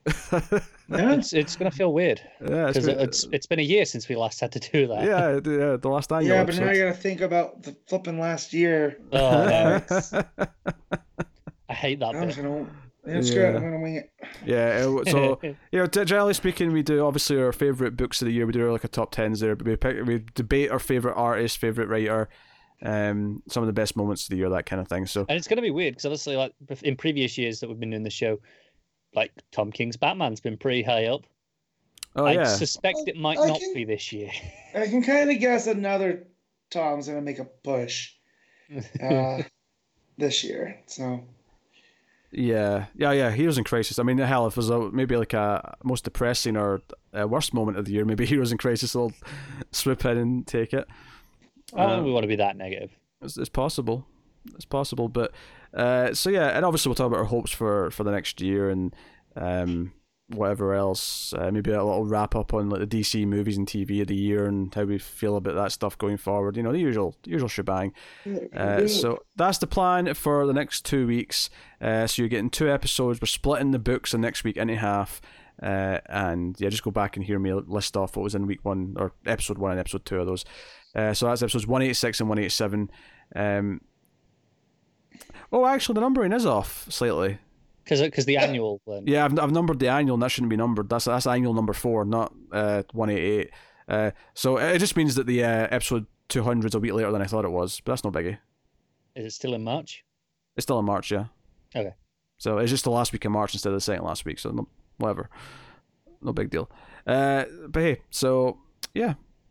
That is the show. So yeah, I mean, to wrap up, we survived. Let us know what you thought of the books in the comments below. You can like and subscribe, all that stuff. All that does help us out. As does going to Twitter at DC Comics Podcast. Share the podcast out on Twitter, Facebook, whatever social media you use. I once accidentally said Tinder instead of Tumblr. But hey, if you want to put it on your Tinder profile, in case anyone looking at your profile, I think listening to us on your Tinder can only look good. It can only look good. I can only imagine. It'll show just how cultured you are. Yes. Cultured is another word for crazy, huh? Of course. The downside is that they might click on it, hear and see some sexy voices and accents and people and go, you know what, this guy's boring now. Now these three are the dream scenario. It's possible. We might steal your Tinder date. No, that's Tim's thing. Mario used to say, "Lock up your wife. Tim Margulies is in town." Oh dear. Although Tim's a married man now, he's off the market. Yes, I know. That's what I said. Used to say. Yeah. Give it a couple of years, maybe after the divorce, he can be back in the pro. Would not wish that upon those two. They're of course not. Delightful couple. They're delightful. He's not wishing it. He's just saying it's an inevitability. Yeah. Connor and Paige, on the other hand, we could talk. Hey, if any of the relationships out of the Fuzzle is going to end with a hammer bashing to the head, it's going to be Connor and Paige. He's not wrong. Connor, look out behind you. You'll just see it coming from the off camera. Do you know what's funny, Matt? Is every so often, like, Ashley will make a cameo at the door in the background and we'll catch it on camera. But Ashley will lean in and wave at us and I'll wave back. Like, I think Paige, I've seen like a hand sneak into the frame once in the entirety of the years I've recorded with Connor. Like, she's doing her best to make sure her presence is never felt. No. And that was probably to try to stop Connor from drinking to save his liver during a DC night. God. She's fast asleep at that time. Okay. Anyway, so yeah, that's the show. Yeah, you can also, of course, rate us on Apple Podcasts. Give us 5 stars and a little review. And I do check from time to time to see if anyone's done it, and it's nice to hear the nice words. He tells us any particularly amusing reviews. Yeah. Yes. So yeah, not in the Comics Podcast, but it was a great one about how great I was and how bad Connor was on one of the TV podcast feeds. Yeah. Guys, don't do that. It only pumps up his flipping already massive ego. I don't have an ego. I mean, I don't have an ego. I'd say a bit, but it's more like a lot. If it wasn't for the time, I would say that Ego the Living Planet was based off of you. I do not have an ego. I just enjoy, like, the only ego I have is when it's compared to Connor. Whenever someone says I'm great and Connor's terrible, that's where the ego comes in. Generally speaking, I don't really care. Like, whatever. But it's when they're saying Connor's bad. It's when people dislike Connor. I really enjoy it. Okay. He does. He gets off on it. I really enjoy it. So you can do that, of course, and then you can support us financially. Patreon.com/MailFuzzTV. I keep meaning to do the Patreon producers in the middle and not at the end, but here I've forgotten again. So thank you to David Short, Alison M. Fordyce, Cindy Palacios, and Tyler Hess for being our Patreon producers. That means that they are in the $20 tier or up on patreon.com/MailFuzzTV. But of course, don't worry, you don't have to be a producer. You can go and support us for as little as $1 per month, and you get bonuses, outtakes, and stuff. The wrestling talk that me and Matt had, of course, you'll get there for the $1. You'll get all 3 of us talking about metal covers that we did for like 10 minutes earlier on. And soon, hopefully, you'll get a discussion of me and Pete talking about Crisis on Infinite Earths. The comic. Yeah. I'm close. I'm halfway through issue 9. I'm nearly the end. He's been halfway through issue 9 since like Wednesday. It's been a busy week, okay? It's been a very busy week, but I'm getting there. I've been done with this conversation since Wednesday too. Let's get it going. Yeah, and like I said, those at the $5 tier and up do get the podcast now sometime on Saturday night. There's no concrete time because depending on the length of the podcast, it can take longer to upload and export. This one in particular might be very late. If you're listening to this now, it took a while to export this. So thank you very much once again for joining us, for watching or listening. We love you loads. We always appreciate it. This has been the end of I'm definitely confident this is the longest one we've ever done. So thank you. Monster episode. Once again, we appreciate it always. So thank you from Matt. Thank you from Connor, and especially thank you from me. That is the DC Comics podcast. That is episode 185. Thank you very much. Keep reading DC Comics, and remember to never get lost in the Speed Force. Just realized I gave out way more 9s than a German getting his car backed into.